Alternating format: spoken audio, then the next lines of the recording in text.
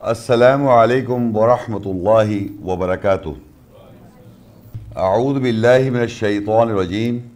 میں پناہ مانگتا ہوں اللہ کی شیطان رجم کی وجہ سے۔ بسم اللہ الرحمن الرحیم، اللہ کے نام کے ساتھ جو نہایت مہربان رحم کرنے والا ہے۔ آج کا جو موضوع ہے وہ ہے قرآن کیا کہتا ہے صراط مستقیم کے بارے میں، سیدھے راستے کے بارے میں۔ اور ہم سب حضرات 5 ٹائم صلاح میں، نماز میں سورہ فاتحہ پڑھتے ہیں، اور سورہ فاتحہ میں ایک آیت ہے اہدنا الصراط المستقیم، ہمیں ہدایت کر سیدھے راستے کی۔ تو آپ لوگوں کو قرآن کیا کہتا ہے اس سیدھے راستے کے بارے میں ہم وہ آج وضاحت کریں گے آیات کے ذریعے، تاکہ آپ کو یہ پتہ چلے کہ وہ سیدھا راستہ کیا ہے جس پہ ہمیں چلنا ہے۔ عام طور پہ تو ہم کہہ رہے ہیں اہدنا الصراط المستقیم، ہمیں سیدھے راستے کی طرف ہدایت کر، ہمیں سیدھے راستے کی طرف ہدایت کر۔ 5 ٹائم ہر نماز میں ہم یہ تلاوت کرتے ہیں، اور 4 رکعت میں یہ ہم کہتے ہیں سیدھا راستہ ہے کیا؟ تو وہ ہے آج موضوع۔ اچھا، اب یہ عربی میں صراط جو ہے سیدھا جسے کہہ رہے ہیں، اس کے میں آپ کو معنی بتاتا چلوں۔ سیدھا بذات خود اردو میں سیدھا کیا ہے؟ زندگی میں ایسی اخلاقی خصوصیات کا حصہ بنانا جس کی بنیاد صحیح ہو، نیکی، اچھائی، سچائی، برابری اور عدل و انصاف پر ہو۔ یہ اس کی ڈیفینیشن ہے سیدھا جسے کہہ رہے ہیں۔ سیدھا جب میں کہہ رہا ہوں تو اس کے یہ معنی ہیں۔ پھر اس کے ساتھ ساتھ معزز، دیانتدار، سنجیدہ ہو، معاملات میں ایماندار ہو، سوچ اور عقل صحیح ہو، ایمان اور یقین رکھتا ہو، اور صحیح عمل کرنے میں مستحکم ہو، ثابت قدم ہو۔ یہ ڈیفینیشن ہے سیدھے راستے کی۔ صرف سیدھا راستہ بذات خود سیدھا راستہ جسے کہتے ہیں، سیدھا ہے کیا؟ ایک غلط ہوتا ہے دنیا میں اور ایک صحیح۔ تو جب صحیح میں کہہ رہا ہوں یا سیدھا کہہ رہا ہوں تو یہ اس کی ڈیفینیشن ہے۔ اور جب قرآنی آیات کو ہم دیکھیں گے، سب سے پہلے آپ پیج کھولیں گے سورہ الفاتحہ۔ اعوذ باللہ من الشیطان الرجیم، بسم اللہ الرحمن الرحیم، الحمد للہ رب العالمین، الرحمن الرحیم، مالک یوم الدین، ایاک نعبد و ایاک نستعین، اہدنا الصراط المستقیم، صراط الذین انعمت علیہم غیر المغضوب علیہم ولا الضالین۔ میں سمجھتا ہوں یہاں پر جتنے حضرات ہیں جو صلاح قائم کریں یا نہ کریں، ان کو یہ سورہ فاتحہ پہلی سورت ہے قرآن مجید کی، سب کو یاد ہے۔ اب اس کے معنی ہیں اللہ کے نام کے ساتھ جو نہایت مہربان رحم کرنے والا ہے۔ اللہ کی تعریف ہے جو جہانوں کا پرورش کرنے والا ہے، مہربان ہے، رحم کرنے والا ہے، دین فیصلے کے دن کا مالک ہے، یعنی فیصلے کے دن کا مالک ہے، بادشاہ ہے۔ ہم صرف تیری ہی نوکری یا بندگی کرتے ہیں اور ہم تجھ ہی سے تعاون چاہتے ہیں، ہمیں سیدھے راستے کی ہدایت دے۔ ان لوگ راستہ جن پر تو نے انعام کیا، علاوہ جب ان کے اوپر غضب ہوا اور وہ گمراہ نہیں ہوئے۔ اب اگر ایک آیت کو ہم دیکھیں، یہ تو میں نے اس کا ترجمہ کر دیا۔ اللہ کے نام کے ساتھ جو نہایت مہربان رحم کرنے والا ہے، یعنی انسان چاہے وہ اس کو مانے یا نہ مانے، اس کی تخلیق ایسی ہے، انسان کی کر دی ہے، تو وہ رحم ہے ہم پہ کہ اس نے ہمیں بندر نہیں بنایا۔ چوہا، بندر، پلانٹس، اینیملز، اتنی ساری چیزیں ہیں، وہ ہمیں نہیں بنایا۔ تو اللہ کے نام کے ساتھ جو نہایت مہربان ہے اور رحم کرنے والا ہے، یہ آپ سمجھے کیوں کہہ رہے ہیں آپ کہ اس نے ہم کو ایک انسان بنایا جس کو قرآن میں تو نہیں ہے اشرف المخلوقات، بلکہ یہ ضرور ہے کہ ہم کو خلیفہ بنائے زمین پر. تو یہ ہم جب کہتے ہیں بسم اللہ الرحمن الرحیم، اللہ کے نام کے ساتھ جو نہایت مہربان رحم کرنے والا ہے، اس میں ایک بات یہ اور چھپی ہوئی ہے کہ ہم اللہ کے نام کے ساتھ ہیں، ہم کسی اور آدمی کے ساتھ نہیں ہیں، کسی اور بات کے ساتھ نہیں ہیں، پولیٹیکل پارٹیز کے ساتھ نہیں ہیں، ہم لوگوں کے ساتھ نہیں ہیں، اللہ کے نام کے ساتھ ہیں جو نہایت مہربان رحم کرنے والا ہے. تو آپ اپنی زندگی میں اپنا ساتھ اللہ کے نام کے ساتھ جوڑیں. عام طور پہ لوگ کہتا ہے یہ سب ان کے ساتھ ہیں، یہ ان کے ساتھ ہے، یہ ان کا ان سے تعلق ہے، ان کا تعلق ہے. آپ کا نام اللہ کے نام کے ساتھ ہونا چاہیے. جب آپ یہ بات کہتے ہیں تو اللہ کے نام کے ساتھ، اللہ کے نام کے ساتھ یعنی جو اللہ کی آیات ہیں اور اس کی جو احکامات ہیں آپ اس کے ساتھ ہیں، وہی سوچ ہے آپ کی. پھر اللہ کی الحمدللہ رب العالمین، اللہ کی تعریف ہے جو جہانوں کا پرورش کرنے والا ہے. ہم یقین کریں، ایک دوسرے کی چاہت کے اندر بھوکیں، کیسا لگ رہا ہوں میں، کیسا میں نے یہ کام کیا. تعریف کے قابل صرف انسان کی کریں، لیکن ہم کیا اللہ کی تعریف ہے آپ کے ذہن میں کہ اللہ کی تعریف کتنی امپورٹنٹ ہے؟ وہ تعریف کا بھوکا نہیں ہے، لیکن ہم کہتے ہیں اللہ نے ہمیں سکھایا آیت کے ذریعے تعریف اللہ کے لیے ہے. ایک دوسرے کی تعریف ہم اپنی زندگی نہ خراب کریں. اور اگر آپ دن رات چھوٹی چھوٹی باتوں سے لے کے بڑی سے بڑی باتوں کی ہم تعریف کرتے ہیں تو اللہ کو کب تک، کتنی دفعہ آپ نے دن میں یا یاد کیا، کہتے تو ہیں الحمدللہ رب العالمین، تعریف اللہ کے لیے جو رب ہے، پرورش کرنے والا ہے تمام جہانوں کا. کیا ہمارے ذہن میں وہ سینس ہوتا ہے کہ ہم اللہ کی تعریف کر رہے ہیں؟ تو یہ سمجھے کہ آپ نے اللہ کو نیچے رکھا ہے. پڑھ ضرور ہے الحمدللہ رب العالمین، لیکن وہ حیثیت اس کی، حیثیت دے رہے ہیں، حیثیت اس کی بولتے وقت، ان جملوں کو بولتے وقت اس کو محسوس کر رہے ہیں کہ ہم اللہ کی تعریف ہے. تو اب وہ نعتوں کا سلسلہ ہے، کیا ہم ان کی حمد باری شعر و شاعری میں کر رہے ہیں؟ وہ تعریف نہیں ہے. جو تعریف اللہ نے اپنی آیات میں بیان کی وہ تعریف ہے اللہ کی. پھر کہتے ہیں مہربان الرحمن الرحیم، دوبارہ آیا، مہربان ہے، رحم کرنے والا ہے. یعنی یہ ہم کو احساس ہونا چاہیے کہ ہماری زندگی کی رزق، ہر چیز، ایک ایک لمحہ ہمارے جسم کے اندر جو سسٹم چل رہے ہیں وہ 100% چل رہے ہیں اپنے پرفیکٹ سچویشنز پر، کیونکہ وہ ہم پہ رحم کر رہا ہے. ابھی ذرا سی تکلیف ہو جائے، کوئی پرابلم ہو جائے تو آپ کو پتہ چل جاتا ہے، جب ہو جاتے ہیں بیمار ہو جاتے ہیں، پرورش ہو، تو یہ سمجھے رزق ہے، آپ کا پورا سسٹم ہے، ہر چیز پہ وہ رحم کر رہا ہے اور مہربان ہے ہم پہ، جو ہم زندہ ہیں، جتنی ہماری زندگی ہے. فیصلے کے دن کا مالک ہے، جو ہمیں یہ احساس ہی نہیں ہے کہ ہمارا ایک دن ایسا آئے گا کہ ہمیں فیصلہ وہاں کیا جائے گا کہ ہمیں دوزخ یا جنت میں ڈالا جائے گا. اس فیصلے کے دن کا مالک ہے کہ ہمیں جب وہ فیصلہ سنائے گا تو آپ تیار ہیں، آپ تیاری کر رہے ہیں اپنی زندگی کے اندر، تیار ہیں. یہ جملے میں اس لیے کہہ رہا ہوں، جب ہم کہتے ہیں کہ ہمیں یہ احساس ہوتا ہے کہ ہم اس دن کے لیے تیاری کر رہے ہیں، فیصلے کے دن کا وہ مالک ہے کہ ہمیں پتہ ہے کہ ہمارا فیصلہ ہوگا اس دن اور ہمیں جنت یا دوزخ میں ڈال دیا جائے گا. ہماری زندگی یہاں ختم نہیں ہو جائے گی، ہم زندہ ہو جائیں گے دوبارہ. لوگ عموماً سمجھتے ہیں کہ ہمیں مٹی میں ڈال دیا، اس کو مٹی میں ڈال دیا، مٹی وہ تو بدن ہے، جسم ہے، وہ مٹی بن جائے گا. آپ کا نفس زندہ ہو جائے گا دوبارہ. نفسیات، سائیکولوجی، جو آپ کی نفسیات ہے، سوچ. جب انسان مر جاتا ہے تو کہتے ہیں یہ اس کی محمد شیخ کی لاش ہے. محمد شیخ کہاں گیا؟ اس کا منتقل ہو گیا، اس کی وفات ہو گئی، انتقال ہو گیا، چلا گیا. اسی کو دوبارہ کھڑا کرے گا اللہ تعالیٰ. اور پھر ہم کہتے ہیں ایاک نعبد و ایاک نستعین، صرف ہم تیری نوکری بندگی کرتے ہیں اور تجھی سے تعاون چاہتے ہیں. آپ یقین کیجئے، اپنے دلوں میں جھانکیں کہ آپ صرف اسی کی نوکری یا بندگی کر رہے ہیں. نوکری تو ہم کر سکتے ہیں، دنیا میں جتنے آپ کام کرتے ہیں وہ کر سکتے ہیں، اس کو کوئی پرابلم نہیں ہے کہ آپ نہیں کر رہے. مگر یاد رکھیں جو اللہ کے احکامات ہیں، جو اللہ کی محکم آیات ہیں، اس میں وضاحت کی ہوئی اللہ تعالیٰ نے کہ ان احکامات کے ذریعے اپنی زندگیوں کو آپ گورن کریں، یعنی آپ ان کی زندگیوں سے اپنی زندگی کو صحیح کریں. اور وہ بندگی ہے،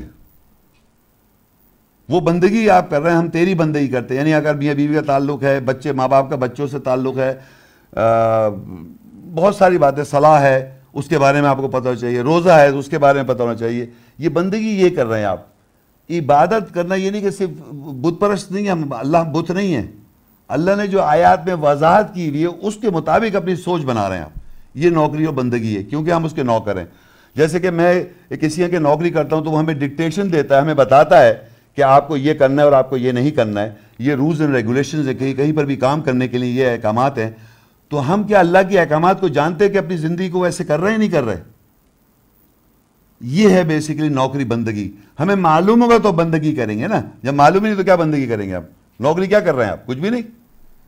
بہت ضرور ہے ایاک نعبد و ایاک نستعین، اور پھر یہ کہ نستعین تعاون چاہتے ہیں، کوآپریشن. ہم اس سے تعاون چاہتے ہیں کہ ہم کمزور ہیں، ہمیں اللہ تیرا تعاون چاہیے. اب آیا ٹاپک اہدنا الصراط المستقیم، ہمیں ہدایت دے سیدھے راستے کی. یہ اہدی جو ہے نا، اہدی ہدایت، اہدنا الصراط المستقیم، ہمیں ہدایت دے سیدھے راستے کی. اور یقین کر لیں پوری زندگی جس دن سے ہم نے اللہ کی آیات کی وضاحت ہونے کے بعد اور جب بھی ہم زندگی گزار رہے ہیں اللہ کی آیت کے اوپر تا قیامت، یعنی جب تک ہم زندہ ہیں ہم یہی کہتے رہیں گے اہدنا الصراط المستقیم، ہمیں ہدایت دے سیدھے راستے کی، ہمیں ہدایت دے سیدھے راستے کی، ہمیں ہدایت دے سیدھے راستے کی. کیونکہ ہم زندگی بھر سیدھے راستے پر ہو نہیں سکتے، کیونکہ اتنے احکامات ہیں، اتنی باتیں ہیں اللہ تعالیٰ کی آیات میں. آپ یہ مت سمجھے کہ میں ہدایت یافتہ ہو گیا. جس دن آپ فیصلے والے دن جب آپ کو جنت میں ڈالا جائے گا، جائیں گے آپ، اس دن آپ کو پتہ چلے گا آپ ہدایت پر تھے. ایگزام تو ہو رہا ہے بھی آپ کا.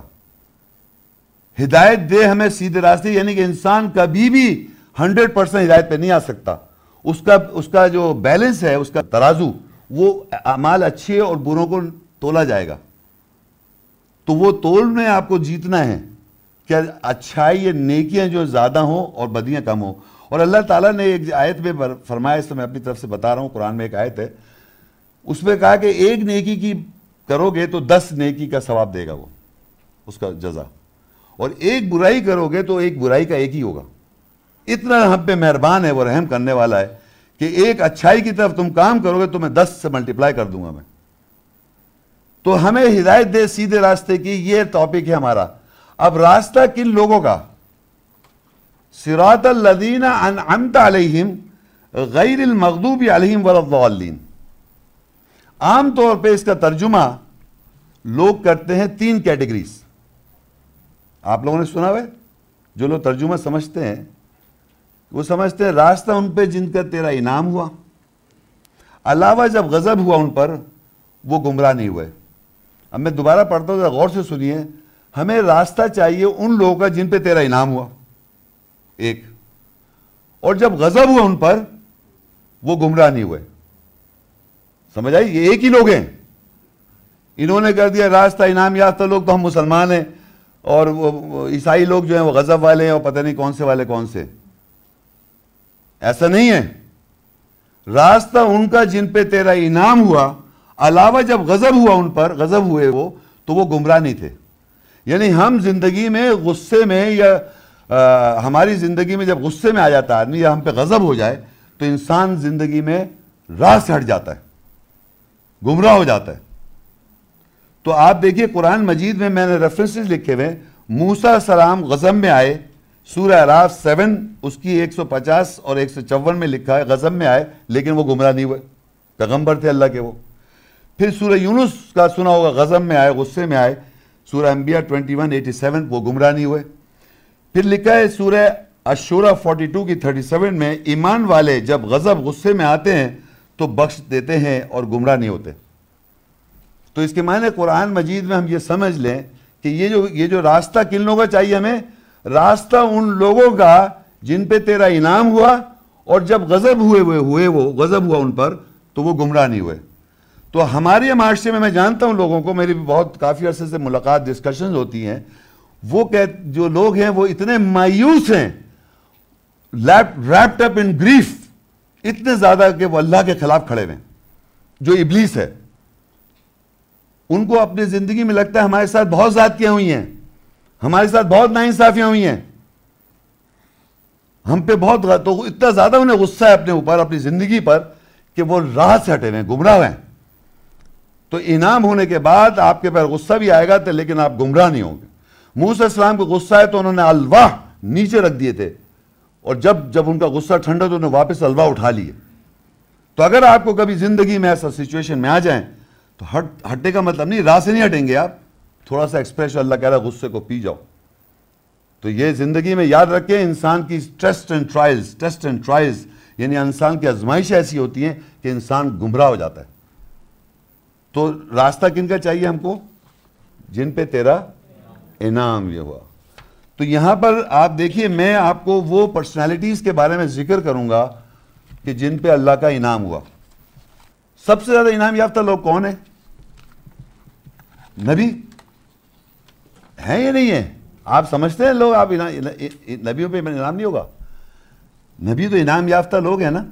تو ہم سب سے پہلے نبی سے چلیں گے، صحیح ہے؟ تو سورہ الانعام 6:83 اور 84-85 میں پڑھ رہا ہوں.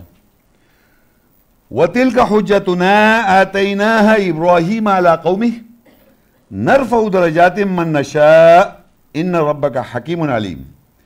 اور وہ تھی ہماری حجت جو ہم نے ابراہیم کو اس کی قوم کے اوپر دی، ہم جس کے چاہیں درجات بلند کرتے ہیں، بے شک تیرا رب حکمت والا جاننے والا ہے. یہ جو آیت پڑھ رہا ہوں میں، اس میں جو مین بات آپ کو سمجھانی ہے نبیوں کے نام، تاکہ آپ کو ذہن میں ہو کہ نبیوں کا ذکر آ رہا ہے. تو حجت دی اللہ تعالیٰ نے ابراہیم علیہ السلام کو اس کی قوم کے اوپر، تو ابراہیم علیہ السلام اللہ کے نبی ہیں، یہاں یہ پتہ چل رہا ہے. اور اللہ تعالیٰ جن کے چاہتا ہے درجات بلند کر دیتا ہے. اب نام پہ غور کریں. وَوَهَبْنَا لَهُ إِسْحَاقَ وَيَعْقُوبَ كُلًّا هَدَيْنَا، اور ہم نے اس کو اسحاق اور یعقوب دیے، عطا کیے، اور ہم نے ہر ایک کو ہدایت دی. وَنُوحًا هَدَيْنَا مِن قَبْلُ وَمِن ذُرِّيَّتِهِ داود وسليمان وأيوب ويوسف وموسى وهارون وكذلك نجزي المحسنين وزكريا ويحيى وعيسى والياس كل من الصالحين. ہم نے اس کے لیے اسحاق اور یعقوب عطا کیے، ہم نے ہر ایک کو ہدایت دی، اور ہم نے نوح کو پہلے سے ہدایت دی، اور اس کی ذریت سے داود اور سلیمان اور ایوب اور یوسف و موسیٰ اور ہارون.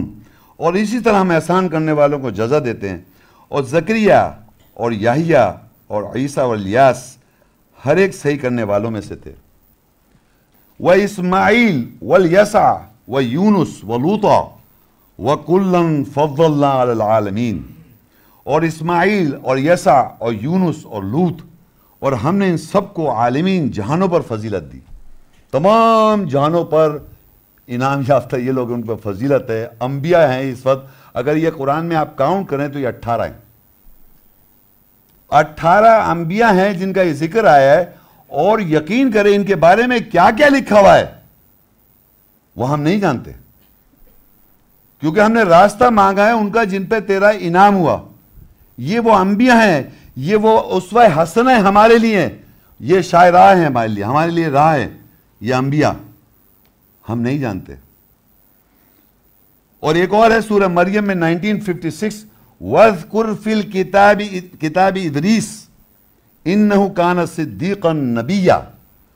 اور کتاب میں ادریس کا ذکر کر، بے شک وہ سچا نبی تھا. یہ کتنے ہو گئے؟ 19 نبی. یہ 19 نبی کا قرآن میں کیا ذکر ہے؟ یہ وہ لوگ انعام یافتہ ہیں.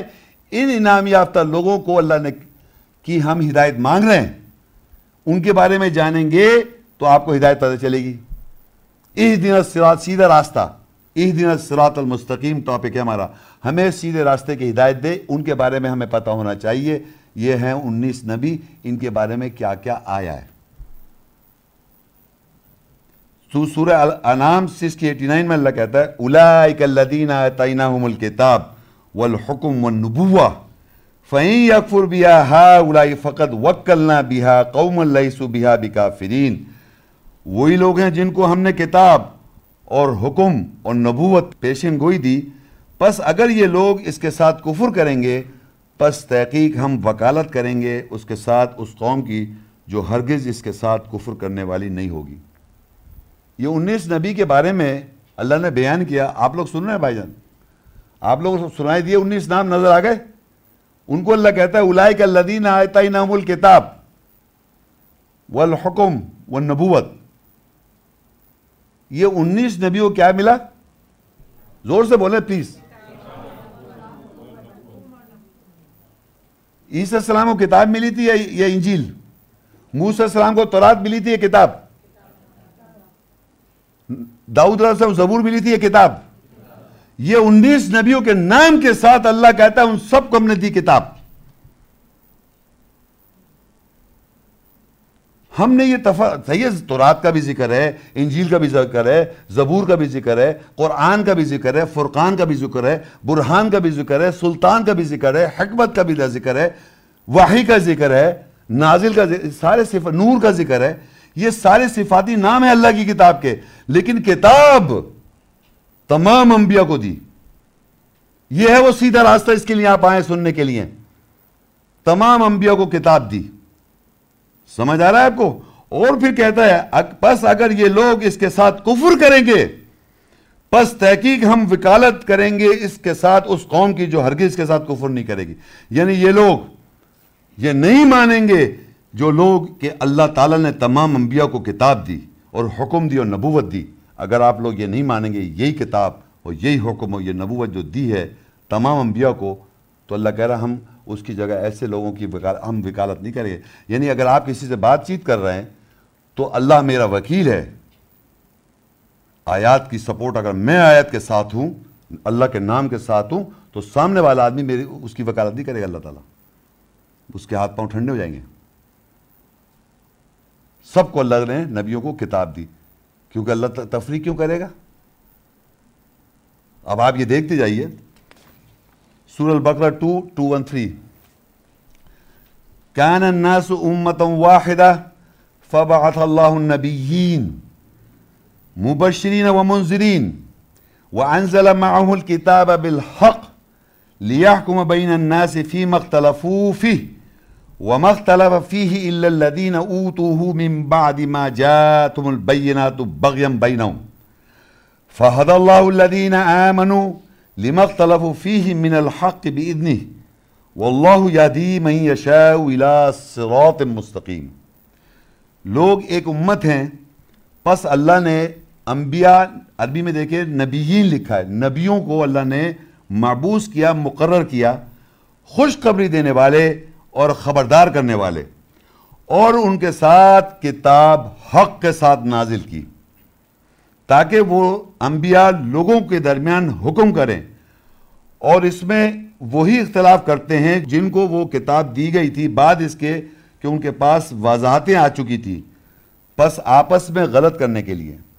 پس اللہ نے ایمان والوں کی اپنی اجازت کے ساتھ حق سے ہدایت کی جن میں وہ اختلاف کرتے ہیں، اور اللہ جس کو چاہتا ہے سیدھے راستے کی طرف ہدایت کرتا ہے. اب دیکھیے یہ کتاب جو ہے یہاں پر دیکھیے کتاب واحد ہے، نظر آ رہا ہے آپ کو عربی میں، اور نبیین جو ہیں جمع ہیں. نبیین کیا ہے؟ انبیاء. تو اللہ کہہ رہا ہم نے وہی جو 19 نبی ہم نے پڑھے ان کے ساتھ یہاں نبیین جمع میں سورہ بقرہ 2 کی 213 میں لکھا ہے کہ نبیین ہے، نبیین تھے جو بشارت دے رہے تھے اور خبردار کر رہے تھے، اور ان کے ساتھ کتاب حق کے ساتھ نازل کی. حق کا مطلب ہوتا ہے 100% ٹروتھ، سچ، حق کے ساتھ کتاب نازل کی تاکہ وہ لوگوں کے درمیان جو لوگ اس کتاب میں جو لوگ اختلاف کر رہے ہیں تاکہ وہ حکم کریں. تو پتہ چلا لوگ دنیا میں کتاب کے بارے میں اختلاف کر رہے ہیں، نہیں کر رہے کہ اس کتاب سے پہلے بائبل آئی تھی. بھگوت گیتا بھی اللہ کا کلام ہو سکتا ہے، نعوذ باللہ. اس میں بھی کوئی اچھی باتیں لکھیں، بدھا بھی کوئی اچھی باتیں بتا رہا تھا. نانسنس. اللہ کی کتاب اور اس نے اپنے انبیاء بتا دیا 19. تو وہ کتاب کی اللہ تعالیٰ بتا رہا ہے کہ لوگوں نے اختلاف جب کیا جب ان پہ یہ واضح ہو گیا، ساری کی ساری انسانیت چاہے وہ اسکالرز ہیں، بڑے بڑے علماء ہیں، انہوں نے اختلاف کر رکھا ہے. وضاحتیں آنے کے بعد یہاں دیکھیے لکھا ہے وَمَا اخْتَلَفَ فِيهِ إِلَّا الَّذِينَ أُوتُوا مِن بَعْدِ مَا جَاءَتْهُمُ الْبَيِّنَاتُ بَغْيًا بَيْنَهُمْ. اور انہوں نے اختلاف نہیں کیا اس میں یعنی کتاب میں سوائے جو ان کو دیا گیا تھا بعد سے جب ان کے پاس واضح ہو گیا آپس میں ایک دوسرے کو غلط کہنے کے لیے. تو اللہ کہتا ہے فَهَدَى اللَّهُ الَّذِينَ آمَنُوا, پس اللہ نے ہدایت دی ان لوگوں کو دی جو ایمان لائے, لِمَا اخْتَلَفُوا فِيهِ مِنَ الْحَقِّ, جس میں وہ اختلاف کر رہے تھے حق کے ساتھ, بِإِذْنِ اللہ کی اجازت کہتا. اور پھر اللہ کہتا ہے وَاللَّهُ يَهْدِي مَن يَشَاءُ إِلَىٰ صِرَاطٍ مُسْتَقِيمٍ, اور اللہ ہدایت دے رہا ہے اس کو جو صراط مستقیم کی طرف ہدایت دے رہا ہے, جو یہ ایمان لا رہا ہے کہ یہی کتاب چلی آ رہی ہے اور یہی کتاب ہے, جو اس کتاب میں اختلاف کر رہے ہیں وہ غلط لوگ ہیں. تو یہ پتہ لگا دنیا میں اختلاف بھی ہو رہا ہے, یہ نہیں ہے کہ اختلاف نہیں ہے, اس کتاب کے بارے میں اختلاف کرا ہوا ہے لوگوں نے, اور وضاحت آنے کے بعد واضح ہونے کے بعد اختلاف کیا ہوا ہے, واضح ہونے کے بعد اختلاف کیا. تو اللہ ان کو ہدایت دی, صراط مستقیم طرف ہدایت نہیں دے رہا, وہ جس سے چاہتا ہے صراط مستقیم کی طرف ہدایت دیتا ہے. واللہ یہدی من یشاء الی صراط مستقیم, اس کا اینڈ ہے آیت کا. یہ وہ لوگ ہیں جن کو ایمان لا رہے ہیں اس بات پر کہ یہی انبیاء کو کتاب ملی ہے, اور یہی کتاب ہم تک کیسے آئے گی وہ آیت آگے دیکھیں گے. ابھی تو ہمارے پاس بھی آ رہی ہے. سورہ الانعام 6:87 وَمِنْ آبَائِهِمْ وَذُرِّيَّاتِهِمْ وَإِخْوَانِهِمْ وَاجْتَبَيْنَاهُمْ وَهَدَيْنَاهُمْ إِلَىٰ صِرَاطٍ مُسْتَقِيمٍ, ان کے آباء و اجداد میں سے اور ان کی ذریت میں سے اور ان کے بھائیوں میں سے ہم نے ان کو منتخب کیا اور ہم نے ان کو صراط مستقیم کی طرف ہدایت دی. یہ کن لوگوں کی بات ہو رہی ہے؟ یہ قرآن مجید میں جو اس کا کانٹیکسٹ ہے انبیاؤں کی. انبیاؤں کے بعد اللہ کہتا ہے, انبیاؤں کو تو اللہ نے کتاب دے دی, حکم و نبوت دے دی, اس کے بعد اللہ کہتا ہے ان کے یعنی انبیاؤں کے آباء و اجداد, انبیاؤں کی ذریت اور ان کے بھائی بہن, ان کو اللہ نے چنا اور ہدایت دی سیدھے راستے کی. یعنی جو پہلے کے انبیاء جن کا ہم نے نام لیا 19 انبیاء, ان کی بات ہو رہی. ان کے بعد جو آئے لوگ, ذریت کون کی آئی؟ ان کے بھائی بہن اور ان کے آباء و اجداد کو اللہ تعالیٰ نے سیدھے راستے کی طرف ہدایت دی. اب یہ انبیاؤں کی بات نہیں ہو رہی ہے, سمجھ رہے ہیں آپ لوگ؟ انبیاؤں کی بات نہیں, اب لوگوں کی بات ہو رہی ہے, لوگوں کی بات ہو رہی ہے. سورہ مریم 19 اس کی 58 اولئک الذین انعم اللہ علیہم من النبیین من ذریۃ آدم وممن حملنا مع نوح ومن ذریۃ ابراہیم واسرائیل وممن ہدینا واجتبینا اذا تتلی علیہم آیات الرحمن خروا سجدا وبکیا. وہی لوگ ہیں جن پر اللہ نے انعام کیا نبیوں میں سے, ذریت آدم میں سے, اور ان میں سے جنہیں ہم نے نوح کے ساتھ اٹھایا, اور ابراہیم اور اسرائیل کی ذریت میں سے, اور جن میں سے ہم نے ہدایت دی اور ہم نے منتخب کر لیا.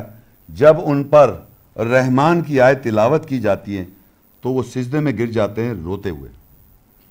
یہ یہاں پر آپ کو میں یہ بتانا چاہوں گا, یہاں پر پوری انسانیت کو اللہ نے کور کر دیا. کون کون لوگ ہیں جن کو دیکھیں ہدایت صراط مستقیم کن لوگوں کی ہے؟ جن پہ اللہ کا انعام ہوا. انبیاء کو ہو گیا. اب یہاں اللہ کہہ رہا ہے یہ وہ لوگ ہیں جن پہ اللہ کا انعام ہوا. کون کون ہیں؟ نبیوں میں سے. تو نبیوں پہ انعام ہو گیا, سیدھے راستے پر صراط مستقیم پر ہیں, صحیح ہے. من ذریت آدم, آدم کی ذریت کون ہے؟ بتائیے آدم کی ذریت کون ہے؟ ہم سب ہیں ہی نہیں ہیں. ان میں بھی اللہ کہہ رہا ہم نے انعام کیا. وَمِمَّنْ حَمَلْنَا مَعَ نُوحٍ, اور نوح کی کشتی میں کچھ لوگ سوار ہوئے تھے, ان لوگوں پہ بھی اللہ نے انعام کیا. اور ابراہیم کی ذریت تھی اور اسرائیل کی ذریت, ان پہ بھی انعام کیا.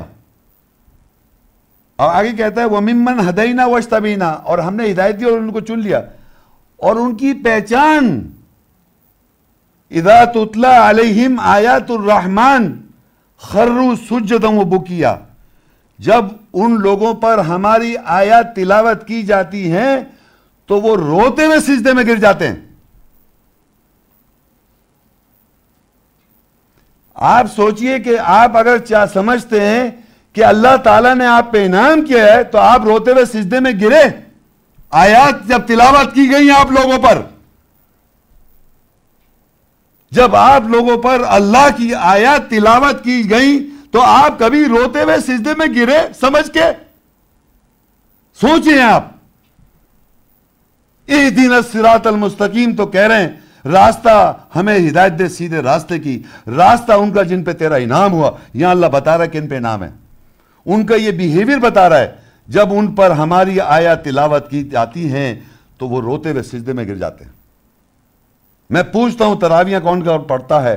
تراویوں میں کیا امام پڑھتا ہے؟ تراویوں میں ان آیت کی جو روح ہے، اس کی آیات کی جو سینس اور ایسنس ہے، اس پہ آپ کے روتے ہوئے سجدے میں گرے؟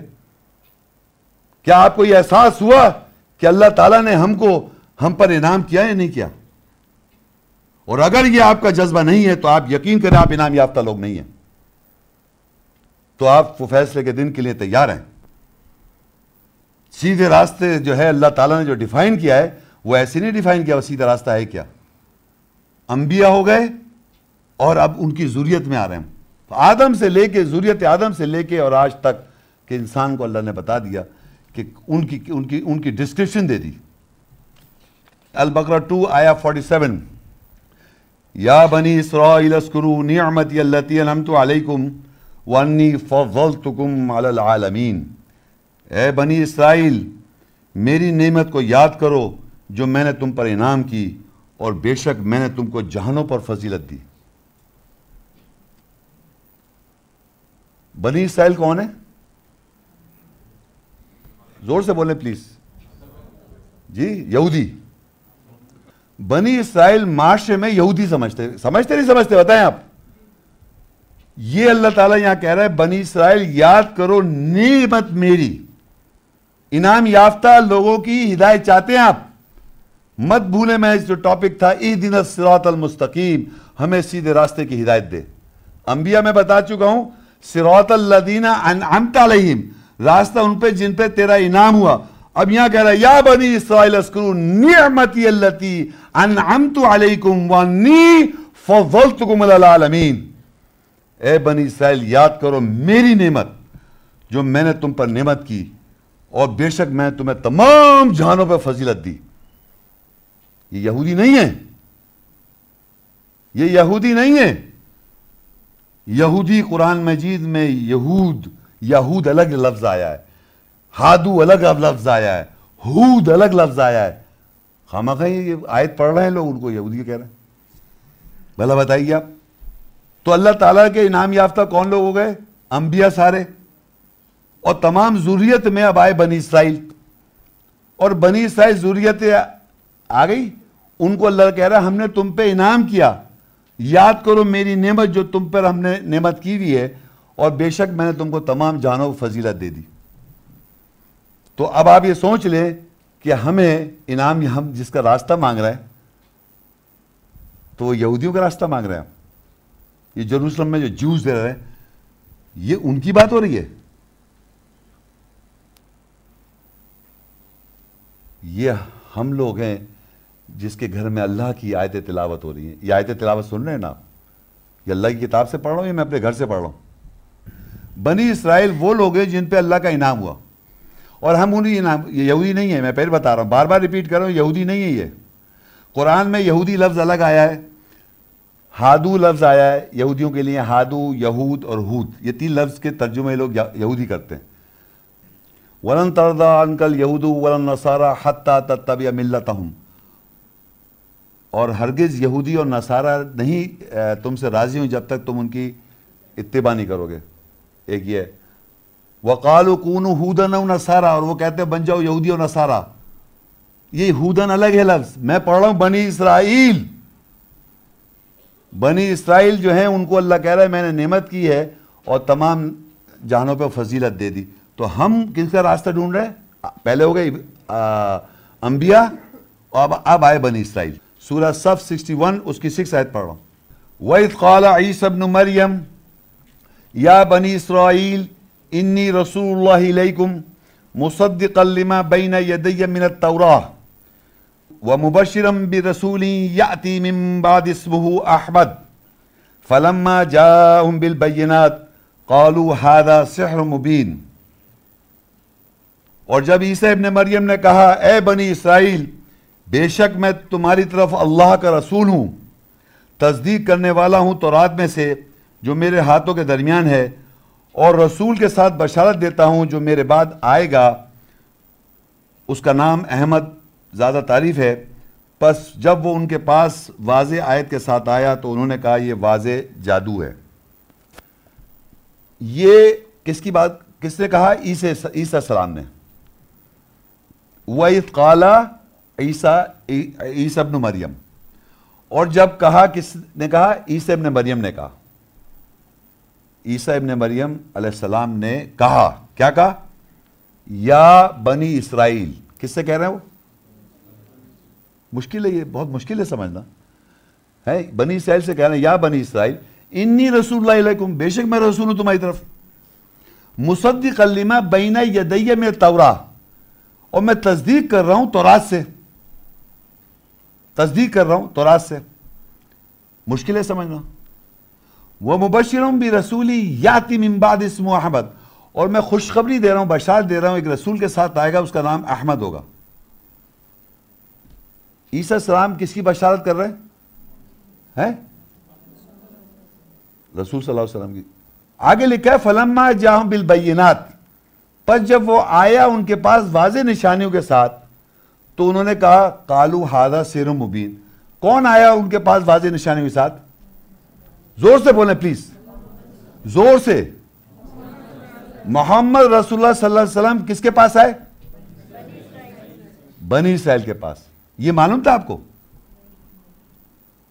اور آپ اگر یہ جا کے بتائیں گے تو لوگ کیا کہیں گے؟ قالوا ھذا سحر مبین، کہیں گے یہ کھلا جادو ہے۔ وہیں آگے لکھا ہے قالوا ھذا سحر مبین، یہ اگر آپ کہیں گے کہ بنی اسرائیل میں آئے محمد رسول اللہ تو کہیں گے جادو کا یہ، تو اللہ آگے یہ لکھتا ہے قالوا ھذا سحر مبین۔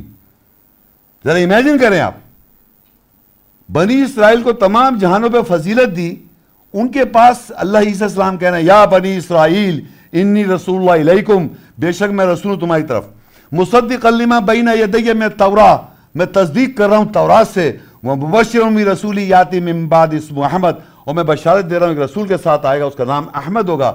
فلما جاءہم بالبینات، جب وہ آیا ان کے پاس وضاحت نشانی کے ساتھ، انہوں نے کہا قالوا ھذا سحر مبین، یہ تو جادو ہے، کھلا جادو، واضح جادو ہے کہ محمد رسول اللہ صلی اللہ علیہ وسلم بنی اسرائیل کی طرف آئے تھے۔ آپ سننے چاہ رہے ہیں سیدھے راستہ، کون سا راستہ؟ سورہ الانعام 6 اس کی 90 آیت، اولئک الذین ھدی اللہ فبہداہ مقتدی قل لا اسألکم علیہ اجرا ان هو الا ذکری للعالمین۔ وہی لوگ ہیں جن کی اللہ نے ہدایت کی، پس ان کی ہدایت کی اقتداء کرو، تقلید کرو، پیروی کرو، کہہ دے کہ میں تم سے اس پر اجر کا سوال نہیں کرتا، یہ نہیں ہے سوائے جہانوں کے لیے یاد دہانی ہے۔ یہاں پر اللہ تعالیٰ نے 18-19، یہ جو آیت ہے اس کی کانٹیکس میں 19 نبیوں کا ذکر ہے، 18 نبیوں کا، اور پھر اللہ کہتا ہے کہو ان سے اولئک الذین ھدی اللہ، یہ وہی لوگ ہیں انبیاء جن کو اللہ نے ہدایت دی، فبہداہ مقتدی، ان 18 نبیوں کی ہدایت کی تم اقتداء کرو، مقتدی ہو جاؤ، کیا ہو جاؤ؟ پیروی کرو۔ اور پھر یہ کہتے ہیں اللہ کہلواتا ہے ان سے قل لا اسألکم علیہ اجرا، کہہ دو میں سوال نہیں کر رہا اس بات کا اجر کہ تم مجھے اس بات کا اجر دو کہ مجھے کہا جا رہا ہے کہ میں ان کی پیروی کروں، ان کی ہدایت کی، یہ تو ذکر تمام جہان والوں کے لیے نصیحت ہے۔ اس کے بعد آیت ہے سورہ احزاب 33-40، ما کان محمد ابا احد من رجالکم ولکن رسول اللہ وخاتم النبیین وکان اللہ بکل شیء علیما۔ محمد تم مردوں میں سے کسی ایک کے باپ دادا نہیں ہیں، اور لیکن اللہ کے رسول ہے اور انبیاءوں کی مہر ہیں، اور اللہ ہر شے کے ساتھ جاننے والا ہے۔ اب یہاں محمد صلی اللہ علیہ وسلم کے بارے میں یہ بتایا جا رہا ہے کہ محمد تم مردوں میں سے کسی باپ دادا نہیں ہیں۔ وہ کون ہیں؟ وَلَٰكِن رسول اللہ، وہ اللہ کے رسول ہیں، مردوں میں سے کسی کے باپ دادا نہیں ہیں۔ وہ کہنے لگے عورتوں کے باپ دادا ہیں، محمد جو ہیں مردوں کے نہیں ہیں باپ دادا، عورتوں کے تو کہہ سکتے۔ تو اللہ تعالیٰ وہاں بتا رہا ہے محمد تم مردوں میں سے کسی کے باپ دادا نہیں ہیں، تو میں نے ان سے کہا وہاں لکھو لیکن عورتوں کے باپ دادا ہیں، لکھ دو وہاں لیکن، دیکھیے عربی میں لکھے ولیکن، لیکن نظر آ رہا ہے آپ لوگوں کو؟ پلیز بتائیں، لیکن نظر آ رہا ہے؟ لیکن عورتوں کے باپ دادا ہیں، یہ لکھا ہوا ہے ولیکن رسول اللہ، لیکن اللہ کے رسول ہیں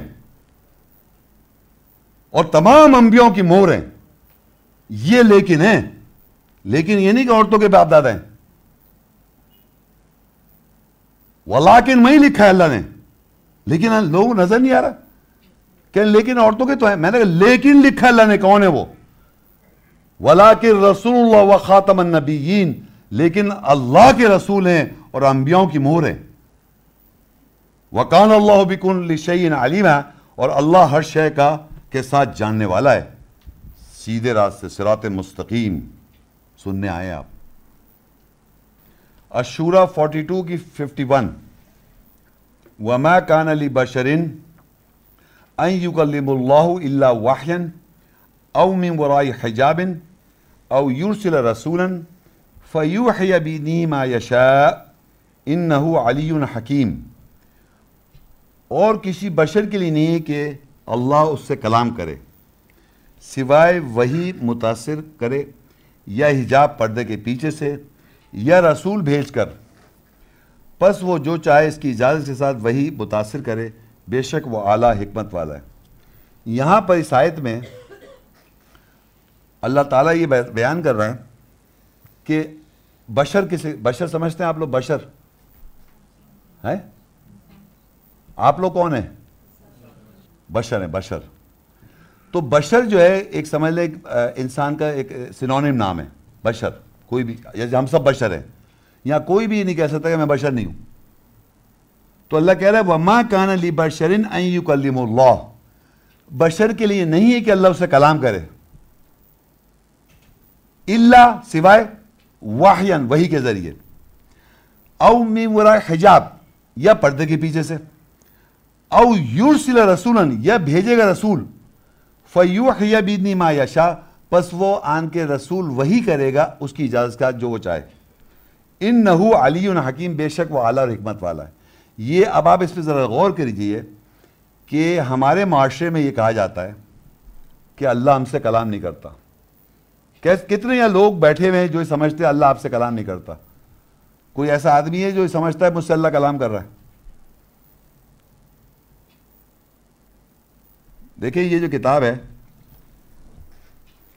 یہ کتاب، اس پہ قرآن لکھا ہوا ہے، اس کتاب کو جو آپ کھولیں گے اس میں اللہ کی آیات ہیں۔ تو اگر فرض کریے کہ میں پہلے ہم آپس میں سمجھ لیں، ہم آپس میں کیسے، کلام کا مطلب بات چیت، عربی میں کلام کہتے ہیں بات چیت، کمیونیکیشن۔ میں اگر فرض کریے کچھ الفاظ استعمال کر رہا ہوں، میری آواز ہے اور میں لینگویج یعنی زبان کے ذریعے، لینگویج کے ذریعے میں آپ سے کچھ الفاظ بول رہا ہوں، تو آپ کچھ سن رہے ہیں، تو ہمارا آپ کا میری بات چیت کو سن رہے ہیں۔ اگر آپ آگے سے جواب دے رہے ہیں تو وہ آپ کا جواب جو بول رہے ہیں وہ ہماری آپس میں بات چیت ہو رہی ہے۔ جیسے ہم میاں بیوی ہیں، باپ بیٹے ہیں، دوست احباب ہیں، سہیلیاں ہیں، آپس میں بات چیت جب کر رہے ہیں، اس نے یہ کہا اور میں نے یہ کہا اور فلانے نے کہا، آپس میں یہ ہماری بات چیت ہوتی ہے، تو اسے کہیں گے ہم آپس میں کلام کر رہے ہیں، بات چیت کر رہے ہیں۔ پھر آپ امریکہ چلا گیا کوئی آدمی، میں یہاں ہوں، تو ہم موبائل سے بات کر رہے ہیں، ہے نا، کر رہے ہیں نا، انٹرنیٹ کے تھرو بات کر رہے ہیں، خط لکھ رہے ہیں، پرانے زمانے خط لکھتے تھے، اب ای میل کر دی۔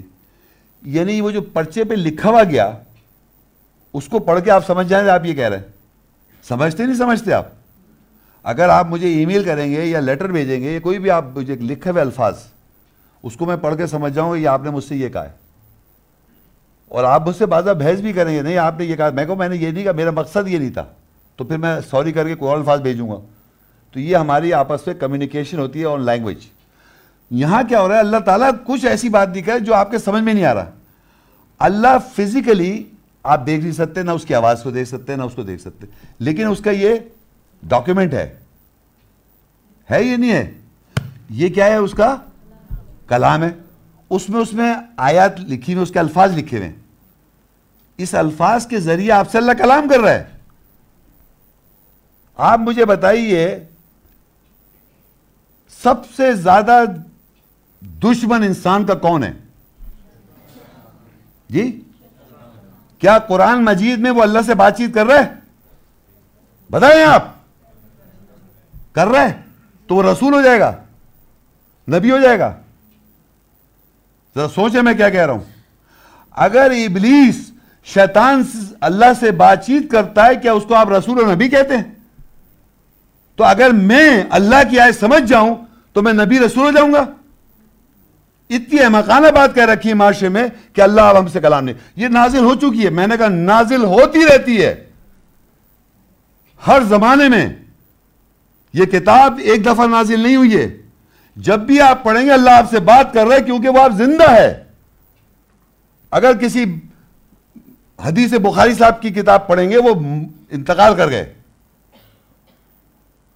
جو جو اس دنیا میں انسان آئے وہ جا چکے ہیں. آپ کوئی بھی کتاب پڑھ رہے ہیں، وہ انتقال جو گئے ان لوگوں ہی پڑھ رہے ہیں جو انتقال کر گئے. لیکن اللہ زندہ ہے، حی القیوم ہے. اگر اس کی آیت پہ آپ غور کر رہے ہیں اور آپ کو اس کی وضاحت ہوئے یہ، تو اللہ آپ سے کلام کر رہا ہے، اللہ آپ سے بات کر رہا ہے، اللہ آپ سے بات کر رہا ہے. اور اگر آپ کی کوئی پرابلم ہے تو آپ اس کو ڈھونڈیں، آیات میں آپ کو ضرور جواب ملے گا. اور اگر آپ کو نہیں ملے، میرے پاس آئیے، اپنا پرابلم بتائیے، میں آپ کو آیت بتا دوں گا انشاءاللہ اللہ کی مدد کے ساتھ. تو اللہ کی کلام کمیونیکیشن کرنے کا ذریعہ صرف اور صرف اللہ کی کتاب ہے. اللہ کا کلام، یاد رکھے میری بات، اللہ کلام کر رہا ہے اپنی کتاب کے ذریعے، اور وہ یہی کلام ہے اس کا. اب یہ تین طریقے سے اللہ اس میں، اب یہ کتاب جو لکھی ہوئی ہے، یہ کتاب تین طریقوں سے لکھی ہوئی ہے. یعنی اگر فرض کریے اللہ تعالیٰ نے بات کرنے کا، جو جیسے میں نے بتایا تھا مختلف موڈز ہیں بات کرنے کے ہمارے آپس میں، اسی طرح اللہ نے تین ڈیفرنٹ موڈز لکھے ہوئے ہیں کہ جب قرآن پڑھتا ہے انسان، جو اس کو پرابلم آتی ہے سمجھنے میں، کہ یہ نہیں سمجھ میں آتا کون بول رہا ہے. هو الذی انزل علیک الکتاب، وہی ہے ذات جس نے نازل کی تمہارے اوپر کتاب. کون بول رہا ہے؟ جی زور سے بولے. اللہ تھوڑی بول رہا ہے، رسول بول رہا ہے. سمجھ آئی آپ کو؟ آیات کی میں آپ کو وہ بتا رہا ہوں اسپرٹ، کس طرح اللہ تعالیٰ آیات میں موڈز چینج کرتا ہے. موڈز کا مطلب ہوتا ہے یہ جو تین کلام پردے کے پیچھے سے رسول بھیج کر اور وہی کرتا ہے. یہ تین طریقے جو ڈیفرنٹ طریقے وہ قرآن میں لکھے ہوئے ہیں. انا انزلنا التوراۃ فیہا ھدی ونور، بے شک ہم نے نازل کی تورات، ہم اس میں ہدایت اور نور ہے. یہ کون کہہ رہا ہے؟ اللہ کہہ رہا ہے. سمجھ میں آیا آپ کو؟ هو اللہ الذی لا الہ الا ہو، وہی الہ ہے، سوائے اللہ کے علاوہ کوئی اور الہ نہیں ہے. کون کہہ رہا ہے؟ رسول کہہ رہا ہے. یہاں لکھا ہوا ہے اور او یرسل رسولا فیوحی بإذنہ ما یشاء، اور رسول کو وہ بھیجتا ہے تو وہ آن کے کلام کرتا ہے، وہ بات کرتا ہے، وہ بھی اللہ کلام کہلائے گا. سمجھ آ رہی ہے آپ کو؟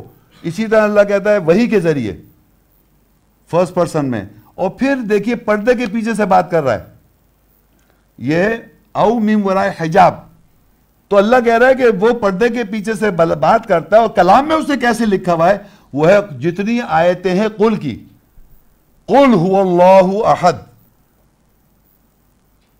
میں نے کہا قل هو اللہ احد، اگر میں کہوں اللہ ایک ہے تو یہ اللہ کا کلام تو نہیں ہو جائے گا.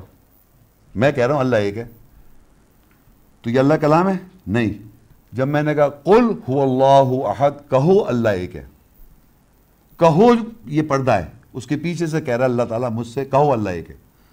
331 ٹائمز، 331 دفعہ ہے قالو، 332 دفعہ ہے قل تم کہو، قالو وہ کہتے، قل تم کہو، قالو وہ کہتے، قل تم کہو. پردے کے پیچھے کہلوا رہا ہے، بات کر رہا ہے آپ کے ذریعے اللہ آپ سے کہہ رہا ہے کہو یہ بات. یہ کلام کرنے کا اس کتاب میں لکھا ہوا ہے اسی طریقے سے. کئی قالو سے لکھا ہوا ہے یسألونک عن المحیض قل هو اذی، وہ تم سے سوال کرتے ہیں حیض کے بارے میں، کہہ دو وہ اذیت ہے.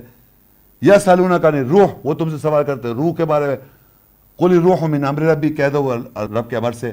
یہ باتیں اللہ نے اسی میں اس کا جو آیات کو سمجھنے کا آپ کو سمجھنا پڑے گا کس طریقے سے اللہ نے اپنے کلام لکھا ہوا ہے. تو یہ تینوں طریقے قرآن میں ڈیفائن ہے. تو میرا ایک لیکچر الگ ہے، اس کو میں ڈیٹیل میں نہیں جا رہا، صرف یہ بتانا یہ چاہ رہا تھا میں کہ اللہ کسی بشر سے کلام کرتا ہے. تو وہ آیات جو بھی آپ ہوں یا میں ہوں یا کوئی بھی بشر اس طریقے کو سمجھ جائے گا تو اس کو اگر سمجھ میں آ جائے گا تو وہ کون ہوگا؟ ایک بشر ہی رہے گا، رسول نبی تو نہیں ہو جائے گا نا، کیونکہ ابلیس شیطان سے بچو، اس کو سب سے پہلے بناؤ رسول بننا، وہ تو بات چیت کر رہا ہے اللہ سے۔ اچھا، اسی کے بعد یہ آیت کنٹینیوٹی میں سورہ شورى 42 کی 52، وَكَذَلِكَ أَوْحَيْنَا إِلَيْكَ رُوحًا مِّنْ أَمْرِنَا مَا كُنْتَ تَدْرِي مَا الْكِتَابُ وَلَا الْإِيمَانُ وَلَكِنْ جَعَلْنَاهُ نُورًا نَهْدِي بِهِ مَن نَّشَاءُ مِنْ عِبَادِنَا وَإِنَّكَ لَتَهْدِي إِلَىٰ صِرَاطٍ مُّسْتَقِيمٍ۔ اور اسی طرح ہم نے وحی کی تیری طرف روح کو اپنے امر سے، اور تو ادراک نہیں رکھتا تھا کہ کتاب کیا ہے اور ایمان کیا ہے، اور لیکن ہم نے اس روح کو نور، روشنی بنا دیا، اس کے ساتھ جو ہم اپنے بندے کو نوکروں میں سے جس کی چاہتے ہیں ہدایت کرتے ہیں، اور بے شک تو بشر ضرور سیدھے راستے کی طرف ہدایت کرتا ہے۔ ایک بشر کے بارے میں بات ہو رہی تھی، تو اسی بشر سے اللہ کہہ رہا ہے کہ ہم نے اس بشر کی طرف وحی کی، وَكَذَلِكَ أَوْحَيْنَا إِلَيْكَ، ہم نے وحی کی کس کی طرف؟ بشر کی طرف، اور روح ہمارے امر سے۔ اب آپ کہیں گے روح کیا ہے؟ دیکھیے، جب میں اب روح سمجھ لیں آپ، جب میں کچھ الفاظ استعمال کر رہا ہوں یا ہم آپس میں جب بات چیت کرتے ہیں، تو ہم آپس میں جب بات چیت کرتے ہیں تو ہم الفاظ استعمال کرتے ہیں اردو میں یا پنجابی میں یا بلوچی میں یا سندھی میں، جو ان کی زبان آپ بولتے ہیں۔ تو بعض دفعہ ہم جس معاشرے سے، جس بیک گراؤنڈ سے ہوتے ہیں، اور جب زبان ہم بات چیت کر رہے ہوتے ہیں تو ہمارا بحث ہو جاتی ہے لفظ پہ۔ تو اللہ تعالیٰ نے بتانے چاہ رہا ہوں کہ بعض دفعہ ہماری آرگیومنٹ ہوتی ہے بیکاز کہ مقصد ہم کہہ کچھ رہے، مقصد کچھ اور ہے۔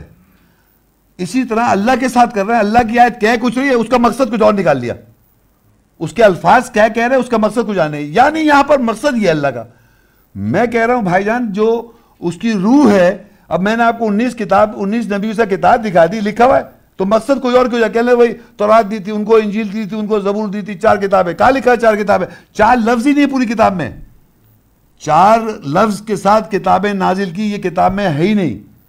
بچپن میں ہم اسکولوں میں پڑھتے آ رہے ہیں، میں نے بھی پڑھا ہے، تورات کا ذکر ہے، انجیل کا ذکر ہے، زبور کا ذکر ہے، قرآن کا ذکر ہے، فرقان کا ذکر ہے، برہان کا ذکر ہے، سلطان کا ذکر ہے، حکمت کا ذکر ہے، نور کا ذکر ہے، مگر لفظ 4 کتابیں نازل کی، یہ کتاب میں نہیں ہے، یہ کہنا چاہ رہا ہوں۔ لیکن اب مطلب کہہ لیں یہاں مطلب یہ ہے، یہاں مطلب یہ جو انٹرپریٹیشنز ہیں، اس سے کنفیوژن ہو رہا ہے۔ تو یہ میں کہہ رہا ہوں اللہ اس کی روح جو ہے، تو جو روح ہوتی ہے، یقین کر لیں اللہ نے پورے قرآن مجید میں ارواح استعمال نہیں کیا، یعنی روح کی جمع ہوتی ہے ارواح، روح واحد ہے، ایک ہے وہ، اس میں کوئی اختلاف نہیں ہے اس کی بات میں۔ افلا یتدبرون القرآن، کیا پہ اس قرآن پہ وہ غور نہیں کرتے؟ وَلَوْ كَانَ مِنْ عِنْدِ غَيْرِ اللَّهِ، اگر یہ غیر اللہ کی طرف سے ہوگا، لَوَجْدُوا فِي اخْتِلَافًا كَثِيرًا، تو اس میں ضرور تم اختلاف پاؤ گے۔ تو اللہ جو ہے، اس کی کتاب اور اس کی روح جو انڈرسٹینڈنگ ایسنس ہے، جو بات کا اصل مقصد ہے، اس میں اختلاف نہیں ہے۔ تو وہ یہاں کہہ رہا ہے ہم نے وحی کی تیری طرف روح کو ہمارے امر سے، ہمارے آرڈر سے، ما کنت تدری ما الکتاب ولا الایمان، تو کیا ادراک رکھتا تھا کتاب کیا، ایمان کیا ہے؟ کسی بھی بشر کی طرف اگر اللہ کی آیت کی روح آ جائے گی، اس کی اسپرٹ آ جائے گی، اس کی انڈرسٹینڈنگ آ جائے گی، اس کی ایسنس آ جائے گی، تو پتہ چلے کتاب کیا ہے اور ایمان کیا لانا ہے اس نے۔ اگر اس کے پاس روح ہی نہیں آ رہی، اس کی انڈرسٹینڈنگ ہی نہیں آ رہی، تو اس کو کتاب ہی نہیں پتہ چل رہی۔ اور پھر جب روح آ جاتی ہے تو اللہ کہتا ہے وَلَٰكِن جَعَلْنَاهُ نُورًا، اور اس روح کو ہم بنا دیتے ہیں روشنی، نَهْدِي مَن نَّشَاءُ مِنْ عِبَادِنَا، اور پھر ہم اپنے بندوں میں سے جسے چاہتے ہیں ہدایت کرتے ہیں۔ وَإِنَّكَ، اور وہ بشر جس کو اللہ روح دے دے، وہ ضرور صراط مستقیم کی طرف ہدایت کر رہا ہے۔ جس کے پاس آیت کی روح ہوگی، آیت کی اسپرٹ ہوگی، وہ لوگوں کو سیدھے راستے کی طرف ہدایت دے رہا ہے، کیونکہ اس کو اس کی اصل پتہ چل گئی، آیات کی اس کی اصل اس کو پتہ چل گیا کہ ہے کیا، یہ مقصد کیا ہے اللہ کی آیت کی بات کا، کیونکہ وہ اس کو انٹرپریٹ نہیں کر رہا، اس کے الفاظ کو گھما پھرا نہیں رہا۔ بات سمجھ میں آ رہی ہے آپ کو؟ اب اس بشر کا جو دشمن ہے نا، اس بشر کا دشمن دیکھیے اللہ خود بتائے گا، اور اس بشر کا دشمن کس بشر کی بات ہو رہی ہے؟ جس بشر کے اندر روح ہے، آیات کی انڈرسٹینڈنگ ہے، آیات کی اسپرٹ ہے، آیات کی انڈرسٹینڈنگ اور اسپرٹ ہے، جانتا ہے وہ، اس کو اللہ نے دے رکھی ہے، وہی کر دی اس نے اس کی طرف۔ تو اللہ بتاتا ہے سورہ 38 کے اندر 71 کی سے 74 میں، یہ شروع سے دیکھیے بات چلتی ہے کس طرح، اِذْ قَالَ رَبُّكَ لِلْمَلَائِكَةِ انی خالقم بشرم من طین، جب تیرے رب نے فرشتوں سے کہا بے شک مٹی سے بشر کا بنانے والا میں ہوں، فَإِذَا سَوَّيْتُهُ وَنَفَخْتُ فِيهِ مِن رُوحِي فَقَعُوا لَهُ سَاجِدِينَ، پھر جب میں اسے ٹھیک ٹھاک کر دوں اور اس میں اپنی روح سے پھونک دوں، پس تم اس کے لیے سجدہ کرنے والے ہو کر گر جانا۔ فَسَجَدَ الْمَلَائِكَةُ كُلُّهُمْ أَجْمَعُونَ، پس تمام ملائکہ فرشتوں نے ایک ساتھ جمع ہو کر سجدہ کیا، الا ابلیس استکبر وکان من الکافرین، سوائے ابلیس کے اس نے بڑھائی چاہی اور وہ کافروں میں سو گیا۔ اب یہاں آپ کو پتہ چلا کہ اللہ نے ایک بشر ہے، اس بشر کے اندر پہلے اس بشر کو ٹھیک ٹھاک کیا، اللہ کی نظر میں ٹھیک ٹھاک ہو رہا ہے، اور پھر اس بشر کے اندر اللہ نے روح پھونکی۔ اب روح پھونکنے کا مطلب یہ نہیں ہے کوئی غبارہ پھلا رہے ہیں آپ، اس کی اسپرٹ، اس کی ایسنس، اس کی مقصد، اس کا اصل آپ کو پتہ چل گیا۔ تو جب روح آ جاتی ہے آیات کی، انڈرسٹینڈنگ آ جاتی ہے، ایسنس اس کو کہہ رہا ہے اللہ تعالیٰ سے، تو اللہ نے پھر فرشتوں سے کہا سجدہ کرو۔ کہتا ہے جب میں اس میں روح پھونک دوں اپنی تو تم کیا کرو، فرشتوں سے کہا اس کو سجدہ، کیونکہ اللہ تعالیٰ اپنی آیات کی روح کو اس بشر کو سجدہ کروا رہا ہے، خالی بشر مٹی کو نہیں سجدہ کروا رہا، خالی وہ بشر جو مٹی کا بنا ہوا ہے اس کو سجدہ نہیں کروایا اس نے، کہتا ہے جب میں اس میں اپنی روح پھونک دوں، ان آیات کی اسپرٹ ایسنس اس میں پھونک دوں تو تم سجدہ کر جانا۔ ان ادر ورڈز وہ اس بشر کو سجدہ کروا رہا ہے جس کے اندر اللہ کی روح ہے، تو اپنے ہی کلام کی سجدہ کروا رہا ہے، وہ اپنی ہی بات کو سجدہ کروا رہا ہے۔ مگر ابلیس شیطان جو ہے وہ ہمیشہ روح کو مائنس کر دیتا ہے، کس کو؟ اور روح کو، اور پھر بشر سے بات کرتا ہے، کہتا ہے بڑائی چاہتا ہے اور کفر کیا، سارے فرشتوں نے سجدہ کر دیا اور بڑائی چاہی اور کافروں میں سو گیا۔ اب دیکھیں کس طرح وہ مائنس کرے گا۔ روح کیا تھی؟ روح یہ تھی کہ اللہ کہہ رہا ہے میں جب اس میں روح پھونک دوں تم کیا کرنا ہے؟ تو یہ بات سمجھ میں نہیں آ رہی اس کو کہ جب میں نے اس کے اندر روح پھونک دی، اللہ کی آیات کی ایسنس جب میں پھونک دوں تو تم سجدہ کر دیتا، فرشتوں سے کہا تھا۔ تو اسپرٹ تو یہ ہے کہ اس کے آگے سجدہ کر دو تم، یہ اسپرٹ ہے، اس کی ایسنس ہے کہ کہا جا رہا ہے سجدہ کر دو تو سجدہ کر دیں آپ۔ لیکن اس نے کہا، اور پھر اللہ پوچھتا ہے سورہ سات 38 75 76 میں، قال یا ابلیس ما منعک ان تسجد لما خلقت بیدی استکبرت ام کنت من العالین۔ اس نے کہا اے ابلیس، یعنی اللہ نے کہا، اس نے کہا اے ابلیس، کس نے اس کو سجدہ کرنے سے منع کیا؟ جسے میں نے اپنے دونوں ہاتھوں سے تخلیق کیا، کیا تو بڑائی چاہتا ہے یا کہ تو اعلیٰ لوگوں میں سے اعلیٰ ہے کیا؟ یعنی اللہ نے ابلیس سے سوال کر لیا کہ کس بات سے کیوں روکا تو نے، سجدہ کیوں نہیں کیا؟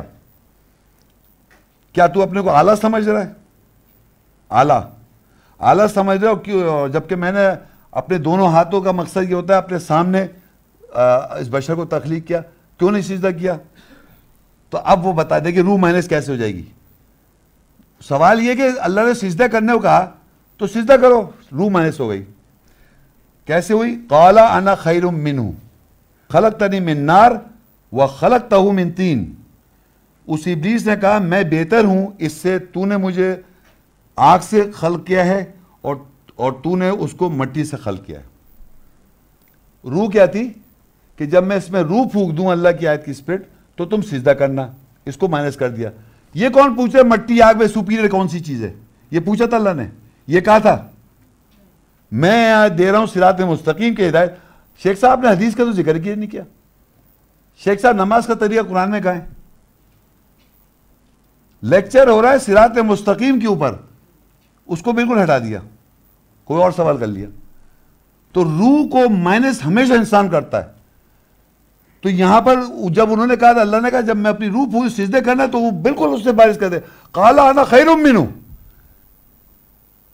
اور کس سے کہہ رہا ہے کہ میں بہتر ہوں اس سے؟ یعنی اللہ کو معلوم نہیں ہے۔ جب انسان یہ سمجھتا ہے کہ میں بہتر ہوں تو اللہ کو غلط کہہ رہا ہے، نعوذ باللہ وہ، اور یہ ابلیس کی اتباع میں انسان یہ ضرور سمجھتا ہے اللہ نے اس کو اگر آنر دیا تو اللہ بلند جس کو چاہے کر دے۔ اللہ نے پوری کائنات بنائی ہے، کائنات کا خالق ہے وہ، آپ بتائیں گے اللہ تعالیٰ کو آپ بہتر ہے کیونکہ آگ کو آگ سے بنایا مٹی سے نہیں بنایا. امیجن کریں آپ, اور یقین کریں جب انسان اللہ کے خلاف بات کر رہا ہوتا ہے تو ان ادر ورڈز وہی کہنا چاہ رہا ہوتا ہے اللہ از رانگ, استغفر اللہ. تو ہم کو سوچ سمجھ کے بات کرنی چاہیے, کیونکہ ہم ابلیس کے جب تابع ہوتے ہیں ہم ہمیشہ آبجیکشنز کر رہے ہوتے ہیں, اور آبجیکشن ایسے کر رہے ہوتے ہیں جیسے کہ ہم زیادہ جانتے ہیں. تو یہ ہے روح کو مینیج کرنا. اور یقین کریں اللہ تعالیٰ کیا کرتا ہے اور کیوں کرتا ہے. میں اگر اس آدمی جو یہ کہہ رہا ہے کہ میں ایسا کیوں کر دیا اور ایسا کر دیا, اس آدمی سے کہوں میں تمہیں بادشاہ بنا دوں اس وقت پاکستان کا دنیا کا, تم پوری دنیا سے چلا لو گے؟ تم دنیا کے بارے سب جانتے ہو کیا کہ نہیں؟ تو اللہ تعالیٰ نے کائنات بنائی ہے, وہ 100% ہر چیز کے بارے ہر چیز جانتا ہے. وہ کیوں کر رہا ہے اور ایسا کیا کر رہا ہے, وہ کہہ رہا ہے کہ اللہ تعالیٰ کے ایکشنز پہ تم سوال نہیں کر سکتے کیونکہ تمہارے پر نالج نہیں ہے. تم چھوٹے سے دماغ کے لوگ ہو, کتنی سی دماغ ہے آپ کا کائنات کے مالک کے مقابلے میں, کریٹڈ بینگ ہے. تو بہت سے سوالات انسان ٹیکنیکلی رانگ ہے وہ. تو اسی لیے اللہ کہہ رہا ہے کہ یہاں پر شیطان نے کیا کیا, روح کو مینیج کیا اور کہا کہ میں بہتر ہوں. اس کو مٹی سے بنایا اور دوسرے ایک اور نئی ایک چیز شروع کر دی, میں بہتر ہوں, مجھے آگ سے بنایا, اسے مٹی سے بنایا, ایک اور نئی کہانی شروع کر دی. اور پھر آگے دیکھیے الاسراء 17:62-63 قال اریتک ھذا الذی کرمت علی لئن اخرتنی الی یوم القیامہ لاحتنکن ذریتہ الا قلیلا. اس ابلیس نے کہا تو دیکھ کیا یہی ہے جس کو تو نے میرے اوپر کرم کیا, اگر تو مجھے قیامت کے دن تک مہلت دے گا تو میں سوائے چند کے اس کی ذریت کو ضرور دنیا دار بنا دوں گا. تو یہاں پر وہ کہتا ہے, ابلیس کہتا ہے کہ تو نے, اب دیکھیے پھر چارج دیکھیے آپ, اللہ کو کہہ رہا ہے کہ تو دیکھ کیا یہی ہے جس کو تو نے میرے اوپر کرم کیا, مکرم کیا, اگر مجھے تو قیامت کے دن تک مہلت دے دے تو میں سوائے چند کے اس کی ذریت کو ضرور دنیا دار بنا دوں گا.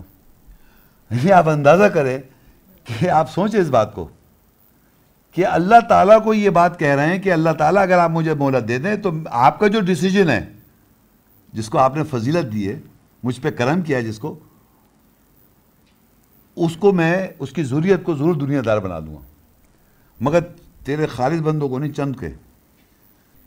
تو اللہ نے کہا, اللہ کو تو معلوم ہے نا, اللہ تو جانتا ہی کیا کرے گا. اللہ کہتا ہے آگے آیت میں قال اذهب, نکل جا, فمن تبعک منہم فإن جہنم جزاؤکم جزاء موفورا.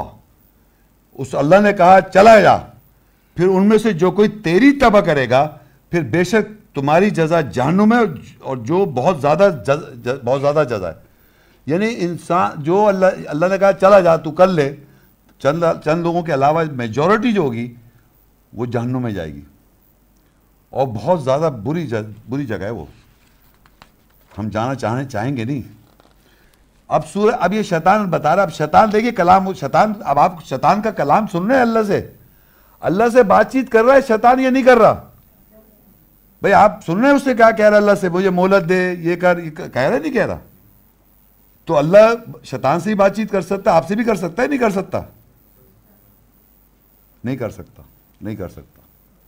اللہ ہم سے بات نہیں کر سکتا, شیطان سے کر سکتا ہے, رسولوں سے کر سکتا ہے, بشر سے کر سکتا ہے, لیکن ہم سے نہیں کر سکتا. آگے دیکھیے شیطان نے اب کیا کہا, سورہ الاعراف 7:17-16 ثم لآتینہم من بین ایدیہم ومن خلفہم وعن ایمانہم وعن شمائلہم ولا تجد اکثرہم شاکرین.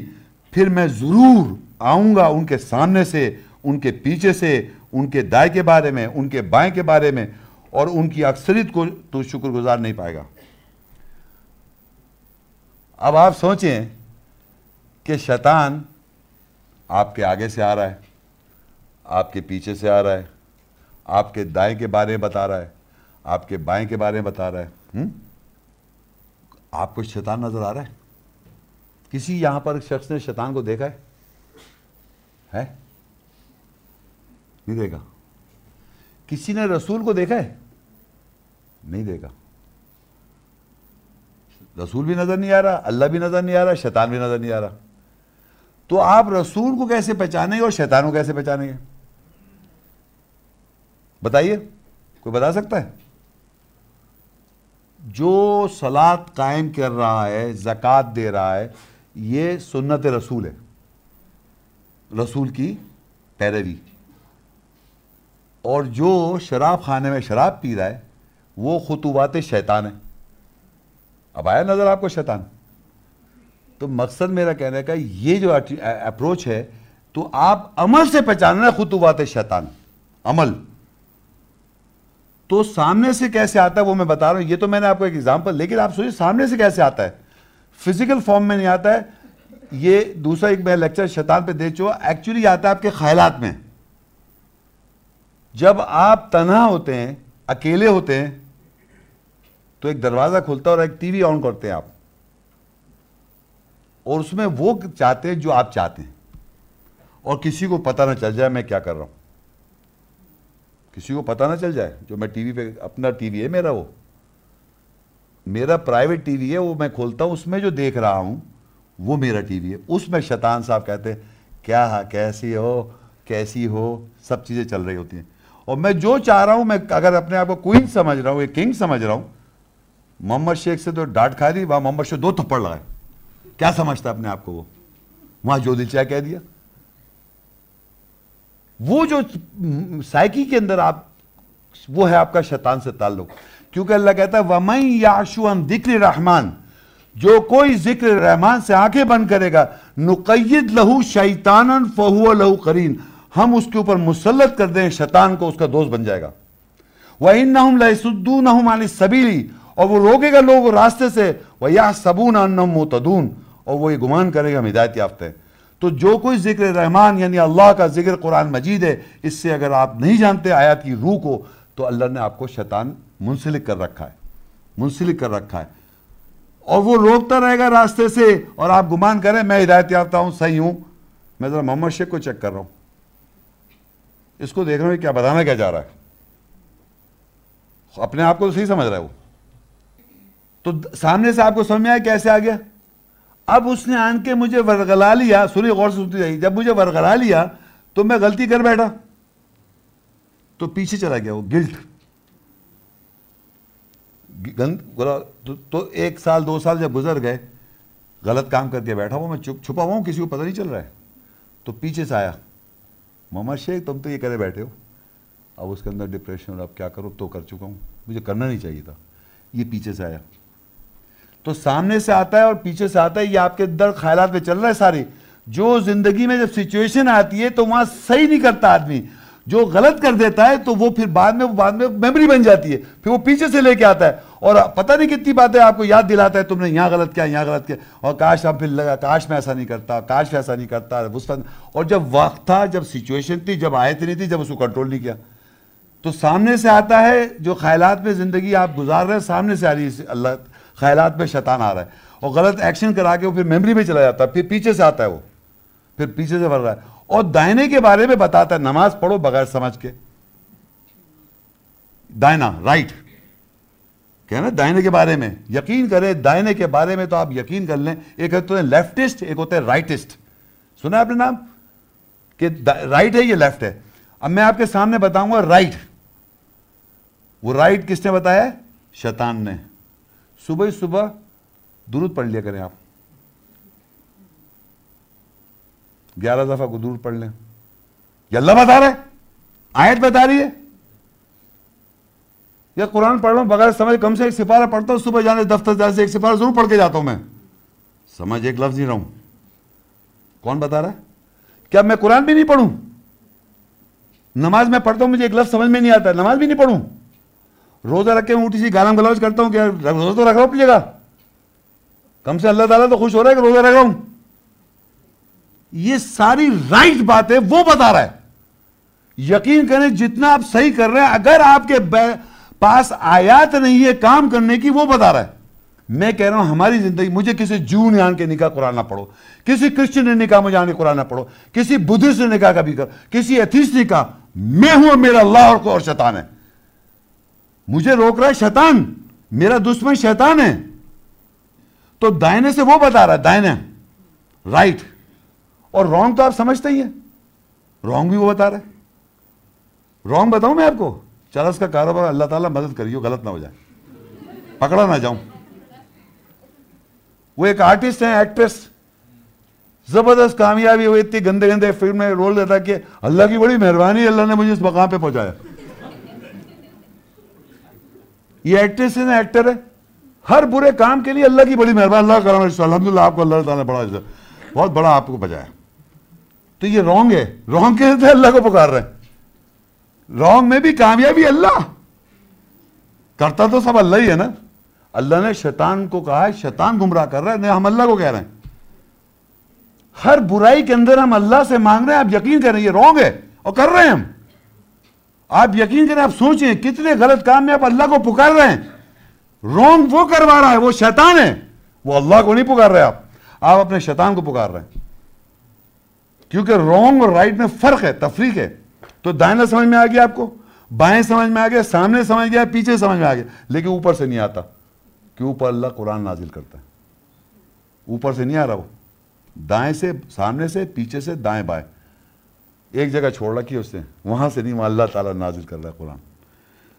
آگے بڑی امپورٹنٹ بات لکھی ہے سورہ اعراف 7 اس کی 16. قال فبما اغویتنی لأقعدن لہم صراطک المستقیم. اس ابلیس نے کہا پس اس کے ساتھ جو تو نے مجھے اکسایا، یعنی اللہ نے اکسایا، تو میں ضرور لوگوں کے لیے، ان کے لیے تیرے صراط مستقیم پہ بیٹھ جاؤں گا. دیکھیں یہ بہت ہی امپورٹنٹ آیت ہے. اس پورے لیکچر کی بہت ہی اسپیسیفک آیت پڑھ رہا ہوں میں، کیونکہ ہم کیا سن رہے ہیں اتنی دیر سے، صراط مستقیم کے اوپر آیا نا. تو یہاں یہ کہتا ہے، ابلیس کہتا ہے، اس ابلیس نے کہا پس اس کے ساتھ جو تو نے، یعنی اللہ کو کہہ رہا ہے اس سے، یعنی اس کے ساتھ جو تو نے مجھے اکسایا، یعنی اللہ کو وہ بلیم ڈال رہا ہے، تو نے مجھے اکسا دیا. فبما اغویتنی، تو نے مجھے اکسا دیا، تو میں ضرور لوگوں کے لیے، ان کے لیے تیرے صراط مستقیم پہ بیٹھ جاؤں گا. لأقعدن لہم، میں ضرور بیٹھوں گا لوگوں کے لیے صراطک المستقیم، تیرے سیدھے راستے پر. اب آپ دیکھیے کہ صراط مستقیم، سیدھا راستہ کوئی راستہ ہے نا. اللہ کا سیدھا راستہ ہم سمجھنا چاہ رہے ہیں نا، یہی سمجھنا چاہ رہے ہیں. تو اس اللہ کے سیدھے راستے پہ کون بیٹھا ہوا ہے؟ سنائی دے رہا ہے آپ کو؟ صراط مستقیم اللہ کا، میں ضرور بیٹھ جاؤں گا تیرے سیدھے راستے کے اوپر. تو آپ سوچئے کہ سیدھا راستہ اللہ تعالیٰ کا جو بھی ہے اس کے اوپر شیطان بیٹھا ہوا ہے. قرآن کیا ہے نا؟ آگے آئی گی آیت، وہ آپ کو پڑھنے نہیں دے رہا، بیٹھا ہوا ہے. مسجد میں جا کے آپ کس سے، مولوی صاحب سے کیا پوچھتے ہیں؟ اللہ کی کوئی بات پوچھتے ہیں؟ وہ آیت بتاتا ہے، سیدھے راستے بیٹھا ہوا ہے. اس کتاب کو واحد دنیائی کتاب ہے قرآن مجید جو شیطان کو ایکسپوز کرتی ہے. جو شراب خانے میں ہیں، جو جوئے کھیل رہے ہیں، جو غلط کاموں میں انوالو ہیں، وہ تو اس کو پیروکار ہیں. اصل تو آپ کوشش کر کے اللہ کی راہ کے لیے نکلے ہیں. تو وہ کہہ رہا آئیے میں آپ کو بتاؤں گا سیدھا راستہ کیا ہے. تو میں بتانا یہ چاہ رہا ہوں کہ یقین کر لے، اللہ کیا ہے، وہ کہہ رہا ہے صراط مستقیم پہ بیٹھا ہوا ہے. صراط مستقیم آج دنیا میں اسلام کے نام پہ مسلمان جسے ہم کہتے ہیں، کیا کچھ نہیں ہو رہا ان لوگوں کے ساتھ، اور کیا کچھ ان کے نام بارے بیان کیا جا رہا، بتایا جا رہا ہے. کیونکہ صرف اس لیے کہ آپ قرآن نہیں جانتے، اور صرف وہ اس لیے کہ نئے کنورٹڈ مسلمز جو نام کے مسلمان کنورٹ ہو رہے ہیں یہودی سے، کرسچینٹی سے، جوڈائزم سے، ہندوازم سے، وہ تعلیمات دے رہے ہیں آپ کو. اور آپ بڑے فخر سے کہتے ہیں کہ یہ نیولی کنورٹ ہے، یہ پڑھ کے ہوا ہے. وہ بائبل بتا رہا ہے آپ کو، یہ پڑھ کے ہوا بھگوت گیتا بتا رہا ہے آپ کو. ہم تو بس کچھ بھی نہیں کر رہے. ہمارے پاس یقین کریں سوائے پتہ کہ ہم کون ہیں. یہ پتہ کون ہے؟ یہ قادیانی ہے. یہ پتہ کون ہے؟ یہ عیسائی ہے. یہ پتہ کون ہے؟ شیعہ ہے. وہ پتہ یہ سنی ہے. ہمارے سوائے آبجیکشن کے کچھ نہیں ہے ہمارے پاس. اور اس کی تعریف کر رہے ہیں جو کنورٹڈ اور اپنی ببلیکل کانسیپٹ بتا رہا ہے. وہ بھگوت گیتا کی باتیں بتا رہا ہے مذہب کے نام سے. کیونکہ آپ تو تلاوت کر رہے ہیں قرآن مجید کی اور ثواب لے رہے ہیں. وہ سارے مذہب جو پھیلا ہوا ہے اس دنیا میں چیلنج سے کہتا ہوں پوری ورلڈ کو، پورے اسکالرس کو آف دا ورلڈ، کہ مجھ سے آن کے بات کریں، میں ان کو سارا مذہب بائبل میں دکھا دوں گا، غوث اور بارناباس میں دکھا دوں گا. نماز، روزہ، زکوٰۃ، حج نہیں، جو عقیدے ہیں آپ کے گھر میں، ہر چیز دکھا دوں گا. یہ بائبل میں لکھا ہے، یہ بھگوت گیتا میں لکھا ہے، یہ گوسپل آف بارناباس میں لکھا ہوا ہے، یہ بائبل میں لکھا ہوا ہے، یہ اویستا وہ کیا نام ہے ان کے، ویداس. اور وہی باتیں ہمارے مذہب کی کتابوں میں ہیں. تو آپ قرآن تو صرف تلاوت کرتے ہیں عربی میں، باقی تمام یہ لوگ کنورٹڈ لوگ بتا رہے ہیں مذہب کیا ہے. They have not yet converted. ہمارے باپ دادا جو تھے، ہمارے جو گھرانے کے لوگ تھے، جو انیشل کنورٹ ہونے والا، آپ مسلمان ہو کے آپ تلاوت قرآن پڑھیں. ابھی آج دیکھیں، آج ہمیں بچپن سے کیا نیولی کنورٹ تو ہیں کہ آپ بچپن میں اپنے بچے کو مولوی سے پٹوا کے قرآن پڑھواتے ہیں. وہ مار رہا ہے، مار کے بھوس بھر رہا ہے، اور کہہ رہے ہیں بیٹا یہ جنت میں جائے گا تیرا جسم. اور وہ عربی میں وہ پڑھ رہا ہے، وہ بچہ کہہ رہا ہے یہ کیا پڑھ رہا ہے، وہ سمجھ میں بھی نہیں آ رہا اس کے. وہ یاد کرتا ہے، خود ہی پڑھ رہا ہے، اس کو پڑھوا دیا. اب ہمارا کام فرض پورا ہو گیا. میں نے لوگوں سے بات کی قرآن، کہنے دیکھیے اب ایسا ہے شیخ صاحب، ابھی تو ہم نوکری کام پیشے میں لگے ہوئے ہیں. پہلے اسکول میں تھے، کالج میں پڑھائی کر رہے تھے، کیریئر کر رہا تھا نا، پڑھ رہا تھا میں، اس لیے نہیں پڑھ سکا. میں نے کہا اب کیریئر میں آگے آپ ماشاءاللہ کما بھی ہیں یار، اب شادی کے 20 بچے ہیں. ہر وقت ایکسکیوز ہے نہ پڑھنے اور نہ سمجھنے کا، ہر وقت ایکسکیوز ہے. تو وہ صراط مستقیم پہ ایسا بیٹھا ہے کہ دائیں سے بھی آ رہا ہے، بائیں سے بھی آ رہا ہے، یہاں سے بھی آ رہا ہے، اور آپ کو نہیں پڑھنے دیتا. اور آپ پڑھتے اس لیے نہیں ہیں کہ کوئی اور آپ کو منع کر رہا ہے. کسی یہودی نے نہیں منع کیا، کسی عیسائی نے نہیں منع کیا، کسی جو نے نہیں کیا، کسی نے آپ کو نہیں منع کیا. صرف آپ ہیں اور آپ کا شیطان ہے، وہ روک رہا ہے آپ کو، وہ نہیں کرنے دے گا. کیونکہ اللہ کہہ رہا ہے ہم نے تم پہ مسلط کر رکھا ہے، جو ذکر رحمان سے آگے ہم نے مسلط کر رکھا ہے. تو سورہ آگے یاسین میں صراط مستقیم پہ سمجھ رہے ہیں، صراط مستقیم پہ کون بیٹھا ہوا ہے جس سیدھے راستے کو ہم پڑھنا چاہ رہے ہیں، سمجھنا چاہ رہے ہیں. ہماری میجورٹی اس دنیا میں ہم سیدھے راستے کو سمجھنے آئے. تو صراط مستقیم ہم نے آج تک کس سے سیکھی ہے؟ وہ بتا رہا ہے سیدھا راستہ، کہ یہ کر لو وہ کر لو. ٹی وی پہ پتہ نہیں کیا دیکھیں ہمارے پاس سوائے تو پردے میں بیٹھے ہیں، کوئی پتہ نہیں کہاں سے آواز آ رہی ہے. کہنے لگے یہ ہمارے صاحب وہی ہو گیا، ہمارے پتہ یہ ہو گیا، کیا کریں. کہنا آپ ایسا کریں، یوں کریں، وہ کریں، پتہ نہیں پڑھ رہے ہیں، پتہ نہیں کیا بتا رہے ہیں کہ آپ یہ کر لیں، آپ وہ کر لیں تو یہ ہو جائے گا. پتہ نہیں کیا کیا بتا رہا. اور ٹی وی پہ، اور ہم کہہ رہے ہیں بھائی بتانے تو قرآن کی آیت ہے. نہ کیسے اللہ کا کلام کیسے بتا دیں آپ؟ اللہ کا کلام کیوں بتا دیں؟ تو سورہ یاسین 36 سے 62 63 60 61 پڑھ رہا ہوں میں ساری اوپر. وَلَقَدْ أَضَلَّ مِنْكُمْ جِبِلًّا كَثِيرًا أَفَلَمْ تَكُونُوا تَعْقِلُونَ. اور تحقیق اس نے تم یعنی شیطان نے کثیر مزاج کو گمراہ کر دیا. میجورٹی لوگوں کے ٹیمپرمنٹ کو شیطان نے گمراہ کر دیا. کیا پس تم ہرگز عقل سے کام لینے والے نہ ہوگے؟ ہادی جہنم التی کنتم توعدون. یہ ہے جہنم جس کا تم سے وعدہ کیا گیا تھا. پھر اللہ کہتا ہے سورہ یاسین 30 60 اور 61 الم اعہد الیکم یا بنی آدم اللہ تعبدوا الشیطان انہ لکم عدو مبین. اے بنی آدم، کیا میں نے تمہاری طرف عہد نہیں لیا تھا یہ کہ تم شیطان کی بندگی نوکری نہیں کرو گے؟ بے شک وہ تمہارے لیے کھلا دشمن ہے.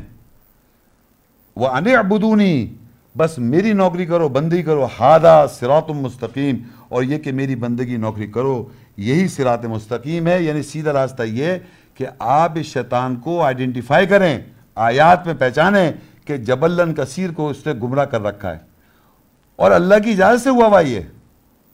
یاد رکھیں اس دنیا میں قرآن مجید شروع سے آخر تک پڑھ لیں آپ.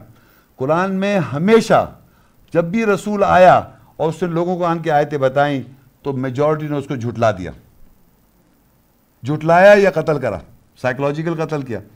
اور کنٹینیوس نان سٹاپ اللہ کہتا ہے قلیل. قلیل عربی میں اللہ قلیل کہہ رہا ہے ایمان لائے. ہر پیغمبر کی بات کر رہا ہوں میں. اللہ نے اس دنیا کی میجورٹی جو ہے، اللہ میجورٹی جو ہے شیطان گمراہ کر رہا ہے، اور اللہ کی اجازت سے ہو رہا ہے سب. تو آپ قلیل میں آ جائیں، اس میجورٹی کو مت دیکھیں یا وہ بھی تو ہے میجورٹی، مسلمان بڑھ رہے ہیں، سب مسلمان ہو رہے ہیں، دنیا میں اسلام سب سے زیادہ فاسٹسٹ گروئنگ ریلیجن ہے. مگر جینون کتنے ہیں؟ جینون ایمان والے کون ہیں؟ تو میں آپ کو سمجھانا ہی چاہ رہا ہوں کہ کثرت سے کبھی بھی دنیا میں یہ پتہ نہیں کیا ہے کہ ایک وہم ہے لوگوں کو کہ ہمیں اسلام لانا ہے. پتہ نہیں کیا کہہ رہے ہیں. اسلام اسٹیبلش ہے. یا ایھا الذین آمنوا ادخلوا فی السلم کافہ. اے ایمان والو داخل ہو جاؤ اسلام میں پوری طرح. اسلام ہوگا تو داخل ہوں گے بھائی. کہہ رہے ہیں ہی نہیں اسلام. خطرے میں اسلام. اللہ کا دین خطرے میں. اللہ کا سن لے آج اللہ کا دین جو تمام کائنات میں جو قائم ہے, اس دنیا میں جو قائم ہے, اللہ نے قرآن میں بتایا یہودی ہیں, اللہ نے بتایا نصارہ ہیں, اللہ نے قرآن میں بتایا مشرک ہیں, اللہ نے بتایا قرآن میں منافق ہیں, اللہ نے بتایا ایمان والے کم ہیں. یہی قرآن میں جیسا لکھا ایسی رہے گا قیامت تک. کچھ نہیں, آپ کو صرف اپنے کو بچانا ہے, اپنے کو الگ کر کے صحیح راستے پہ لانا, صراط مستقیم کی پر. آپ پوری دنیا میں کسی کو کوئی چینج نہیں کر سکتے. صرف اللہ دل بدلتا ہے یا رسول کے ذریعے میسج پہنچتا ہے. انسان باپ بیٹے کی نہیں سن رہا, بہن بھائی کی نہیں سن رہا, بیوی شوہر کی نہیں, شوہر بیوی کی نہیں سن رہے, سب اپنی اپنی باتیں کر رہے ہیں. سورہ زخرف 43 فَاسْتَمْسِكْ بِالَّذِي أُوحِيَ إِلَيْكَ إِنَّكَ عَلَىٰ صِرَاطٍ مُسْتَقِيمٍ. پس تو مضبوطی سے پکڑ اس کے ساتھ جو تیری طرف وحی کی گئی ہے, بے شک تو صراط مستقیم سیدھے راستے کے اوپر ہے. یعنی اللہ ایک بشر سے خطاب کر کے رہا, تو ضرور پکڑ کے رکھ, مضبوطی سے پکڑ اس کے ساتھ جو تیری طرف وحی کی گئی, بے شک تو صراط مستقیم پر ہے. اب یہ بتانے والا میں, آیات کی وضاحت کرنے والا میں, مجھ کو اللہ تعالیٰ کانفیڈنس دلاتا رہتا ہے. پکڑ, یہ آیت ہے وہ اس سے کہہ رہی ہے, رسول صلی اللہ علیہ وسلم کے ذریعے کہہ رہی ہے, پکڑ کے رکھ آیات کی روح کو, روک, مضبوطی سے پکڑ اس کے ساتھ جو تیری طرف وحی کی, پس بے شک تو صراط مستقیم پر ہے. تبھی تو وضاحت کر رہا مجھے, ورنہ میں کیسے کر سکتا ہوں. تو اب لوگ کہیں گے یہ کیسی بات کی شیخ صاحب. آگے دیکھیے سورہ یونس 10 اس کی آیت 2. اکانا للناس عجبا ان اوحینا الی رجل منہم ان انذر الناس وبشر الذین آمنوا ان لهم قدم صدق عند ربهم قال الکافرون ان هذا لساحر مبین. کیا لوگوں کے لیے عجیب ہے یہ کہ ہم نے ان میں سے ایک مرد کی طرف وحی کی, یہ کہ وہ لوگوں کو خبردار کرے اور بشارت دے, خوشخبری دے ان لوگوں کو جو ایمان لائیں, یہ بے شک ان کے لیے ان کے رب کے نزدیک سے سچے قدم پاؤں کا جماؤ ہے. کافروں نے کہا بے شک یہ ضرور واضح جادوگر ہے. یعنی لوگوں کو یہ تعجب ہو رہا ہے, عجیب بات ہو رہی ہے کہ یہ آدمی جو کھڑا ہوا ہے, یہ آدمی جو ہے یہ ایک مرد ہے, اس کی طرف وحی کی گئی اور لوگوں کو خبردار کر رہا ہے اور بشارت دے رہا ہے, خوشخبری دے رہا ہے جو ایمان لا رہے ہیں. یہ بے شک ان کے لیے رب کے نزدیک سے, اللہ کہہ رہے ہیں یہ پاؤں جما سکتے ہیں آپ اس بات پر. لیکن جو کافر ہیں, جو آیت کا انکار کر رہے ہیں اسی وقت بھی, اور جب بھی یہ لیکچر سنایا جائے گا وہ کہیں گے یہ جادوگر ہے, یہ بے شک یہ ضرور واضح جادوگر ہے. جادوگر سمجھتے ہیں آپ کسے کہتے ہیں؟ جادو یاد رکھے, واٹ از میجک. میجک یہ ہوتا ہے کہ جو ایک سچائی نہیں ہے. سنیں آپ, جو چیز سچائی نہ ہو اور لوگوں کو اس طرح دکھائی جائے جس کا آپ کے پاس ایکسپلینیشن نہیں ہے, تو آپ کہیں گے یہ تو جادو ہے. لیکن آپ کے دل میں اور دماغ پتہ ہے یہ میں بتا نہیں سکتا کیسے کیا. جادو سمجھا رہا ہوں, ٹی وی بھی دیکھتے ہیں, یہ بتا نہیں سکتا میں نے کیسے کیا, لیکن یہ دیکھا میں نے اپنی آنکھوں سے. جادو یہی ہوتا ہے نا, ٹی وی دکھاتا ہے چائنا کے وال میں سے گھس گیا, کوئی آسمان میں چلا گیا, کوئی پتہ کیا کیا ہے نا.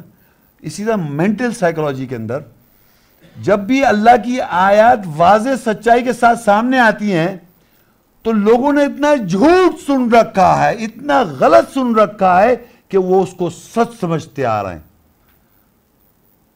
اور جب وہ یہ سچ سنتے ہیں اس شخص کے منہ سے تو کہتے ہیں یہ جادوگر ہے, یہ جادو کر رہا ہے, اس نے آیتیں آگے پیچھے کر کے پتہ نہیں کیا کر دیا. یہ اب ہم اس سے ہٹ بھی نہیں سکتے, لکھا ہوا بھی دکھا رہا ہے, کتاب بھی دیکھ رہے ہیں, تو کہہ رہے یہ جادوگر ہے. تو یہ لوگ سمجھتے ہیں کہ جادوگر ہے, جادو کیا اس نے, کیونکہ میرے پاس ایکسپلینیشن نہیں ہے کہ کیسے کیا اس نے. ادھر سے آیت نکالی, ادھر سے آیت نکالی, یوں کر کے پتہ نہیں کیا بتانا چاہ رہا ہے.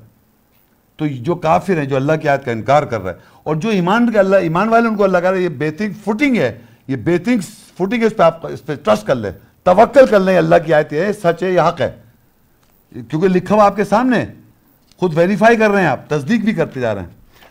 اب آگے دیکھیے, اب ایک یہ کس کی بات ہو رہی ہے, ایک مرد کی بات ہو رہی ہے. یاد ہے ایک مرد, مرد کی بات ہو رہی نا. اب اللہ نے مرد کو بھی ڈیفائن کیا دنیا میں کس طرح کے مرد ہیں. سورہ زمر 39 کی 29. ضرب اللہ مثلا رجلا فیہ شرکاء متشاکسون ورجلا سلما لرجل هل یستویان مثلا الحمدللہ بل اکثرهم لا یعلمون. اللہ ایک مرد کی مثال سے ضرب لگاتا ہے, یعنی اللہ تعالیٰ ایک مرد کے بارے میں بتا رہا ہے, ایک مرد کے بارے میں. ایک تو مرد ابھی سنا ہے میں نے, ایک مرد سن لیا آپ نے پیچھے, ابھی سنا آپ نے ایک مرد کو. ابھی ایک اور مرد ہے جس کی مثال کا ضرب لگا, اس میں جھگڑا کرنے والے شرکاء ہیں, اور ایک مرد دوسرے مرد کے لیے سلامتی دینے والا ہے. کیا ان دونوں کی مثال برابر ہے؟ تعریف ہے اللہ کے لیے, ان کی اکثریت نہیں جانتی. اللہ کہہ رہے ایک مرد ایسا ہے جس کی کمپنی جو ہے شرکاؤں کی جھگڑالو ہیں, جھگڑتے رہتے ہیں, اور ایک ایسا مرد ہے جو سلامتی دے رہا ہے, سلامتی کی بات کر رہا ہے, سلامتی دے رہا ہے. کیا یہ دونوں برابر ہو سکتے ہیں؟ تو اس سے سمجھے کیا آپ, کون جھگڑ رہا ہے؟ جھگڑے ہو رہے ہیں, وہ اس کو مار رہا ہے, وہ اس کو مار رہا ہے, وہ اس کو مار رہا ہے, وہ اس کو مار رہا ہے. مارا تو مجھے بھی ہے, مجھے بھی مارا ہے. میں توبہ کرو استغفر اللہ, میں کیوں ماروں گا؟ میں تو مرنے کے لیے آیا ہوں زندگی دنیا میں. یقین کریں انسان مرنے کے لیے ہر دن اپنی موت کے قریب پہنچ رہا ہے. وہ ایکچولی مرنے کے لیے, جس دن پیدا ہوا تھا مرنے کے لیے, جس دن وہ پیدا ہوا مرنے کے لیے. تو میں تو مرنے کے لیے آیا ہوں, میں مارنے کے لیے تو آیا ہی نہیں ہوں. نہ اللہ سنا, اللہ کہہ رہا ہے تم مارو. لیکن جھگڑالو لوگ, اللہ کہہ رہا ہے کہ ایسا مرد ہے جو ضرب لگاتا ہے, اللہ ضرب لگاتا ہے ایسے مرد کی, اس کے جو اس میں جھگڑانے والے شرکاء ہیں, اور ایک ایسا مرد ہے جو سلامتی دیتا ہے. تو آپ مقابلہ کر لیں, خود دیکھ لیں کون ہے دنیا میں. جھگڑے ہو رہے نہیں ہو رہا, اور یقین کریں مجھے بالکل الگ رکھا ہوا انہوں نے. بیٹھتے بھی ہیں, کھاتے بھی ہیں, مارتے بھی ایک دوسرے کو, لڑتے بھی ہیں. میں الگ ہوں, میں مطلب مسلمان ہی نہیں ہوں, میں کچھ اور ہوں. اور ایک اور مثال دی اللہ نے, ایک ابھی اور مرد کی ڈیفینیشن آ رہی ہے سورہ نیل 16 کی 76. وَضَرَبَ اللَّهُ مَثَلَ الرَّجُلَيْنِ. اب اللہ دو مردوں کی مثال بتا رہا ہے, دو مردوں کی مثال. أَحَدُهُمَا أَبْكَمُ لَا يَقْدِرُ عَلَى شَيْءٍ وَهُوَ كَلٌّ عَلَى مَوْلَهُ أَيْنَمَا يُوَجِّهُ لَا يَأْتِ بِخَيْرٍ هَلْ يَسْتَوِي هُوَ وَمَنْ يَأْمُرُ بِالْعَدْلِ وَهُوَ عَلَى صِرَاطٍ مستقیم.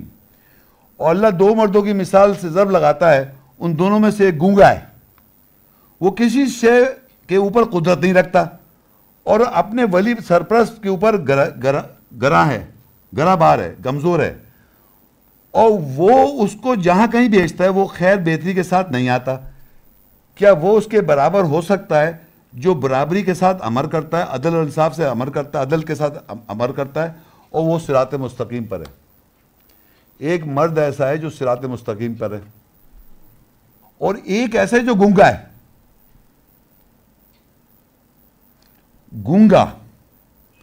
گونگا ایسا آپ سمجھ سے, گونگا جیسے گونگا نہیں ہوتا آدمی, ایسا ہے نہیں. میں بتاتا ہوں, ایک آیت ہے قرآن میں, سم بکم عمی فہم لا یرجون. سم کسے کہتے ہیں؟ بہرا. سم کہتے ہیں بہرے کو, ڈیف. بکمن کہتے ہیں گونگا, عمیون کہتے ہیں اندھا, اور رجوع نہیں کرتے وہ. تو اللہ کہہ رہے ہیں ایک ایسا مرد ہے جو گونگا ہے. یقین کر لے, اگر آپ کسی بھی محفل میں جائیں جو اللہ اور رسول کے نام پہ درس دے رہا ہے, میں آپ کو سچ بتا رہا ہوں, جو بھی شخص اللہ اور رسول کے درس دیتا ہے, اور اگر آپ کو کوئی آیت کی روح وہاں سمجھ میں نہیں آئی, تو وہ کون ہے؟ گونگا ہے. گونگا ہے وہ. آیات یہ سامنے دیں آپ, ایسے آیات پڑھیں تو اللہ کہہ رہا ہے وہ مرد تو صراط مستقیم پر ہے. اور تعجب ہو رہا ہے لوگوں کو, اس سے تعجب ہو رہا ہے کہ گنگوں سے واسطہ پڑا ہوا ہے آپ کا. گنگے ہیں وہ, کچھ بھی نہیں. بس دیکھ لی میں نہیں کہ اللہ دو مردوں کی مثال کے ضرب لگاتا ہے, ان دونوں میں ایک گونگا ہے, وہ کسی شے پر کوئی قدرت ہی نہیں رکھتا وہ, اور وہ اپنے ولی سر پر اوپر گراں ہے، کمزور ہے، وہ اسے جہاں کہیں بھیجتا ہے وہ خیر بہتر سے آتا ہی نہیں اس کے پاس. کہاں؟ جب دیکھے اللہ جب تک آیات کی وضاحت نہیں کرے گا وہ نہیں بول سکتا. میں بھی نہیں بول سکتا، کوئی بھی شخص نہیں بول سکتا اگر اللہ کی آیت اس پہ واضح نہ ہو. اور اللہ کی آیت کی وضاحت کا پروف یہ ہے کہ آپ کے سامنے پروف ہے، پروف پہ تصدیق کرا رہا ہوں میں ہر آیت. یہ تھوڑی میں بیٹھ کے پتہ نہیں کیا اپنی تپنے پتہ نہیں کیا ایک اتنا سا ٹوٹا پڑا پتہ اتنی لمبی کہانی سنا دی اور دوسرے لوگ پکچر دکھانا، پکچر. تو یہ آپ کو دو مردوں کی مثال دے دی اور اللہ نے صراط یہ لکھا ہوا ہے حل یستوی ہوا ومن یامر بالعدل، وہ برابر نہیں ہو سکتا، وہ امر دیتا ہے عدل کے ساتھ، وہ صراط مستقیم کے اوپر ہے. سورہ جاسیہ 45:16 وَلَقَدْ آتَيْنَا بَنِي إِسْرَائِيلَ الْكِتَابَ وَالْحُكْمَ وَالنُّبُوَّةَ وَرَزَقْنَاهُم مِّنَ الطَّيِّبَاتِ وَفَضَّلْنَاهُمْ عَلَى الْعَالَمِينَ. اور تحقیق ہم نے بنی اسرائیل کو کتاب، حکم اور نبوت پیشنگوئیاں دی اور ہم نے ان کو اچھائیوں سے رزق دیا اور ہم نے ان کو جہانوں پر فضیلت دی. بھئی آپ پلیز قرآن میں دیکھیں، آیت میں دیکھیں، یہ لکھا ہوا ہے وَلَقَدْ اور تحقیق آتَيْنَا بنی اسرائیل، تحقیق ہم نے بنی اسرائیل کو کیا دیا؟ کتاب، حکم اور نبوت. کس کو دیا؟ نبیوں کو نہیں، نبیوں کو تو آپ پڑھ چکے ہیں نا، یہ پڑھ لیا، نبیوں کو پڑھ لیا نا ہے؟ نبیوں کو پڑھا تھا، یہ بھول گئے آپ لوگ. 19 نبیوں کو پڑھا تھا. اب ان کی ذریت میں کس کو مل رہی ہے؟ کتاب، حکم اور نبوت اور رزق دیا طیبات، اچھائیوں میں سے. یہودی نہیں ہے یہ. آپ کے ذہن میں یہودی چلا جاتا ہے بار بار. یہودی نہیں کہہ رہا ہوں میں، بنی اسرائیل. پلیز آپ میرے الفاظوں پہ غور کریں کیونکہ انسان آپ کو وہ سنوا رہا ہے جو میں کہہ نہیں رہا ہوں. یہ بڑا جمناسٹک شیطان بڑا کلیور ہے، ایسی گیم کر رہا ہے. میں بول رہا ہوں وَلَقَدْ آتَيْنَا بنی اسرائیل، تحقیق ہم نے دیا بنی اسرائیل کو الکتاب والحکم والنبوہ، وہ انبیاء کو بھی والکتاب والحکم والنبوہ. اولئک الذین آتیناہم الکتاب والحکم والنبوہ، ہم نے دی تمام انبیاء کو کتاب، حکم و نبوت. پڑھ چکے ہم. اب یہاں اللہ کہہ رہا ہے وَلَقَدْ آتَيْنَا بنی اسرائیل کتاب والحکم والنبوہ وَرَزَقْنَاهُم مِّنَ الطَّيِّبَاتِ، اور رزق دیا اچھائی، اچھوں میں سے طیب رزق دیا. وَفَضَّلْنَاهُمْ عَلَى الْعَالَمِينَ، اور فضیلت کر دی تمام جہانوں پر. Not the Jews, please not the Jews. کاٹے دماغ سے، جوز کی بات نہیں کر رہا میں، بنی اسرائیل کی بات کر رہا ہوں. بنی اسرائیل کہہ رہا ہوں میں، اللہ کے بنی اسرائیل کی بات کر رہا ہوں. پلیز بنی اسرائیل سمجھیں. آپ سمجھ میں آ گیا آپ کو؟ اب کیا ہوا؟ سورہ ال عمران 3:79. اب بنی اسرائیل کون ہے آپ کو پتہ ہے؟ بنی اسرائیل یہاں پر جن کے پاس کتاب ہے، یوں سمجھے بنی اسرائیل وہ جن کے پاس کتاب ہے، حکم اور نبوت ہے. یہ نہیں لکھا ہوا، نہیں لکھا بھائی، آپ یہ نہیں پڑھ رہے، آپ یہ قرآن ہے نہیں ہے. تو بنی اسرائیل کو اللہ کتاب دے رہا ہے، حکم اور نبوت دے رہا ہے. بنی اسرائیل کون ہے آپ کو معلوم ہے؟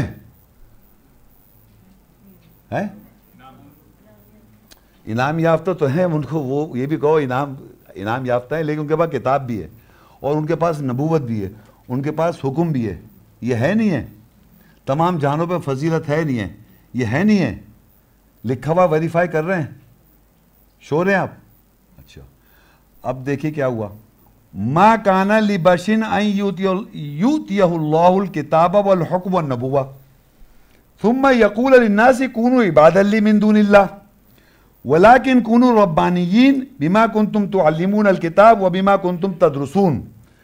کسی بشر کے لیے نہیں ہے اللہ کہ اللہ اسے کتاب، حکم اور نبوت دے، پیشنگوئی دے، پھر وہ لوگوں کے لیے کہے کہ اللہ کے علاوہ میرے بندے نوکر بن جاؤ لیکن رب والے ہو جاؤ، اس کے ساتھ جو تم ہوئے کتاب علم دینے والے اور اس کے ساتھ جو تم ہوئے درس لینے والے. اب اللہ کہہ رہا ہے کسی بشر کے لیے نہیں ہے کہ اللہ اسے کتاب، حکم اور نبوت دے.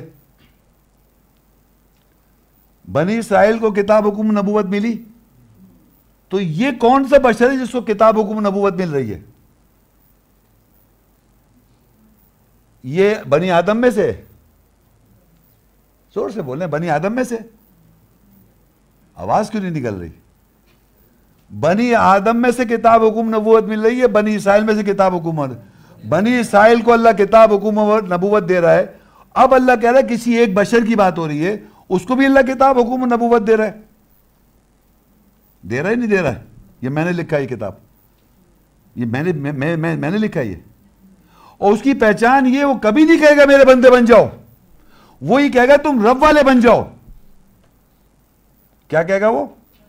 رب والے بن جاؤ. اور یہ بھی لکھا ہے اور تم علم دیتے ہو کتاب کا، تم بھی جا کے لوگوں کو علم دے رہا ہو اور تم درس بھی حاصل کر رہا ہو. یعنی آپ ایک درس جب حاصل کریں گے، جو آیات آپ پہ جائیں گی، تو آپ جا کے علم بھی نہیں کتاب کے بارے میں. کتاب وہی کتاب ہے، کوئی اور کتاب آ گئی یہاں؟ کتاب حکم نبوت مل رہی ہے. پھر آپ کو جب کتاب حکومت نبوت مل رہی تو آپ بھی جا کے درس دیں، درس لے بھی رہے ہیں اور کتاب کا علم بھی دے رہے ہیں. بھائی یہاں جو لوگ آتے ہیں، جو مجھے جانتے ہیں، وہ یہاں درس لیتے ہیں اور کتاب کا حکم بھی دے رہے ہیں نہیں دے رہے؟ تو یہ بتائیے کہ یہ بات سمجھنے والی ہے کہ یہاں ایک صاحب ہیں، کہنے لگے شیخ صاحب کیا کہنا چاہ رہا ہے؟ میں کچھ نہیں کہنا چاہ رہا، کہ میں ہی کہنا چاہ رہا ہوں اللہ تعالیٰ نے انبیاءوں کتاب دی، حکم و نبوت، صراط مستقیم. بھول احمد، صراط مستقیم میں کتاب ان پہ انعام ہوا، کن پہ؟ انبیاؤں پر. پھر ہم نے دیکھا بنی اسرائیل پہ انعام ہوا، پھر ذریت آدم سب پہ انعام ہو رہا ہے. پھر شیطان اس ایک بشر سے بھی دشمنی کر رہا ہے جس پہ روح پھونکی جا رہی ہے. پھر اللہ کہہ رہا ہے اس کو ایک بشر کو کتاب حکم و نبوت بھی مل رہی ہے، اور وہ بشر جو ہے وہ وہی نہیں کہے گا میرے بندے بن جاؤ، بولے گا رب والے بن جاؤ. اور تم کتاب سے علم بھی لے رہے ہو اور درس بھی لے رہے ہو، ایک کتاب سے علم دے بھی رہے ہو، درس بھی لے رہے ہو. یہ بھی ہو رہا ہے تمہارے ساتھ، ہو رہا ہے نہیں ہو رہا ہے؟ تو بنی اسرائیل میں سے ہوگا نا وہ بشر؟ ہوگا نہیں ہوگا؟ یا کہیں اور سے ہوگا؟ لیکن کیا ہوا، یہ ساری اللہ تعالیٰ نے تو یہ بہت، یہاں سے آپ اس پہ جائیے، آپ آل عمران 3 کی 187. اب جب اللہ نے کتاب دی، بنی اسرائیل کو کتاب ملی نہیں ملی؟ بھائی آپ لوگ بتائیں نا پلیز، بنی اسرائیل کو کتاب مل رہی ہے؟ یہاں کون بیٹھا ہوا ہے؟ پکی بات ہے؟ یقین ہے کہ آپ لوگ بنی اسرائیل ہیں؟ چلیں گڈ. تو اب دیکھیے کیا ہوا، اللہ انہی بنی اسرائیل سے بات کر رہا ہے اور کہہ رہا ہے آل عمران 3 کی 187 میں، وَإِذَا أَخَذَ اللَّهُ مِيثَاقَ الَّذِينَ أُوتُوا الْكِتَابَ لَتُبَيِّنُنَّهُ لِلنَّاسِ وَلَا تَكْتُمُونَهُ فَنَبَذُوهُ وَرَاءَ ظُهُورِهِمْ وَاشْتَرَوْا بِهِ ثَمَنًا قَلِيلًا فَبِئْسَ مَا يَشْتَرُونَ. اور جب اللہ نے میثاق لیا ان لوگوں سے جن کو کتاب دی گئی، تم ضرور اس کتاب کو لوگوں کے لیے بیان کرو گے اور تم اس کتاب کو نہیں چھپاؤ گے، پس اس کو انہوں نے اپنی پیٹھوں کے پیچھے ڈال دیا اور اس کو تھوڑی قیمت پر خرید لیا، پس برائی ہے جو وہ خریدتے ہیں. بنی اسرائیل آپ کو کتاب مل رہی ہے، باہر جا کے کیا کہیں گے؟ بیچ دیں گے؟ یہی لکھا ہوا ہے، دیکھیں اللہ نے میثاق لیا، وَإِذَا أَخَذَ اللَّهُ مِيثَاقَ الَّذِينَ أُوتُوا الْكِتَابَ، اللہ نے میثاق لے رکھا ہے ان کو جن کو دی گئی کتاب. یقین کریں یہ کتاب اگر آپ کے گھر میں رکھی ہوئی ہے اور آپ جانتے نہیں آپ کو ملی نہیں ہے، اگر اس کو میں جانتا نہیں ہوں، اس کتاب میرے گھر میں رکھی ہوئی ہے، میں نے ڈاکٹر کی، انجینئرنگ کی بہت ساری کتابیں لائبریری میں لا کے رکھ لوں اور میں جانتا نہیں تو میں ڈاکٹر انجینئر بن سکتا ہوں؟ یہ جو آیات آپ سن رہے ہیں، بنی اسرائیل کو کتاب مل رہی ہے اور انڈرسٹینڈنگ آپ کے پاس جا رہی ہے اور آپ اس کو رجسٹر کر رہے ہیں تو آپ کو کتاب مل رہی ہے. اور پھر جو میثاق اللہ لے رہا ہے کہ تم ضرور بیان کرو گے، دہشت میں نہیں آ جائیں گے آپ کہ لوگ کیا کہیں گے، تو وہ کہہ رہا ہے کہ تم ضرور بیان کرو گے. انہوں نے اسے پیچھے پوچھ ڈال دیا، پیٹ کے پیچھے، اور انہوں نے تھوڑی قیمت پہ خرید لیا اس کو. یعنی اپنا ایمان بیچ دیا کہ باہر جائیں گے پتہ نہیں یہ ہمارے یہ وہاں گئے خاندان میں ہم یہ بات کہیں یا لوگوں میں بیٹھ کے، باہر لوگ تو پتہ نہیں کچھ اور جانتے ہیں، ہمیں کہیں گے تو وہ آنکھیں دکھا دے گا یوں کر کے مولوی، یا کوئی کیا کہہ رہا آپ، تو آپ خاموش ڈر جائیں گے. تو اللہ کہہ رہا ہے یہ میثاق لیا ہے. میثاق سمجھتے ہیں اللہ سے میثاق ہے. وَإِذَا أَخَذَ اللَّهُ مِيثَاقَ الَّذِينَ أُوتُوا الْكِتَابَ، جن کو دی گئی کتاب. یا تو آپ کے ہمیں کتاب نہیں چاہیے، پلیز ہمیں مت دیں. محمد شیخ صاحب ہمیں کتاب نہیں، ہم تو بس گھر میں جو رکھا ہے بس وہی ہمیں کتاب نہیں چاہیے. اور اگر کتاب مل رہی ہے اور اللہ میثاق کہہ رہا ہے بنی اسرائیل کو کتاب دے رہا ہے، اللہ کہہ رہا ہے کتاب حکم نبوت، میں تو صرف کتاب کی بات کر رہا ہوں کہ جب آپ کو کتاب مل رہی تو اب آپ اس کتاب کے ساتھ کیا کر رہے ہیں؟ اس کو ضرور بیان کریں، اس کی وضاحت کریں. پھر آگے 188 پڑھ رہا ہوں میں، لا تحسبن الذین یفرحون بما اتوا وَيُحِبُّونَ أَن يُحْمَدُوا بِمَا لَمْ يَفْعَلُوا فَلَا تَحْسَبَنَّهُمْ بِمَفَازَةٍ مِّنَ الْعَذَابِ وَلَهُمْ عَذَابٌ أَلِيمٌ. تم ان لوگوں کا حساب نہ لگاؤ جو فرد محسوس کرتے ہیں اس کے ساتھ جو لائے، اور محبت کرتے ہیں یہ کہ ان کی تعریف کی جائے اس کے ساتھ جو انہوں نے ہرگز نہیں کیا. پس تم ان کا حساب نہ لگاؤ کہ عذاب سے کامیابی مل جائے گی اور ان کے لیے دردناک عذاب ہے. اب ہوا کہ جب اللہ نے ان کو کتاب دی، اللہ نے ان کو کتاب دی اور یہ کہا کہ تم ضرور بیان کرو گے، وضاحت کرو گے لوگوں کے لیے، انہوں نے اسے پیچھے پوچھ ڈال دیا اور تھوڑی قیمت پہ بیچ دیا. جب آپ نے ایسا کیا تو اللہ کہہ رہا ہے کہ ایمان والوں سے کہہ رہا ہے تم یہ مت حساب نہ لگاؤ کہ جو لوگ اس بات پہ فرد محسوس کر رہے ہیں کہ ہمیں کتاب کا نالج ہے، ہم جاتے ہیں محمد شیخ سے آئے تھے، ہمیں نالج تو آ رہی ہے. نالج اور گائیڈنس میں فرق ہے. علم آ جانا اور ہدایت پہ چلنا صراط مستقیم میں بڑا فرق ہے. تو وہ اس بات پہ فرد محسوس کر رہے ہیں ہمیں پتہ ہے، ان کو نہیں پتا، لوگوں کو باہر نہیں پتا، ہمیں پتا ہے. تو اللہ کہہ رہا ہے وہ جو لائے انہوں نے، اور محبت کرتے ہیں کہ یہ ان کی اس بات پہ تعریف کی جائے. بتانے کا مقصد یہ نہیں کہ ہدایت کیا ہے، تعریف کی جائے کہ آپ جانتے ہیں، آپ کے پاس نالج ہے، آپ کے بارے میں بتایا جائے ارے آپ ماشاءاللہ آپ بڑے نالج والے آدمی ہیں. یہ تعریف چاہ رہے ہیں. اللہ کہہ رہا ہے وہ تعریف چاہتے، محبت کرتے ہیں ان کی تعریف کی جائے جو اس کے ساتھ جو انہوں نے ہرگز نہیں کیا، یعنی اس پہ ان کا بلیف اور ایمان اور پریکٹس نہیں ہے، مگر آیتیں کی نالج آ گئی، جا کے باہر بول دیا، یہاں بول دیا. وہ بولنا نہیں ہے. دیکھیے بولنے کا طریقہ یاد رکھیں، جتنے یہاں لوگ آ رہے ہیں اور ان کو میں آج بتا رہا ہوں، بولنے کا طریقہ یہ ہے کہ آپ سب حضرات کو میں نے دعوت دی، آپ سب حضرات کے ہاتھ میں نے کتابچہ دیا اور میں نے آیت تلاوت کی عربی اور ترجمہ، اور بعد میں سوال جواب بھی ہوں گے. یہ ہے طریقہ بات کرنے کا. یہ تھوڑی بیٹھے بیٹھے ارے بنی اسرائیل ہمیں پتہ ہے آپ کو قرآن میں لکھا آپ پڑھیں، یہ بات کرنے کا طریقہ نہیں ہے. بلیو کرنا ہی نہیں ہے. کتاب بات کرنے کا طریقہ کار یہ جس طرح میں آپ کے سامنے پیش کر رہا ہوں، اس کی پہلے آپ اپنے اندر پہلے اس کی انڈرسٹینڈنگ کو، گریویٹی کو کنسیو کریں، اس کو مطلب حمل اٹھائیں آیات کی روح کا. وَلَا تُحَمِّلْنَا مَا لَا طَاقَةَ لَنَا بِهِ، اور تو ہمارے پر اتنا بوجھ نہ ڈال جس پہ ہم سہ نہ سکیں. آیات کی روح کا بوجھ ہے وہ، یہ تھوڑی کہ پتہ نہیں کیا کون سا بوجھ ڈال دیا، پتہ نہیں نوکری کا. یہ جو اللہ کی آیت کی روح ہمیں پتہ چل جاتی ہے وہ بوجھ، تاکہ ہم اس کی وضاحت کر سکیں. یاد رکھیں کوئی آدمی یہاں سن کے ٹٹس اینڈ بٹس میں، یعنی چھوٹی سی جو ہے آپ کو اس کی انڈرسٹینڈنگ آپ نے جا کے اپنے الفاظ میں بول دیا، وہ بولنا نہیں ہے، وہ بیان کرنا نہیں ہے.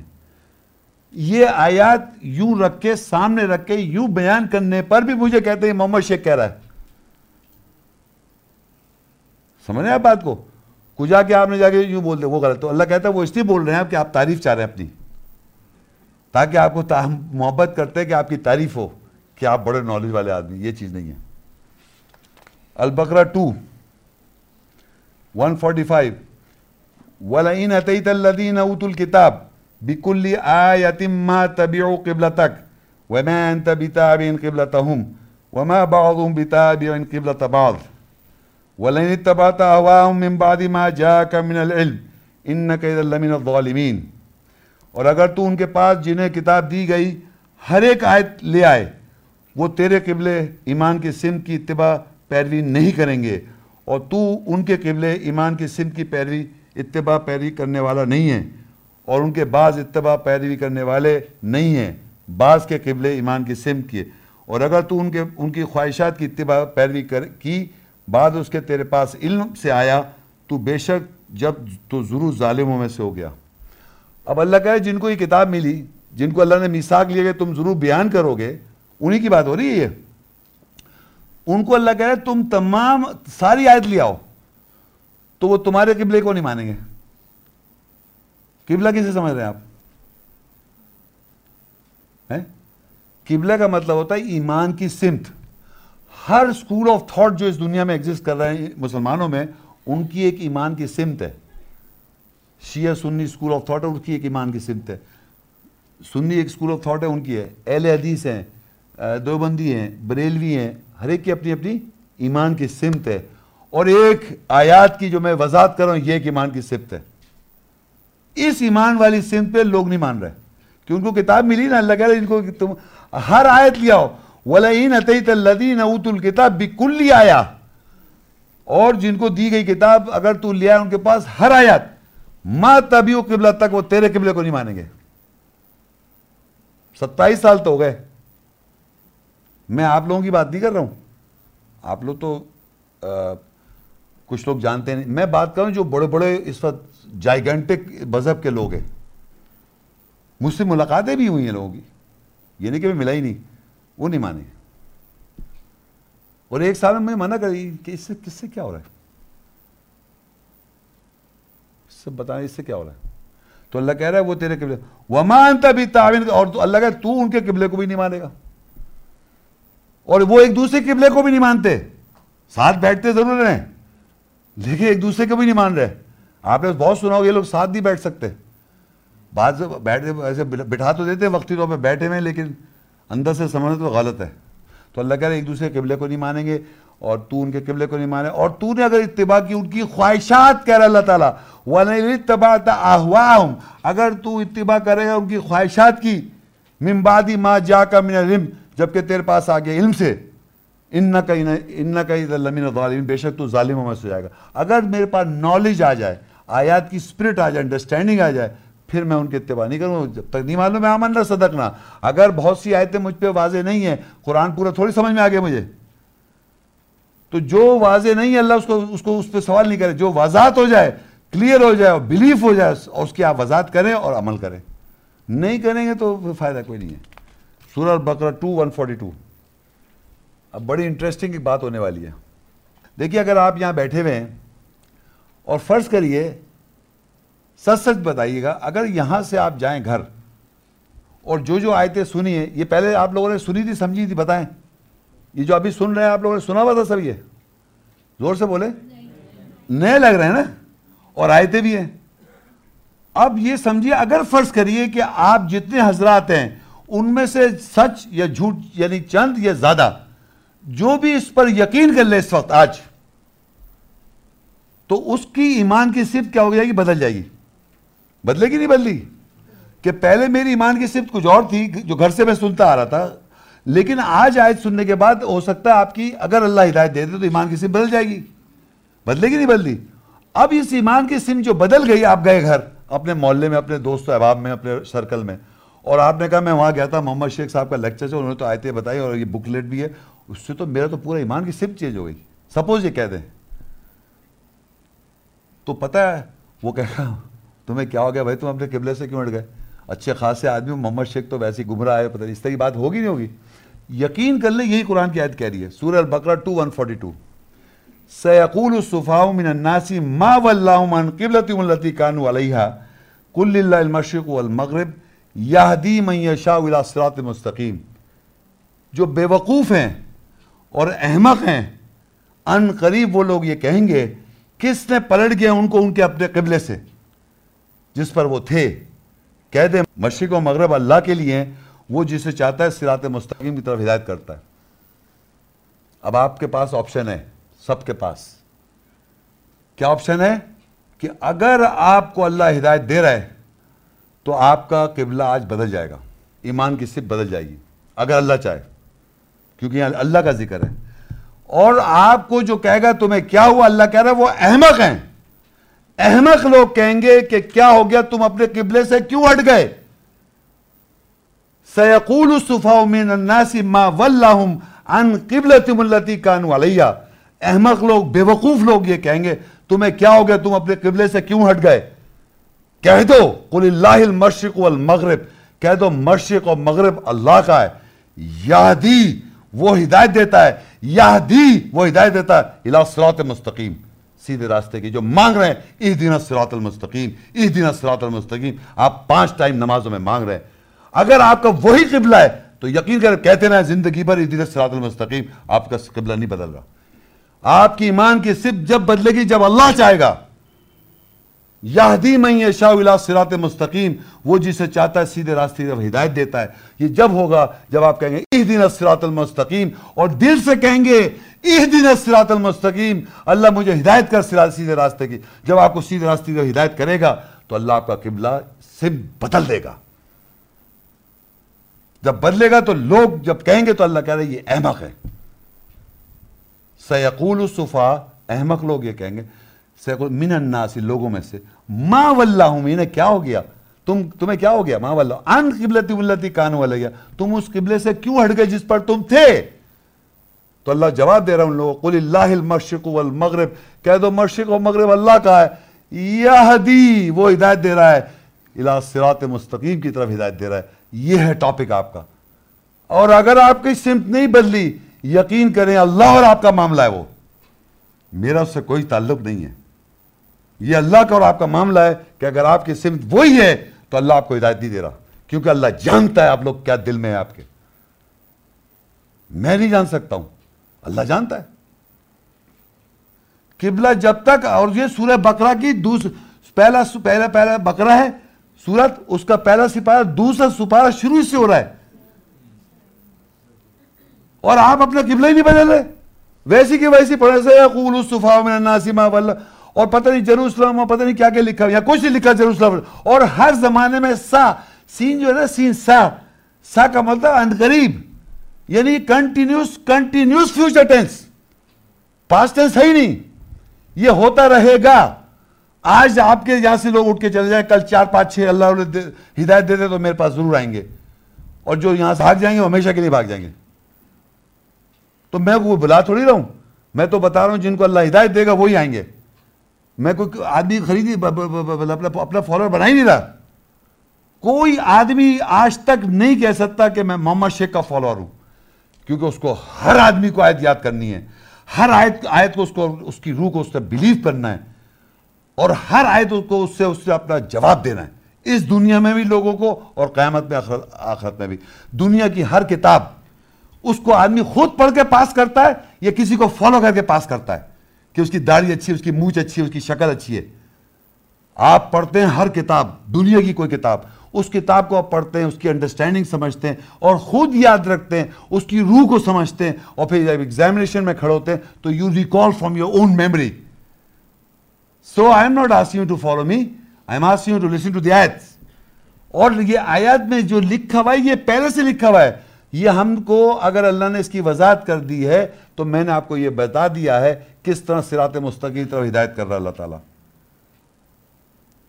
اور وہ قبلہ جب تک آپ کا، یعنی ایمان کی قبلہ کہتے ہیں ایمان کی سمت، آپ کی جو کوئی بھی گھرانہ ہے، جس فیملی بیک گراؤنڈ میں آپ ہیں، وہ آپ کی ایمان کی سمت ہے۔ اگر اللہ چاہے تو آپ کو صراط مستقیم ہدایت کر سکتا ہے، اور جیسی وہ کرے آپ اپنے قبلے سے ہٹ جائیں گے، آپ رک ہی نہیں سکتے اپنے قبلے پر۔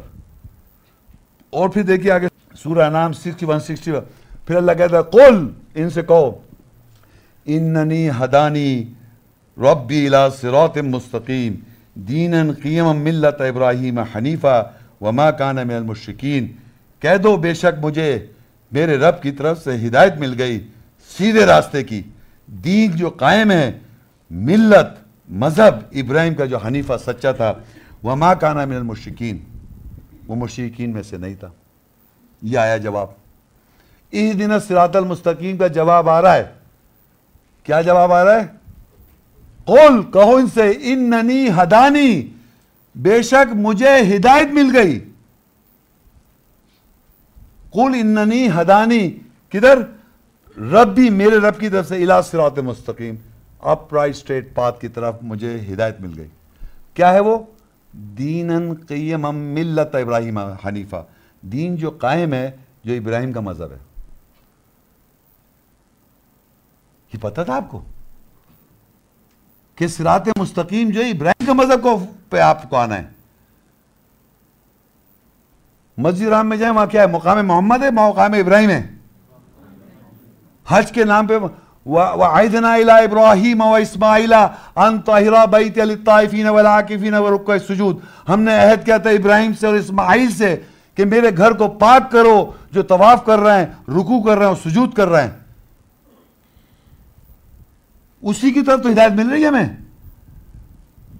اور اکارڈنگ ٹو سو ٹو سے ان ہسٹری، محمد صلی اللہ علیہ وسلم نے آن کے وہی دین اسٹیبلش کیا جو ابراہیم علیہ السلام کا تھا۔ کوئی تو آپ کیا کر رہے ہیں؟ آپ ان کے نام پتہ نہیں کیا کہہ رہے ہیں۔ یہ آیت ہدایت دیکھیے، یہاں قبلہ چینج ہونا چاہیے آپ کو، اور مذہب ابراہیم کو فالو کرنا ہے آپ نے۔ اور یہ آج ایک نئی بات بتا رہا ہوں، اللہ کا مذہب نہیں ہے، سنا آپ نے؟ آپ اللہ کے مذہب کوئی ہے ہی نہیں، اللہ کا مذہب ابراہیم علیہ السلام کا ہے، ملہ کہتے ہیں مذہب، مگر فیصلہ جو ہے ان الدین عند اللہ الاسلام، بے شک اللہ کے نزدیک دین کا مطلب فیصلہ اسلام ہے، اسلام جو ہے وہ فیصلہ اللہ کا، لیکن مذہب اللہ کہہ رہا ہے یہاں پر قل اننی ہدانی ربی الی صراط مستقیم دینا قیما ملت ابراہیم حنیفہ، دین جو قائم ہے ملت مذہب ابراہیم کا جو حنیفہ ہے، یہ جو مذہب کو فالو کرنے کے لیے آپ کو ابراہیم علیہ السلام کو اللہ نے باپ دادا بنایا، ملت ابیکم ابراہیم، ایک جگہ لکھا ہے قرآن میں ابراہیم جو تمہارے باپ دادا ہیں۔ صحیح سمجھ آ رہی ہے آپ کو بات؟ تو اب صراط مستقیم پہ آنے کے لیے آپ کا قبلہ چینج ہونا چاہیے، اور خود سے آپ چینج کر بھی نہیں سکتے، یہ بھی یاد رکھیں آپ، یہ تو وہ کرے گا، اور آپ کا یہاں پر جو اور یہ جو بیٹھے ہوئے نا یہ ارے یار بیش ہے، ڈرامہ ہے ہمارا، ڈرامہ ایکٹر، یہ جو ہے نا یہ نہیں کرنے دے گا، لیکن اللہ کی آیت کی روح کو اگر آپ کو دل پہ اتارنا ہے کہ مر کے اللہ کو جواب دینا، فیصلے کے دن کا مالک ہے وہ، اگر آپ جنولی فیل کر لیں تو مجبور ہیں آپ اللہ سے ریکویسٹ کریں، وہی کرے، وہی دل، وہی یقین کر لیں، وہی بدلتا ہے، انسان کی کوئی طاقت نہیں بدل سکتی انسان کو ہدایت پر جب تک اللہ نہ چاہے۔ سورہ آل عمران 3:113، ایک تو ہم نے میثاق دیکھا کتاب والوں کو جنہوں نے پیچھے پوچھ ڈال رکھا ہے اور تعریف چاہ رہے ہیں، ایک یہ جن کا قبلہ بدل رہا ہے، ایک ہے سورہ آل عمران 3:113، اللہ کہتا ہے لیسوا سواء من اہل الکتاب امۃ قائمہ یتلون آیات اللہ آناء اللیل وہم یسجدون، ہرگز برابر نہیں ہے اہل کتاب میں سے ایک امت قائم ہے جو رات کے حصوں میں اللہ کی آیت تلاوت کرتے ہیں اور سجدہ کرتے ہیں۔ یہ اہل کتاب کون ہے؟ کتاب کا اہل کون ہے؟ کتاب کا اہل کون ہے جی؟ جن کو کتاب دی گئی۔ کتاب کس کو دی گئی؟ انبیاؤں کو۔ کتاب کس کو دی گئی؟ بنی اسرائیل کو۔ کتاب کس کو دی گئی؟ ایک بشر کو۔ پھر کتاب آپ کو دی گئی، لوگوں کو، بھول گئے آپ؟ اور میثاق لیے گئے تم بیان کرو گے، انہوں نے پیچھے پوچھ ڈال دیا۔ تو یہاں اللہ کہہ رہے نہیں، ہر کوئی برابر نہیں ہے، ایک ایسے لوگ ہیں جو کتاب والے ہیں، ایک امت ہے قائم ہے جو اللہ کی تلاوت کرتے ہیں آیات راتوں کو اور سجدہ کرتے ہیں۔ اور آگے لکھا ہوا ہے 3 کے اسی کے کنٹینیو میں 1.4 یؤمنون باللہ والیوم الآخر ویأمرون بالمعروف وینہون عن المنکر ویسارعون فی الخیرات واولئک من الصالحین، وہ اللہ کے ساتھ آخری دن کے ساتھ ایمان لاتے ہیں اور معروف جانے پہچانے کے ساتھ امر کرتے ہیں اور منکر بہروب کے بارے میں روکتے ہیں، اور وہ خیرات میں جلدی کرتے ہیں، اور وہی صحیح کرنے والوں میں سے ہیں۔ وہ لوگ جو راتوں کو تلاوت کر رہے ہیں آیات کی حصوں میں اور سجدہ ریز ہیں، ان کے بارے میں وہ اللہ کے ساتھ ایمان لاتے ہیں، اور آخر میں کیا ہو رہا ہے؟ دھڑکتی ہوئی آگ اور جنت۔ کیا چاہیے؟ جنت۔ آپ یقین کر لیں آخرتی پہ ایمان نہیں رکھتا آدمی، آخرت پہ اگر اللہ نے یقین کرے، قرآن میں ایک آیت ہے سورہ بقرہ کی وَمِنَ النَّاسِ مَن يَقُولُ آمَنَّا بِاللَّهِ، اور لوگوں میں سے ایسے جو کہتا ہے ایمان لائے اللہ کے ساتھ، وَبِالْيَوْمِ الْآخِرِ، اور آخرت پہ ایمان لائے، وَمَا هُمْ بِمُؤْمِنِينَ، اور وہ ایمان والے نہیں ہیں۔ اللہ کہہ رہے لوگوں میں ایسے ہیں جو کہتے ہیں ہم ایمان لائے اللہ کے ساتھ اور آخرت کے ساتھ، اور وہ ایمان والے نہیں ہیں۔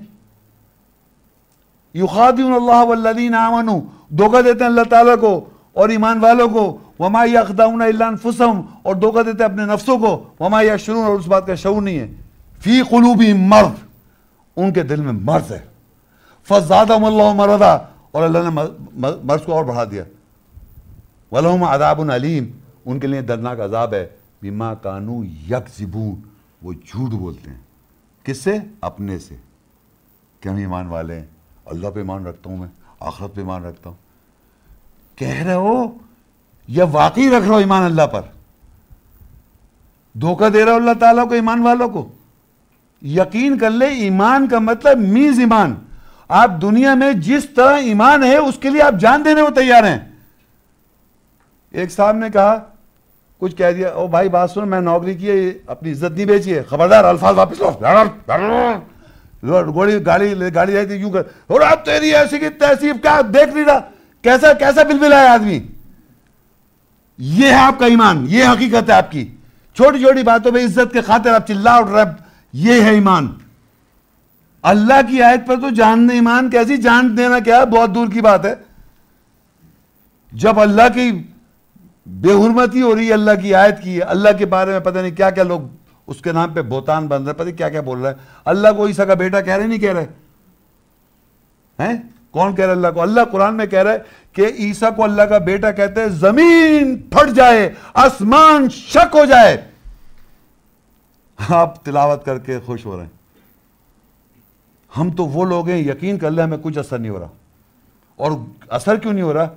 صم بکم عمی فہم لا یرجعون، بہرے ہیں، گنگے ہیں، اندھے ہیں. کیوں اندھے بہرے گنگے؟ کیونکہ سنتے ہی نہیں آیت کی روح کو. جب سنیں گے تو گنگے ہو جائیں گے، گنگے ہو جائیں گے تو اندھے ہو جائیں گے. تو یہ بات بتانے کا مقصد بھائی ہے کہ اگر ایمان لاؤ آخرت پہ تو یقین کرو اللہ بتائے گا ایمان آخرت کیا ہے. اگر آپ کو کانشیس ہے کہ مجھے جواب دینا ہے تو بہت ہی امپورٹنٹ بات ہے. آگے کہتا ہے وَيَأْمُرُونَ بِالْمَعْرُوفِ، اور وہ عمل کر رہے ہیں معروف کے ساتھ. معروف کیا چیز ہے؟ معروف کیا؟ معروف جس کو ہر آدمی پہچان جائے، پہچان. اللہ کی آیت سے زیادہ کوئی اور چیز معروف ہے ہی نہیں. میں نے زندگی میں کرسچن سے، ہندو سے، بدھسٹ سے، نان مسلم جتنے بھی ہیں ان کے سامنے جب آیت تلاوت کی، یقین کر لیں آج تک کسی نے انکار نہیں کیا. میں سچ بتا رہا ہوں آپ کو. اور اگر نہیں تو آپ یہاں لے کے آئیں کسی آدمی کو جو پاگل نہ ہو. پاگل نہیں ہونا چاہیے اس کو، سائیکک نہیں ہونا چاہیے. آپ لائیں، میں اس کے سامنے آیتیں پیش کروں گا، وہ کہے گا صحیح ہے، صحیح ہے، صحیح ہے، یہ صحیح ہے. پھر کہے گا لیکن کسی نے آج تک نہیں، غلط ہے، کسی نے نہیں کہا آج تک مجھے یہ تو صحیح ہے. پھر لاتا ہے لیکن میری جو کھوپڑا ہے، پروگرامنگ میری یہ ہو گئی ہے، میں اپنی پروگرامنگ یہ ہے میری، مجھے یہ سمجھایا گیا ہے، اب میں اس سے کیسے ہٹ جاؤں؟ لیکن یہ صحیح ہے، یہ کیوں نہیں کہ غلط لکھا ہوا، یہ کسی نے کہا آج تک مجھ سے، یہ تو کہنا یہ صحیح ہے. ابھی اور یقین کر لیں میں یہی بتاؤں، میں نے کہا ابھی یہاں اس وقت بھی ہو رہا ہے، یؤمنون باللہ والیوم، سچ بتا رہا ہوں میں آپ کو، اور میں دیکھ سکتا یقین. جیسی میں نے آیت پر بند کر لیا کان، اور جب آیت پر ترجمہ ہوا پھر بند کر لیا. اب جب میں نے بولنا شروع کیا پھر سونا کیا کہہ رہا ہے، یہ کیا کہنا چاہ رہا ہے، یہ کیا کہنا چاہ رہا ہے. آیات جیسی یؤمنون، کان بند کر لیا. اور آخر پہ یؤمنون باللہ والیوم الآخر ویأمرون بالمعروف، سب کان بند ہے. وینہون عن المنکر، کان بند ہے. یسارعون فی الخیرات، سب بند. اور آیت پہ وہ اللہ کے ساتھ، کان بند. اب جب میں نے بولنا شروع کروں تب سنے کان کھولے تھوڑے سے، پھر آیت پھر بند کر لیے. یہ حقیقت ہے. اور یقین میں سچ بتا، میں نے آیت پڑھ لی، کہنا ٹھیک ہے ٹھیک ہے ٹھیک، میں سن تو لو پوری بات ہے، بھی کہنا ٹھیک ہے صحیح، پہلے سے گردن ہلنی شروع ہو جاتی ہے. یہ نہیں کہ وہ جھوٹ سن تو نہیں رہے، بس گردن ہلا رہے ہیں. صحیح، کسی نے آیت سن کے یہ نہیں کہا، کہنا ٹھیک ہے ٹھیک ہے ٹھیک ہے ٹھیک ہے. وہ پھر میں نے بولی کیا کہہ رہا تھا میں، وہی جو آپ بتا رہے ہیں صحیح بات ہے. میں نے کیا کہا، یہ ہے قرآن، ایسی چیز ہے قرآن، یوں آتی ہے. اور جب تک آپ گھر پہنچیں سب بھول جائیں گے. آپ بتا دیے میں نے معروف. ہاں، وَيَنْهَوْنَ عَنِ الْمُنْكَرِ بڑا امپورٹنٹ ہے بھائی. اور وہ بہروپے کے بارے میں روکتے ہیں. اچھا، یہ لوگ منکر کو لیتے ہیں انکار سے. میں نے اس کا ترجمہ کیا بہروپ. بہروپ کون ہوتا ہے؟ آپ لوگوں میں بہروپیہ نظر آ رہا ہوں نہیں نظر؟ سچ بتائیں پلیز، سچ بتائیں. کیوں بھائی بہروپیہ نظر آ رہا ہوں نا؟ بول دو یار. ہاں آپ سے ہی پوچھ رہا ہوں. یعنی جو مذہب کا ایک خاص روپ ہے ویسا نظر آ رہا ہوں میں تو میں بہروپیہ ہو گیا نا. بہروپیہ وہ جو روپ مذہب کا ایک روپ ہے، ایک خاص اس کا ایک گیٹ اپ ہے، وہ تو نہیں نظر نہیں آ رہا نا، تو میں بہروپیہ ہو گیا ہے نا. تو اللہ کہہ رہا ہے وَيَنْهَوْنَ عَنِ الْمُنْكَرِ، جو بہروپیہ ہے اس کے بارے میں بات نہیں کرتے ہو. تو دنیا میں اللہ کی کتاب قرآن ہے اور ایک بہروپی کتاب جو ہے بائبل ہے. یعنی بائبل کس کا کلام ہے؟ جلدی بولیں پلیز. بائبل کس کا کلام سمجھتے ہیں معاشرے میں لوگ؟ بائبل کس کا کلام سمجھتے ہیں معاشرے میں لوگ؟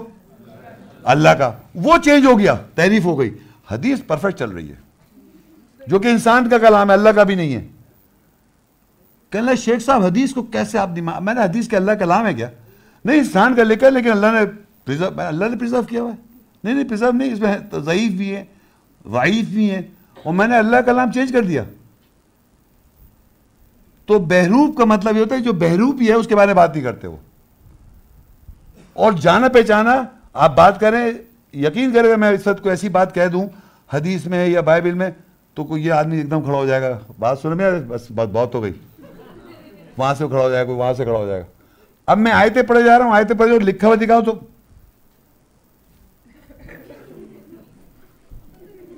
لکھا تو یہی ہے، یہ سچ میں یہ سوچ رہا ہے آدمی.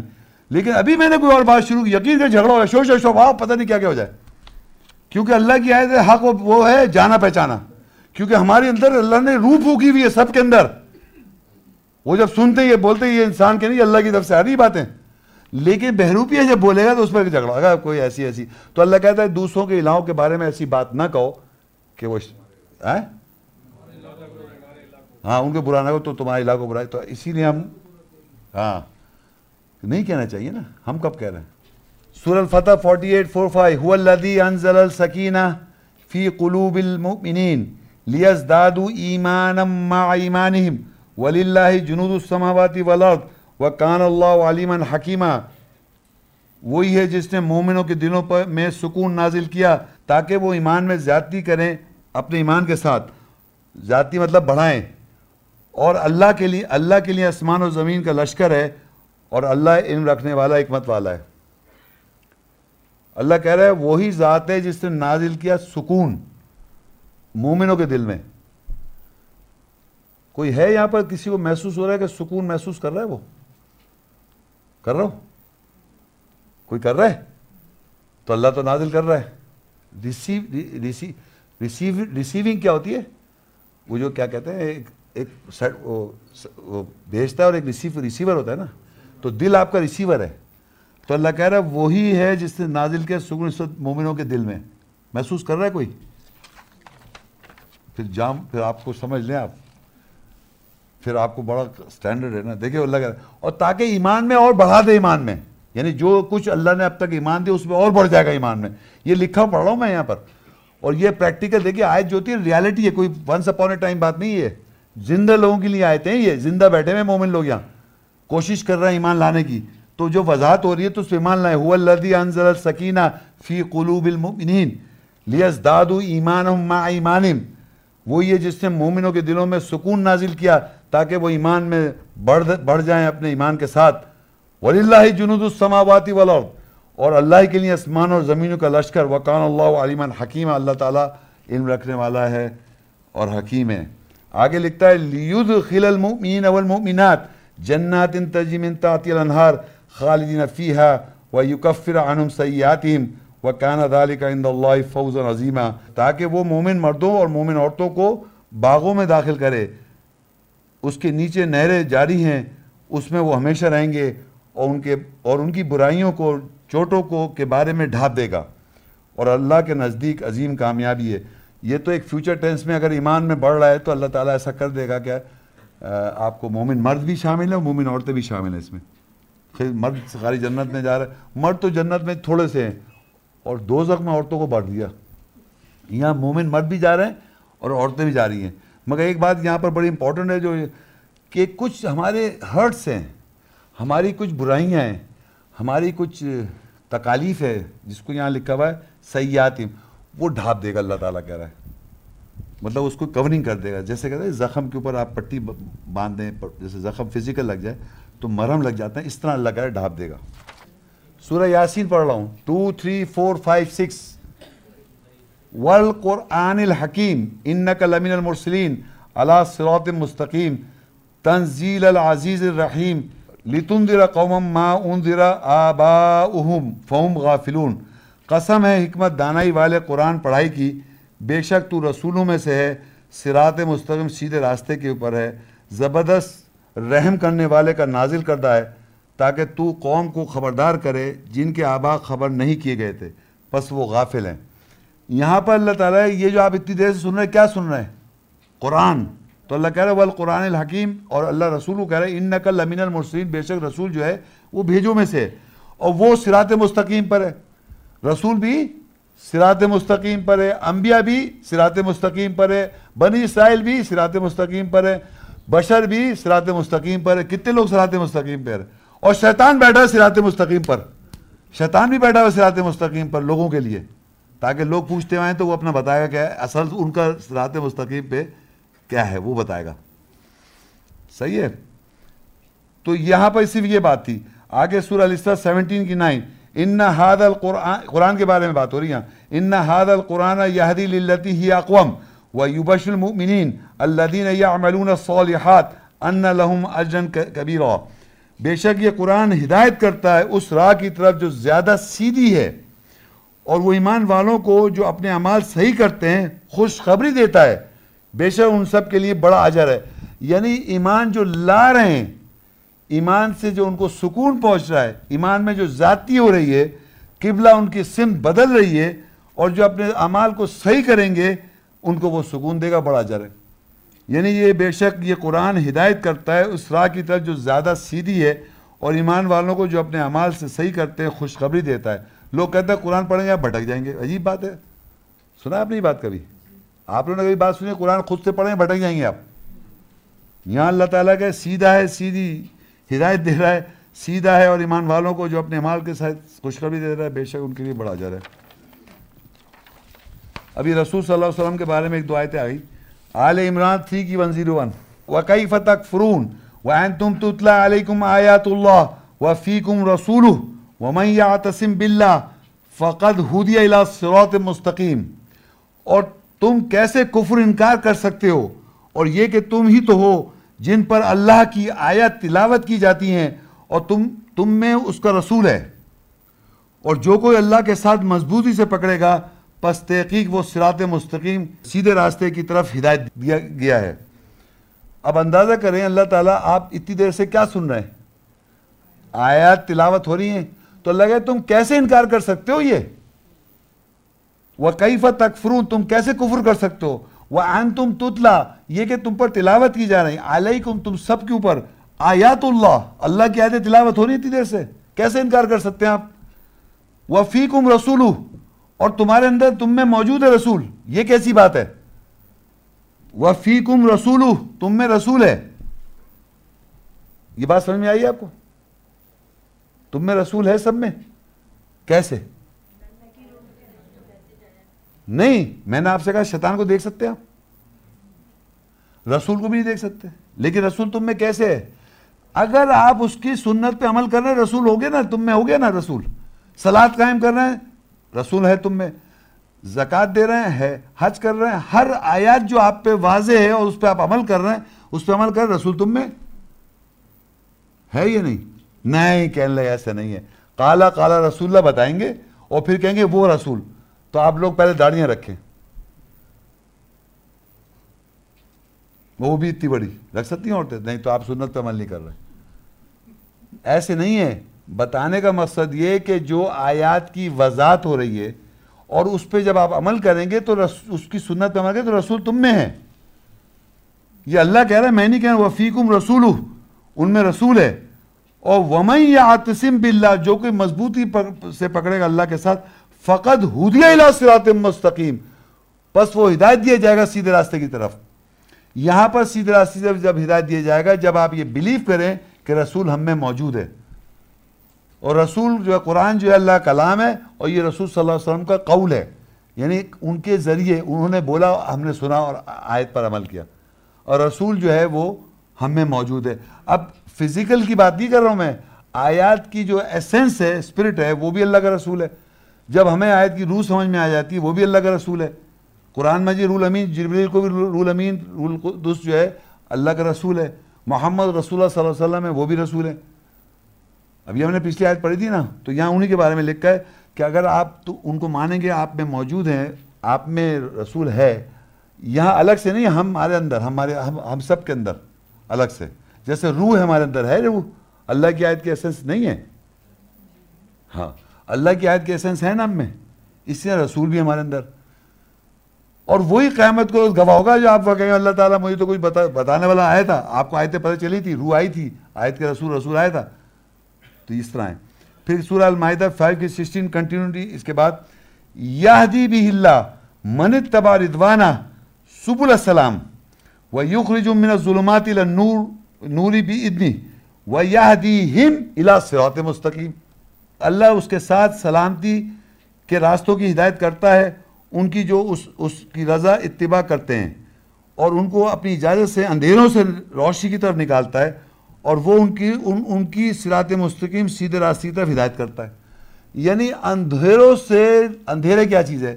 جو آیات کی ہم پہ وضاحت نہیں ہے تو وہ ایک آیت جو ہے وہ اندھیرے میں، ہمیں پتہ نہیں چل رہا کیا لکھا ہوا ہے. آپ یاد رکھیں اللہ کہتا ہے وَكَذَلِكَ وَحَيْنَا إِلَيْكَ رُوحًا مِّنْ أَمْرِنَا مَا كُنْتَ تَدْرِي مَا الْكِتَابُ وَلَا الْإِيمَانُ وَلَكِنْ جَعَلْنَاهُ نُورًا. اللہ نے روح کو نور، روشنی بنا رکھا ہے. آیات کی جب سینس آ جاتی ہے تو ایسا لگتا ہے آپ کو دکھائی دے رہا ہے. بات سمجھ میں آ رہی ہے؟ جب آیت کی روح آتی ہے تو ایسا لگتا ہے جیسے آپ کو روشنی مل گئی اس آیت کی. جن آیت کی وضاحت نہیں ہے تو اندھیرا ہے وہ. اسی طرح ہم اندھیرے میں ہیں. جب آیت کی ہم پہ وضاحت ہوتی جاتی ہے تو ہم روشنی میں آ جاتے ہیں، اور اس روشنی کے ذریعے ہم اپنی آیتوں کو اپنی زندگی میں اپناتے ہیں. تو اللہ کہہ رہا ہے اللہ اس سلامتی کے ساتھ راستوں کی ہدایت کرتا ہے ان کو جو اللہ کی رضا اتباع کرتے ہیں، رضا چاہتے ہیں اس کی اتباع کرتے ہیں، اور ان کو اپنی اجازت سے اندھیروں سے روشنی کی طرف نکالتا ہے. یعنی اندھیرے میں ہوتے ہیں پھر روشنی مل جاتی ہے آیت کی، پھر اندھیرے میں ہوتے ہیں پھر آیت کی روشنی مل جاتی ہے، اور وہ ان کو صراط مستقیم کی طرف ہدایت کرتا ہے. پھر وہ ہدایت جبھی ہدایت پہ آئیں گے آپ. یہ کنٹینیوس پروسیس ہے.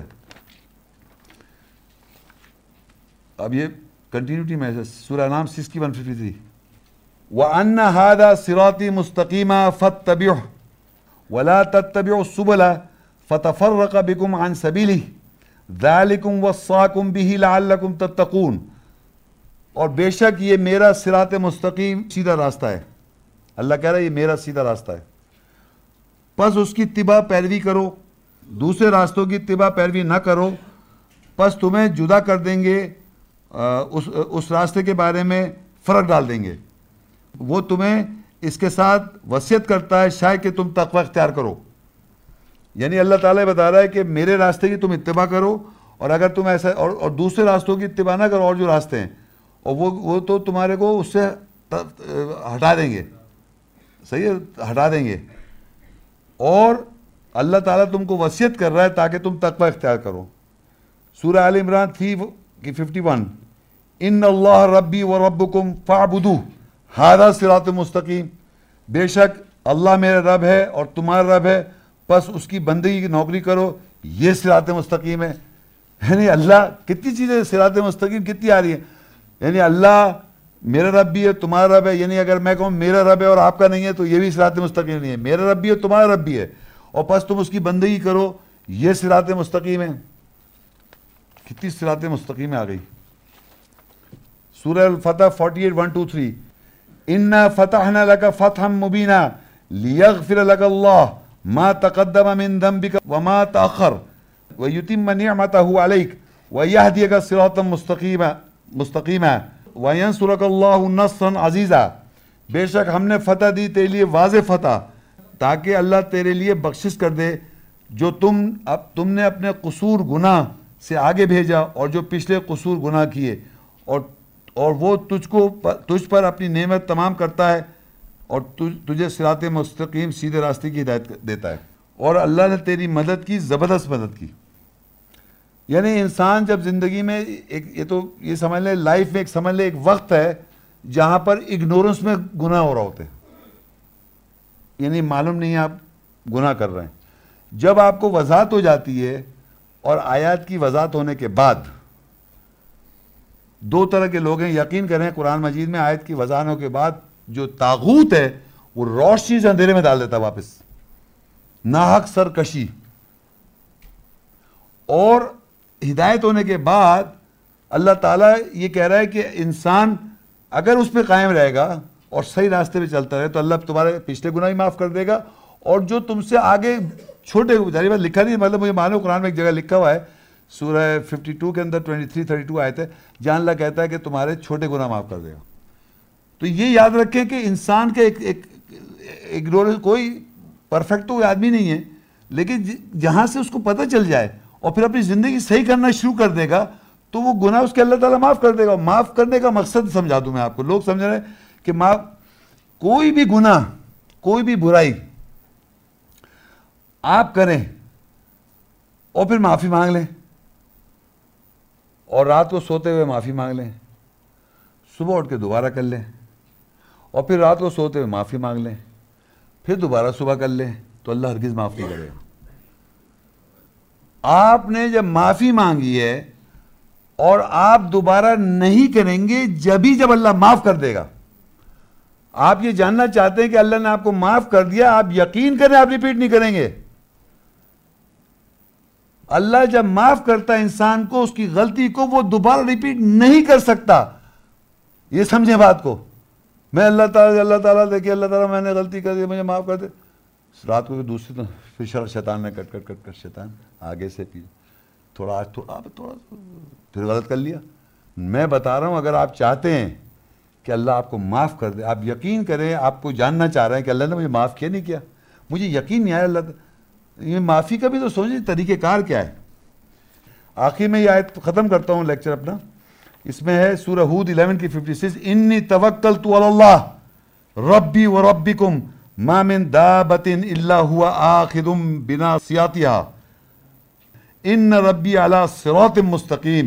بے شک میں اللہ کے اوپر توکل بھروسہ کرتا ہوں جو میرا رب ہے اور تم سب کا رب ہے. کسی جاندار سے ایسا کوئی نہیں ہے سوائے کہ وہ اللہ اس کو پکڑے اس کی پیشانی کے ساتھ.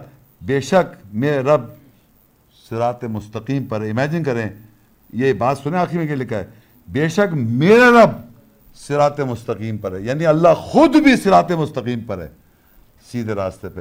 اللہ بھی صراط مستقیم پر ہے، انبیاء بھی صراط مستقیم پر ہیں، بنی اسرائیل بھی صراط مستقیم پر ہیں، بشر جو اللہ جس کو کتاب دے رہا اس کو وہ بھی صراط مستقیم پہ ہیں، بنی اسرائیل صراط مستقیم پر ہے، اور دشمن بیٹھا ہے صراط مستقیم کے اوپر، ابلیس شیطان. آپ کو صراط مستقیم پہ جانے کے لیے، اس تک پہنچنے کے لیے یہ جو آیتیں میں تلاوت کی ہے کہ آپ کو ماننا پڑے گا کتاب تمام انبیاء کو ملی، قبلہ آپ کا چینج ہونا چاہیے، ملت ابراہیم پہ آپ کو آنا ہے. یہ سب ہم آیت بیان کر چکے. یہ آپ رجسٹر نہیں کر سکتے، آپ یقین کریں نہیں کر سکتے. سچ بول رہا ہوں میں آپ کو. کب کریں گے؟ جب ان آیت کو آپ بار بار دہرائیں گے.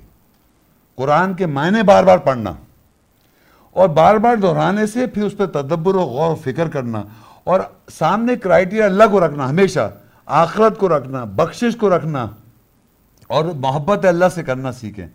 اور محبت اللہ سے آپ کر نہیں سکتے جب تک رسول کی اتباع نہیں کریں گے. آپ یہ ہو نہیں سکتا، کیونکہ ابراہیم علیہ السلام ہمارے اسوہ حسنہ ہے، یا رسول محمد صلی اللہ علیہ وسلم یا انبیاء ہمارے اسوہ حسنہ ہے. تو اللہ تو کوئی فزیکل ماڈل نہیں ہے ہیومن کے لیے. جب بھی اس نے مذہب انسان کا بتایا، ابراہیم کی اتباع کرو، مذہب ابراہیم کا ہے. تو صراط مستقیم کے لیکچر سے ہمیں یہ پتہ چل گیا کہ سب انبیاء یہ وہ سب صراط مستقیم پر ہے، لیکن ابلیس جو ہے وہ سامنے بیٹھا ہے صراط مستقیم کے اوپر. تو وہ آپ کو اس صراط مستقیم پہ نہیں پہنچنے دے گا. وہ آگے سے بھی آ رہا ہے، بائیں سے بھی بارے بتا رہا ہے، دائیں کے بتا رہا ہے، پیچھے سے بھی آ رہا ہے. کنٹینیوس آپ کا جو ایک خیال میں جو سلسلہ ہے وہ ابلیس کے ساتھ بڑی چیز جوڑ گیا ہے. اس سے اتنے آسانی سے نکلنا بڑا مشکل کام ہے. تو اس کے لیے یہ کہ بار بار قرآن کی آیتوں پہ غور کیا جائے، کیونکہ زیادہ تر ٹائم ہمارا سب کا گزرتا ہے جہاں سے ہمارے پاس خیالات آ رہے ہیں. شیاطین ایک تو ہمارے جنریٹ کر رہے ہیں خیالات، ایک ہمارا میڈیا چل رہا ہے، ٹی وی، انٹرنیٹ، پتہ نہیں کیا کیا چیزیں، اتنی لوازمات ہیں جو وہ چل رہی ہیں، کھٹا وہ آ رہی ہیں رجسٹر ہو رہی ہیں. تو اسی لیے میں آپ سے کہہ رہا ہوں کہ اگر آپ چاہتے ہیں صراط مستقیم پہ آنے کے لیے تو یہ بہت ضروری ہے کہ آپ بار بار آیتوں کو ریوائز کریں. اور اس کے ساتھ میں لیکچر ختم کرتا ہوں. جی السلام علیکم. وعلیکم السلام. آپ نے اپنے لیکچر میں بتایا ہے کہ سارے انبیاء کو، نبیوں کو کتاب دی گئی ہے. میرا کویشچن یہ ہے کہ پھر قرآن کیا ہے، اور کتاب کے تعلق میں وہ کس بات کی نشاندہی کر رہا ہے؟ کتاب کے ساتھ تعلق میں قرآن کس بات کی نشاندہی کر رہا ہے؟ ان کا سوال یہ ہے قرآن کیا ہے اور کتاب سے اس کا کیا ریلیشن شپ بنتا ہے. کیونکہ ہم نے دیکھا ہے نا سارے انبیاءوں کو کتاب دی ہے، کتاب دی تھی نا. تو یہ پوچھیں کتاب کا اور قرآن کا کیا ریلیشن شپ ہے. سورہ یونس 10 کی 37 وَمَا كَانَ هَذَا الْقُرْآنَ أَن يُفْتَرَى مِن دُونِ اللَّهِ وَلَكِن تَصْدِيقَ الَّذِي بَيْنَ يَدَيْهِ وَتَفْصِيلَ الْكِتَابِ لَا رَيْبَ فِيهِ مِن رَبِّ الْعَالَمِينَ. اور یہ قرآن خاص پڑھائی ایسی نہیں ہے کہ اللہ کے علاوہ اس کو کوئی گھڑ لے لیکن یا بنا لے، لیکن یہ تصدیق کرنے والی ہے اس کی جو اس کے دونوں ہاتھوں کے درمیان ہے، اور کتاب لکھائی کی تفصیل ہے، اس میں کوئی شک نہیں ہے، جہان والوں کی رب کی طرف سے. دیکھیے یہ جو میرے ہاتھ میں کتاب ہے، عربی میں، اردو میں اور انگریزی میں ہر جگہ الفاظوں کو اگر آپ ایز اٹ از رکھیں گے تو پرابلم آ جاتی ہے. اس پہ لکھا ہوا ہے دا ہولی قرآن، ٹھیک ہے نا، اس کتاب پہ لکھا ہوا ہے. لیکن اگر میں کہوں یہ میرے ہاتھ میں کیا ہے، اس کو میں کھولوں اور یہ یہاں پر اس میں جو لکھا ہوا ہے، یہ پیجز پہ لکھا ہوا کیا ہے، کوئی چیز لکھائی ہوئی ہے. اگر میں بازار سے ایک بلینک کاپی لے آؤں، وہ کہلائے گی کاپی، خالی کاپی، اس پہ کچھ لکھا ہوا نہیں ہے. صحیح ہے. اب اگر اس پہ میں یہ آیتیں اس میں لکھی ہوئی ہیں، کچھ لکھا ہوا ہے، یہ جو لکھا ہوا ہے یہ عربی لکھی ہے، اس کا ترجمہ ہے، یہ لکھائی ہوئی ہے. تو جو چیز کسی چیز پہ لکھی جاتی ہے اس کو کتاب کہتے ہیں. چاہے آپ پیپر پہ لکھ دیں یا کمپیوٹر پہ لکھ دیں، تو آپ کہیں کمپیوٹر پہ رائٹ کریں آپ، اور جب آپ لکھتے کمپیوٹر تو پھر پیپر پہ لکھا ہوا نکال کے آ جاتا ہے. تو اینی تھنگ جو چیز لکھا جاتا ہے اس کو کہتے ہیں بک، عربی میں کتاب. اب اس کتاب کو جب میں پڑھتا ہوں، اس کتاب کو میں لفظ استعمال کر رہا ہوں پڑھتا ہوں، جب میں کتاب کو پڑھتا ہوں وہ قرآن ہے. اقرا پڑھ، قرآن پڑھائی، قرآن پڑھائیے اور کتاب جو ہے لکھائیے. تو ان کا سوال یہ کہ کتاب تمام انبیاءوں کو کیا دیا گیا؟ لکھائی، رائٹنگ، بک. تمام انبیاءوں کو کتاب لکھائی دی گئی، اور قرآن کیا ہے؟ پڑھائی. ہم بچوں کو اسکول میں بھیجتے ہیں کائے کے لیے؟ پڑھنے کے لیے. تو وہ پڑھتے کیا سے؟ کتابوں سے. تو یہ دو الفاظ یاد رکھیں، ان میں اپیرنٹلی معنوں میں فرق ہے. کانسیپٹ یہ ہے کہ کتاب لکھائی کو کہتے ہیں، اور جب اس کو آپ کتاب سے جو پڑھتے ہیں وہ قرآن ہے. اور یہ پروف یا دیکھیں، اس میں نے پڑھا تھا، ابھی آیت دوبارہ پڑھتا ہوں پھر آپ کو سمجھ میں آ جائے گا. وَمَا كَانَ هَذَا الْقُرْآنَ أَن يُفْتَرَى مِن دُونِ اللَّهِ. اور یہ پڑھائی جو میں پڑھ رہا ہوں، وَمَا كَانَ هَذَا الْقُرْآنَ، یہ جو پڑھائی کی میں نے، أَن يُفْتَرَى مِن دُونِ اللَّهِ، یہ اللہ کے علاوہ اس کو کوئی بنا نہیں سکتا. وَلَكِن تَصْدِيقَ الَّذِي بَيْنَ يَدَيْهِ، لیکن یہ تصدیق کر رہا ہے اس کے جو دونوں ہاتھوں کے درمیان ہے. اور وہ تفصیل الکتاب، اور یہ کتاب کی تفصیل کر رہا ہے، کتاب کی لکھائی کی تفصیل کر رہا ہے. یعنی جب آپ پڑھتے ہیں کوئی کتاب تو اس لکھے ہوئے کو ڈیٹیل ہو جاتا ہے. دنیا میں بچے اسکول میں جا کے کتاب پڑھتے ہیں، اس کی ڈیٹیل ہو جاتی ہے. ہر جگہ جب بھی کوئی کتاب پڑھا جائے گا تو وہ ڈیٹیل ہو جائے گی، اس کی ڈیٹیل آ جائے گی، اس کی ایکسپلینیشن آ جائے گی. ایک بات. دوسری بات یہ ہے کہ یہ عربی میں ہے، کیونکہ قرآن یوسف 12 کی 1 اور 2 ہے. تِلْکَ آیَةُ الْکِتَابِ الْمُبِینِ، یہ وہ آیت ہیں کتاب کی جو واضح ہیں. اِنَّا أَنزَلْنَاهُ قُرْآنًا عَرَبِيًّا، ہم نے بے شک اس کو نازل کیا قرآن کو عربی میں، پڑھائی کو عربی میں. لَعَلَّكُمْ تَعْقِلُونَ، تاکہ تم عقل سے کام لو. تو کتاب مبین ہے یہ لکھائی، اور پڑھائی جو اس کی عربی ہے. تو دیکھ لیے سلام میں، نماز میں، ہر جگہ عربی از مسٹ ہے نا. وَالْكِتَابِ الْمُبِينِ، سورہ زخرف 43:2-3، وَالْكِتَابِ الْمُبِينِ، لکھائی جو ہے یہ واضح ہے. اِنَّا جَعَلْنَاهُ قُرْآنًا عَرَبِيًّا، بے شک ہم نے بنائے اس کو پڑھائی کو عربی. لَعَلَّكُمْ تَعْقِلُونَ، تاکہ تم عقل سے کام لو. تو قرآن کتاب میں فرق یہ ہے کہ ایک ہی چیز ہے، لیکن اس کو جب پڑھ رہے ہیں تو قرآن ہے، ورنہ یہ لکھائی ہے کتاب. Thank you. السلام علیکم. وعلیکم السلام. میرا سوال ہے کہ ہم کس طرح ابراہیم علیہ السلام کے مذہب کی اتباع کر سکتے ہیں؟ جی ہاں، آج کا جو ابراہیم علیہ السلام کے مذہب کو اللہ کا ہدایت مل گئی، مجھے رب کی طرف سے صراط مستقیم دین جو قائم ہے ملت ابراہیم حنیفہ. دیکھیے قرآن مجید میں یہ کہاں لکھا ہے کہ یہ ابراہیم علیہ السلام کا مذہب ہے؟ یہ سورہ حج کی 22 کی 78. وَجَاهِدُوا فِي اللَّهِ حَقَّ جہادی، جہاد کرو، جد و جہد کرو اللہ کے اندر جیسے جہاد کرنے کا حق ہے. هُوَ اجْتَبَاكُمْ وَمَا جَعَلَ عَلَيْكُمْ فِي الدِّينِ مِنْ حَرَجٍ، اسی نے تم کو چن لیا اور تمہارے اوپر دین میں کوئی مشکلات نہیں رکھی. ملتا ابیکم ابراہیم، یہ تمہارے باپ دادا ابراہیم کا مذہب ہے. یہ اس آیت میں لکھا ہوا ہے. یہاں سے تو ہمیں پتہ چلے کہ ابراہیم کا مذہب ہے.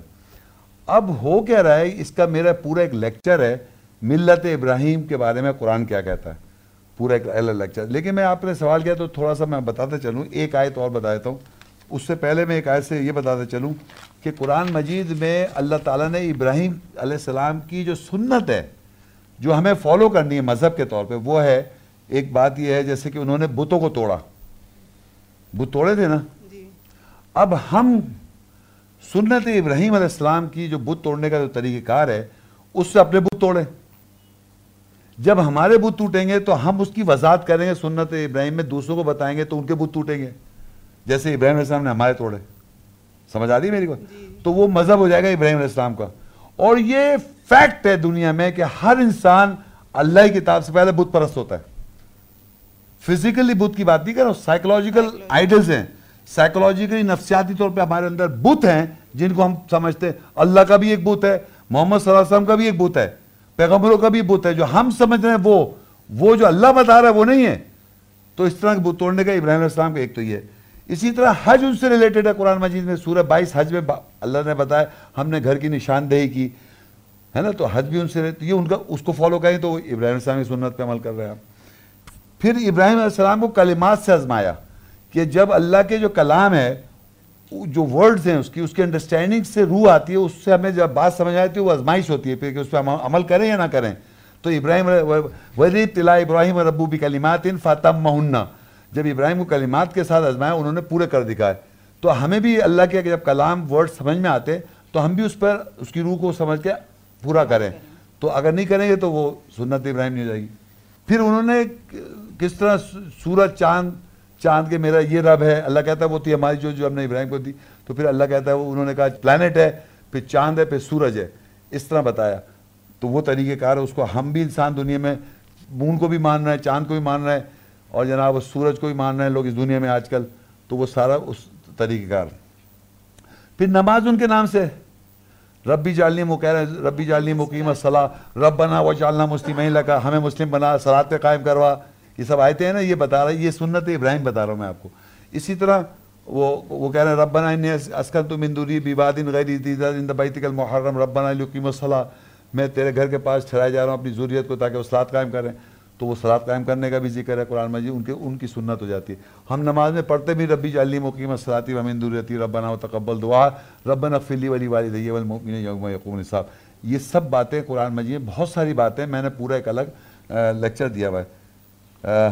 تو ایک اور بس آیت میں پڑھ دیتا ہوں اس وقت, کیونکہ قرآن مجید میں جو آیت پوری پڑھ کے میں اس لیے سنا رہا ہوں, باقی تو پورا لیکچر ہے. سورہ الممتحنہ 60 اس کی 4 آیت ہے. قد كانت لكم اسوة حسنة في ابراہیم والذین معه اذ قالوا لقومهم انا براء منكم ومما تعبدون من دون الله كفرنا بكم وبدا بيننا وبينكم العداوة والبغضاء ابدا حتى تؤمنوا بالله وحده الا قول ابراہیم لأبيه لاستغفرن لك وما املك لك من الله من شيء ربنا عليك توکلنا واليك انبنا واليك المصير. بے شک تم سب کے لیے ابراہیم علیہ السلام ان کے ساتھیوں میں اسوہ حسنہ, بہترین اسوہ حسنہ ہے, اور جو ان کے ساتھ ہیں. اب میں بتا ہی رہا ہوں قرآن مجید میں, پورے قرآن مجید میں ابراہیم علیہ السلام کے ساتھ اسوہ حسنہ آیا. وہ مذہب کے باپ ہیں تو اللہ اسوہ حسنہ ابراہیم علیہ السلام کو کہہ رہا ہے. اور ان کا ذکر جو ہے جتنا بھی ریلیٹڈ ذکر ہے میں تھوڑا سا بتایا, ملت ابراہیم کا پورا الگ لیکچر ہے. قد کان لکم اسوۃ حسنہ فی ابراہیم والذین معہ, اللہ کے گھر میں جاؤ مقام ابراہیم موجود ہے, اور ہم اسی کے دین کو فالو کر رہے ہیں, انہی کے مذہب کو فالو کر رہے ہیں, اور ہمیں پتہ ہی نہیں ہے. تو ان کے ساتھی تمام انبیاء ہو گئے, اور جو ابراہیم علیہ السلام کے مذہب پہ اگر آ رہے ہیں جیسے میں اور جو سارے انبیاء ہیں اور پھر میں ہوں, اور لوگ بھی ہیں جو ابراہیم علیہ السلام کے مذہب پہ آئیں گے تو وہ ان کے ساتھی ہیں. اب یہ یاد رکھیں انہوں نے کیا کہا, وہ ہے سب جو سنت ایک لائن میں, اذ قالوا لقومہم انا براء منکم. ان سب نے ابراہیم علیہ السلام, انبیاء اور سنت رابع میں اور جو وہ لوگ جو اس کو بلیو کرتے ہیں وہ کہتے ہیں اپنی قوم کے لیے بے شک ہم بری ہیں تم سے, وَمِمَّا تَعْبُدُونَ مِن دُونِ اللَّهِ, اور جس کی تم بندگی کرتے ہو اس سے ہم بری ہیں. کفرنا بکم, ہم کفر کرتے تمہارے ساتھ. وَبَدَا بَيْنَنَا بَيْنَكُمْ, اور ہم میں اور تمہارے درمیان ابتدا ہو گئی ہے عداوت, والبغض بغضاء ابدا, حتی तुमिनु बिल्लाहि वाहिदा, यहाँ तक कि तुम ईमान लाओ अल्लाह वाहिद को। यानी अगर ऐसा नहीं करें, अल्लाह ने कहा हमारे तुम्हारे ये इब्तिदा हो गई है दुश्मनी की, और कर रहे हैं लोग दुश्मनी मुझसे। यही लिखा हुआ, यही सुन्नत इब्राहिम है, यही तमाम अंबियों ने किया, यही उन्होंने तमाम अंबियों ने लोगों के थोड़ी ख्याल रखा कि लोग क्या कहेंगे बोला। और सारे रसूलों को जादूगर का, मजनून का, तमाम रसूलों की अगर आप देखें, उन्होंने जब जाके अल्लाह का पैगाम दिया तो लोग कह रहा मजनून है, पागल है, और जनाब झूठा है और जादूगर है, सारे इल्जाम लगाए। क्यों? अल्लाह ये थोड़ी उन्होंने आयत बता। और यहाँ जो अल्लाह के दीन का मजहब का काम कर रहे हैं, तालियां बज रही हैं, उनकी तारीफ हो रही है। तो अल्लाह कह रहा है वो तारीफ चाहते हैं उसकी जिसकी उन्होंने कुछ किया ही नहीं है। मैंने अभी लेक्चर में बयान किया, जो रसूलों की सुन्नत पे जो लोग अमल कर रहे हैं तो वो तो माइनॉरिटी में होंगे। ये हो ही नहीं सकता कि तमाम हजारों लाख पता क्या कोई दुश्मनी नहीं कर रहा, बहुत खुश हो रहा है, बहुत अच्छा काम कर रहे हैं, तारीफ के लिए काम कर रहे हैं क्या? नहीं, तो दुश्मनी आ जाएगी। मगर दुश्मनी अल्लाह कहता है इल्ला कौला इब्राहिम लिअबी ला अस्तगफिरन्ना लक वमा अमलिकु लका मिनल्लाहि मिन शै। दुश्मनी हमारी नहीं हो सकती है हमारे बाप दादा से, मेरे बाप दादा, आपके बाप, सबके बाप दादा। अगर वो मुश्रिक थे इब्राहिम के बाप दादा, तो अल्लाह कह रहा है वो उन्होंने वायदा किया था इब्राहिम अलैहिस्सलाम से, जब उन्होंने मैसेज दिया और उन्होंने कहा कि मैं तुझे आग में डाल दूंगा, तो वो अलग हो गए और उन्होंने कहा मैं तेरे लिए मगफिरत की दुआ मांगूंगा, लेकिन मैं ताकत नहीं रखता कि अल्लाह के ऊपर कि वो बख्शेगा नहीं, मतलब इस तरह की बात। तो हम जो दुआ है अल्लाह कह रहा है इसकी दुश्मनी नहीं है। उन्होंने बाकी लोगों से दुश्मनी कर ली, लेकिन ये इस कौल के ऊपर दुश्मनी नहीं है। और हम देखिए, हम पढ़ते हैं रब्बी जाअलनी मुकीमस्सलाह व मिन दुर्रियती रब्बना व तक़ब्बल दुआ रब्बना इग़फ़िरली व लिवालिदैया। ए रब मेरे वालिदैन की मग़फ़िरत कर दे, रब्बना इग़फ़िरली व लिवालिदैया व लिलमुमिनीना यौम यक़ूमुल हिसाब, मेरे वालिदैन की मग़फ़िरत कर दे और मोमिनों की हिसाब के दिन की। तो ये इसमें इसकी दुआ करते हैं, हम नमाज में पढ़ते हैं, इसमें दुश्मनी नहीं है। लेकिन वैसे दुश्मनी सबसे वो आपको फेस करना पड़ेगा लोगों के साथ। और रब्बना अलैका तवक्कलना, और रब हम तुझ पर तवक्कल करते हैं, व इलैका अनबना, हम तेरे लौटते हैं, और यही व इलैकल मसीर, और यही हमारा ठिकाना है। मेरा कहने का मकसद है, ये मैंने आपको चंद अल्फाज में बता दिया, लेकिन इब्राहिम की मिल्लत इब्राहिम पे पूरा एक मेरा लेक्चर है अलग से, वो देख लें। वालेकुम अस्सलाम व रहमतुल्लाहि व बरकातुहू। मालूम ये करना चाह रहा हूँ कि हम ऐसे शख्स को कैसे पहचानेंगे जिससे अल्लाह ने कलाम किया और इस पर अपनी रूह नाजिल की। अच्छा, अभी तक आपको पता ही नहीं चला? मालूम करने का। अच्छा, चलें बैठ जाए। देखिए यहाँ पर असल में मैंने थोड़ा सा जिक्र तो किया था आयत में, लेकिन और मैं थोड़ा सा उसकी वजाहत करता चलूँ। सूरह शूरा 26 उसकी 192 से 195 आयत है। अल्लाह फरमाते हैं व इन्नहु लतंज़ीलु रब्बिल आलमीन, बेशक ये रब की तरफ से नाजिल करदा है। नज़ला बिहिरुल अमीन, इसके साथ अमानतदार रूह नाजिल हुई। अला क़ल्बिका लितकूनल मुनज़िरीन, तेरे दिल के ऊपर ताकि तू खबरदार करे। बिलिसानिन अरबी मुबीन, अरबी ज़बान के साथ। रूह जो है अल्लाह की आयत की जो एसेंस है वो अरबी ज़बान के साथ है। पहले तो ये बात और ये दिल के ऊपर नाजिल होती है। अब आप उस बशर की पहचान कर रहे हैं कि जिस बशर को अल्लाह ताला ने जिस पे रूह नाजिल की, ये सवाल है ना, आपको कैसे पहचाने? तो मैं आपको थोड़ी आयतें पढ़ूंगा, आपसे पूछता जाऊंगा। सूरह इब्राहिम 14:4, वमा अरसलना मिन रसूलिन इल्ला बिलिसानि कौमिही लियुबय्यिन लहुम फयुदिल्लुल्लाहु मन यशा व यहदी मन यशा व हुवल अज़ीज़ुल हकीम। और नहीं भेजा हमने रसूल सिवाय उसकी कौम की ज़बान के साथ, ताकि वो उनके लिए वजाहत कर दे। बस अल्लाह जिसको चाहता है गुमराह करता है और जिसको चाहता है हिदायत देता है। अब पहले तो बताया अल्लाह ताला ने रूह जो है वो दिल पे उतरती है, किसी शख्स को ले रहे हैं, अभी हमें पता ही नहीं कौन सा वो शख्स है। वो रूह दिल पे उतरती है और वो अरबी ज़बान के साथ है। और यहाँ अल्लाह बता रहा है जो भी रसूल आए थे उन्होंने कौम की ज़बान के साथ उस रूह को ट्रांसफ़र किया। वमा अरसलना मिन रसूलिन इल्ला बिलिसानि कौमिही लियुबय्यिन लहुम, ताकि वो वजाहत कर दे उनके लिए, है ना। अब क्या हुआ, अब आगे चलें। हम मूसा अलैहिस्सलाम की मिसाल देखें। आप सूरह ताहा 20 से 28, क़ाल रब्बि इश्रह ली सदरी व यस्सिर ली अमरी वहलुल उक़दतम मिन लिसानी यफ़क़हू क़ौली। अब लोग तो कह रहे वो हकले थे, ठीक है, हकला कहते हैं, लुकनत। اب اللہ تعالیٰ میرے حساب سے فرعون کی زبان اور موسیٰ علیہ السلام جہاں بھی تھے ان کی زبان عربی نہیں تھی، تو عربی زبان میں اللہ نے نازل کیا. اس زبان سے جب وہ فرعون کے پاس جا رہے تھے تو وہ باقاعدہ کہتے ہیں میرا قتل کا الزام ہے، میں ڈر. تو اللہ کہتا اپنے ہاتھ کو لے کے جاؤ، جو نکالو دیکھو سفید ہوگا.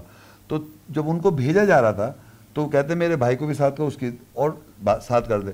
اور وہ کہتے ہیں ول عقدۃ من لسانی، کہ میں فرعون جس نے ان کو اڈاپٹ کیا تھا، تو ایک طرح سے اپیرنٹلی باپ کا ایک وہ تھا ان کا، باپ کیسے سے بچے تھے نا، بڑا کیا انہوں نے. دوسری چیز یہ تھی کہ وہ اسٹرانگ تھا، وہ فرعون تھا، اس کے سامنے اللہ کا پیغام بولنا یا عام آدمی کے سامنے نہیں بولا جاتا. تو وہ کہتے میری زبان سے گرہ کھول دے. تو اس کا مطلب یہ نہیں کہ وہ عقلے تھے، وہ جو بولنے کی ایک کہ اپنے بڑے باس کے سامنے بولنے میں آدمی کی گھبراہٹ سی نہیں ہے. ہاں ہاں. اور آگے کہتا ہے یفقہوا قولی، تاکہ وہ سمجھ سکے میں کیا کہہ رہا ہوں. اور وہ ٹرانسلیشن فارم میں بولیں کیونکہ اس کی زبان دوسری تھی جہاں، کیونکہ اللہ عربی زبان میں نازل کرتا ہے روح کو اور قوم کی زبان میں وضاحت کرتے ہیں. تو اس کے معنی قوم کی زبان میں وضاحت کی. ٹھیک ہے صاحب. اب یہ آیتیں ہیں سورہ نحل 16 کی 101 102. وَإِذَا بَدَّلْنَا آیَةً مَكَانَ آیَةٍ وَاللَّهُ أَعْلَمُ بِمَا يُنَزِّلُ قَالُوا إِنَّمَا أَنْتَ مُفْتَرٍ بَلْ أَكْثَرُهُمْ لَا يَعْلَمُونَ. جب ہم آیت کی جگہ آیت سے بدلتے ہیں، اللہ زیادہ جانتا ہے وہ نازل کیا کر رہا ہے، نازل کیا کرتا ہے، ساتھ جو نازل کرتا ہے. قَالُوا إِنَّمَا أَنْتَ مُفْتَرٍ، وہ کہتے ہیں اس سے خود گھڑ لیا. بَلْ أَكْثَرُهُمْ لَا يَعْلَمُونَ، بلکہ اکثر لوگ نہیں جانتے. اب یہ آیت بتا رہی ہے کہ اللہ تعالیٰ یہ بتا رہا ہے جب آیت کی جو جگہ ہے اس کو ہم جب بدلتے ہیں آیات سے، اور اللہ زیادہ جانتا ہے کیا نازل کر رہا ہے، تو لوگ کہتے ہیں اس نے خود گڑھا. تو اللہ کہہ رہا ہے بل اکثر لوگ نہیں جانتے. تو دنیا میں اکثریت یہ نہیں جانتی کہ اللہ تعالیٰ کس طرح نازل کرتا ہے کتاب کو. وہ کس طرح کرتا ہے کہ آیات کی جگہ دوسری آیت لے کے آتا ہے ٹاپک وائز، جس کو ہمارے معاشرے میں کہتے ہیں شان نزول. کہ جناب حجاب کا ذکر ہے تو شان نزول ان کے پاس ہے نہیں، کہ معاشرے میں سنتا آیا ہوں. ہے کیا ہے کوئی شان نزول کتاب ہے؟ ساری کچھ تو کچھ پورا قرآن ہے سر شان نزول والا. تو ہوتا کیا ہے کہ جب بھی کوئی سچویشن آئی اس کی وجہ سے قرآن تو سورہ فاتحہ سے لے کے سورہ ناس تک ہے، لیکن جب آج آپ آئے صراط مستقیم کی آیتیں سننے کے لیے تو آپ نے یہ دیکھا کہ مختلف صورت آیتوں میں سے آگے پیچھے سے جانا پڑا میں. تو یہ آیتیں بدل گئی، اس کی جگہ اس کی بدلتی گئیں. جب یہ آیتیں بدلی ایک جگہ سے بعد تو لوگ کہتے ہیں یہ اس نے خود گڑھ لیا. لوگ کہتے ہیں ایک آدمی کو جسے میں پڑھ کے سنا رہا تھا تو لوگ سمجھ نہیں میں نے خود کیا ہے. قالوا انما انت مفتر بل اکثر، اللہ کہہ رہا بل اکثرهم لا يعلمون، کہ اکثر لوگ یہ نہیں جانتے کہ اللہ کر رہا ہے. وہ اللہ آیت کی جگہ آیت سے بدل رہا ہے، لوگ سمجھ رہے ہیں یہ خود کر رہا ہے، اور اللہ زیادہ جانتا ہے کیا نازل کر رہا ہے. پھر آگے اس کی نیکسٹ آیت میں کہتا ہے قل نزلہ روح القدس، کہہ دو روح القدس نازل ہو گئی من ربک، رب کی طرف سے، بالحق، حق کے ساتھ، لیثبت الذین آمنوا، تاکہ ثابت قدم کر دے جو ایمان لائے، وہدی وبشری للمسلمین، اور وہ بشارت ہے اور ہدایت اور بشارت ہے مسلمان لوگوں کے لیے. تو اس وقت آپ کے سامنے یہ ہوا تھا یہ نہیں ہوا تھا، ہوا تھا یہ نہیں ہوا تھا، ہوا تھا. ایسا کوئی اور کر رہا ہے؟ نہیں پوچھ رہا ہوں، آپ بشر کی پہچان کر رہے ہیں نا، تو باہر کوئی ایسا کوئی کر رہا ہے اس جگہ اس پریمیسس سے باہر؟ نہیں، بدل کے آیات بدل کر کے کوئی آیات لے کے آ رہا ہے ٹاپک وائز قرآن کا کوئی کام کر رہا ہے. آپ جانتے کسی کو؟ نہیں کر رہا. پھر کہتا ہے اللہ سورہ شورى کے اندر 42 کی 52 وَكَذَلِكَ أَوْحَيْنَا إِلَيْكَ رُوحًا مِّنْ أَمْرِنَا، اور ہم نے اسی طرح وحی کی روح کو ہمارے امر سے. مَا كُنْتَ تَدْرِي مَا الْكِتَابُ وَلَا الْإِيمَانُ، 33 سال سے پہلے لگا ہے تجھے کتاب نہیں پتہ تھی، ایمان بھی نہیں پتہ. وَلَكِنْ جَعَلْنَاهُ نُورًا، ہم نے بنا دیا اس روح کو روشنی. نَهْدِي مَن نَّشَاءُ مِنْ عِبَادِنَا، ہم اپنے بندوں میں سے جاتے اس کو ہدایت کرتے ہیں. وَإِنَّكَ لَتَهْدِي إِلَىٰ صِرَاطٍ مُّسْتَقِيمٍ، تو ضرور ہدایت کرتا ہے صراط مستقیم کی طرف. لیکن لوگ کیسے ہیں؟ وہ لوگ کہتے ہیں وَلَقَدْ نَعْلَمُ، سورہ نحل کی 16 کی 103 تھی، وَلَقَدْ نَعْلَمُ أَنَّهُمْ يَقُولُونَ إِنَّمَا يُعَلِّمُ بَشَرٌ، ہم تحقیق جانتے ہیں بے شک وہ کہتے ہیں کہ وہ یعنی بشر علم دیتا ہے، یعنی اس روح کا بشر کا کانسیپٹ ہے یہ.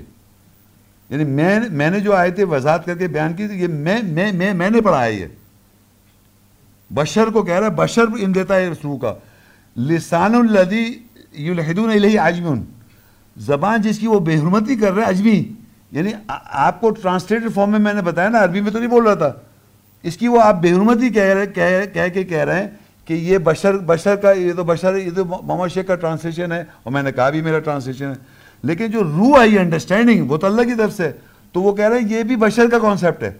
تو آگے اللہ کہتا ہے وَهَذَا لِسَانٌ عربی مبین، کہ یہ عربی واضح ہے، یعنی اللہ کی آیات اس کی روح عربی میں، اور جب وہ قوم کی زبان میں وضاحت کرے گا پیغمبر بھی، اور جب وضاحت کرے گا موسیٰ علیہ السلام بھی، اور جب بشر اگر اس کو اللہ نے روح دے جو وضاحت کرے گا، تو اللہ کہتا ہے وہی عربی مبین ہے. تو بشر کی پہچان یہ کہ وہ آیتیں بدل کے ہمیشہ آیت اس طرح کرے اور سامنے پروف کرے. جی چلو آپ اور کون سوال کر رہا ہے؟ جزاک اللہ شیخ صاحب، آج کے لیکچر سے تو بہت سیکھنے کے لیے ملا. میرا سوال یہ ہے کہ ہمیں کیسے اطمینان ہو کہ ہم پہ اللہ کا انعام ہو گیا ہے یا ہو رہا ہے، اس کی تھوڑی سی وضاحت اگر. اچھا دیکھیے بات سنیں، میں نے تو آپ کو سارا بتایا نا کہ انعام یافتہ لوگ کون ہیں، نبی کا بتایا، پھر صراط، اس ساری پروسیس کو آپ نے فالو کرنا ہے. لیکن اور اس میں مین چیز یہ ہے کہ قرآن مجید میں ایک بہت جگہ آتا ہے اللہ کی اطاعت کرو، رسول کی اطاعت کرو، اللہ کی اطاعت کرو، دیکھا ہوگا آپ نے قرآن. لیکن جو آپ کا کریکٹر ہونا چاہیے، اس کی خصوصیت آپ کی کیا ہونی چاہیے، وہ سورہ نساء 4:69 میں بتایا. وَمَن يُطِعِ اللَّهَ وَالرَّسُولَ، جو کوئی اطاعت کرے گا اللہ کے اس کے رسول کی، فَأُولَٰئِكَ مَعَ الَّذِينَ أَنْعَمَ اللَّهُ عَلَيْهِمْ، بس وہی لوگ ہیں جن پہ اللہ انعام کرے گا ان کے اوپر.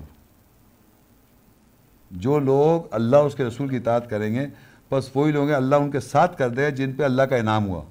کون کون ہیں؟ من النبیین، نبیین میں سے، والصدیقین، سچوں میں سے، والشہداء، گواہوں میں سے، والصالحین، صحیح کرنے والوں میں سے، وحسن اولئک رفیقا، اور یہ ان کے لیے رفاقت اچھی ہے.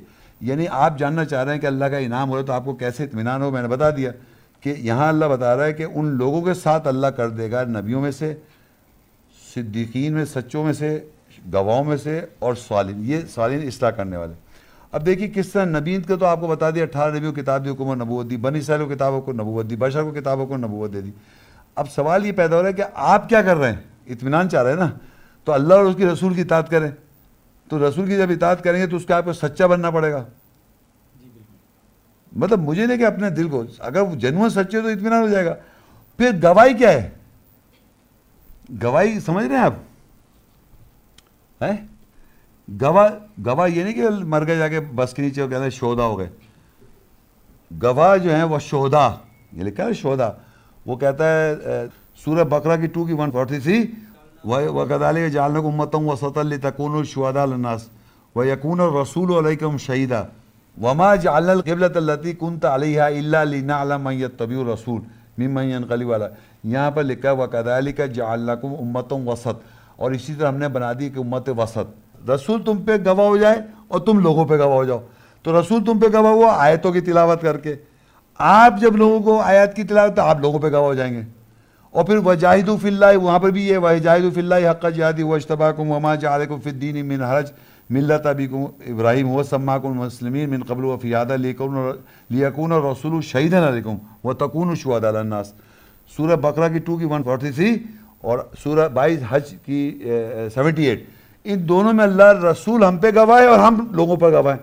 ہم پہ رسول گواہ ہے، آیت کی وضاحت ہو رہی تلاوت کر کے، تو ہم بھی لوگوں پر آیت کی تلاوت کر کے ان پہ گواہ ہو جائیں. تو یہ شہدا کریں، کر رہے ہیں آپ تو اطمینان ہو جائے گا. اور صحیح کریں، صالحین، کنٹینیوس اصلاح کرنے والے بنیں آپ، جو زندگی بھر یقین کر لیں. صالحین کا مطلب ہوتا ہے جب آپ اصلاح کرنے والے. آپ کو آیت کی وضاحت نہیں تھی، آپ غلط کر رہے تھے، اب آپ کی آیت کی وضاحت ہو گئی، صحیح کرنے لگے، پھر آیت کی وضاحت ہو پھر صحیح کرنے لگے. یہ کنٹینیوس پروسیس ہے، لائف ٹائم. تو صالحین اصلاح کرنے والے، تو پھر آپ کو یہ محسوس ہوئے گا ذالک فضل من اللہ وکفیٰ باللہ علیم، اور وہ اللہ کا فضل ہے اور وہ اللہ کے ساتھ علم رکھنے والا کافی ہے. تو مطلب آپ کو میں نے بتا دیا، اللہ کی اور رسول کی جو اطاعت کرے گا اللہ ان کے ساتھ کر دے گا ان لوگوں پر جن پہ اللہ کا انعام ہوا. السلام علیکم. وعلیکم السلام. میرا سوال یہ ہے کہ سورہ آل عمران ہاں آیت نمبر 101 جی اور سورہ حجرات آیت نمبر 2، ہاں ان سے یہ معلوم ہوتا ہے کہ رسول جو ہیں ہم میں موجود ہیں. ہاں لیکن رسول ہم میں کیسے موجود ہے اس کی وضاحت فرما دیجیے. دیکھیں اصل میں ایک ڈائریکٹ میں آیت بتا سکتا ہوں، لیکن پہلے آپ دیکھیے قرآن میں آپ نے دیکھا ہوگا، آپ تو پڑھتے رہتے ہیں ماشاءاللہ، کہ جیسے وہ نا وما کان علی بشر 42 کی 50 میں آپ سمجھ جائیں گے، وما کان علی بشر ان یکلم اللہ الا واحد او من وراء حجاب او یرسل رسولا، یعنی رسول کو بھیجا، وہاں سے پتہ چلا رسول کو بھیجا. ٹھیک ہے. پھر آپ دیکھیے سورہ توبہ 9 کی 33، هو الذی ارسل رسولہ بالہدی ودین الحق لیظہرہ علی الدین کلہ ولو کرہ المشرکون. پھر کہتا ہے وہی ذات ہے جس نے اس کے رسول کو بھیجا ہدایت کے ساتھ اور دین الحق، ہے نا. یہاں پھر بھیج دیا اللہ تعالیٰ نے رسول کو. میں بھیجنے پہ امپورٹنس دلا رہا ہوں آپ کو.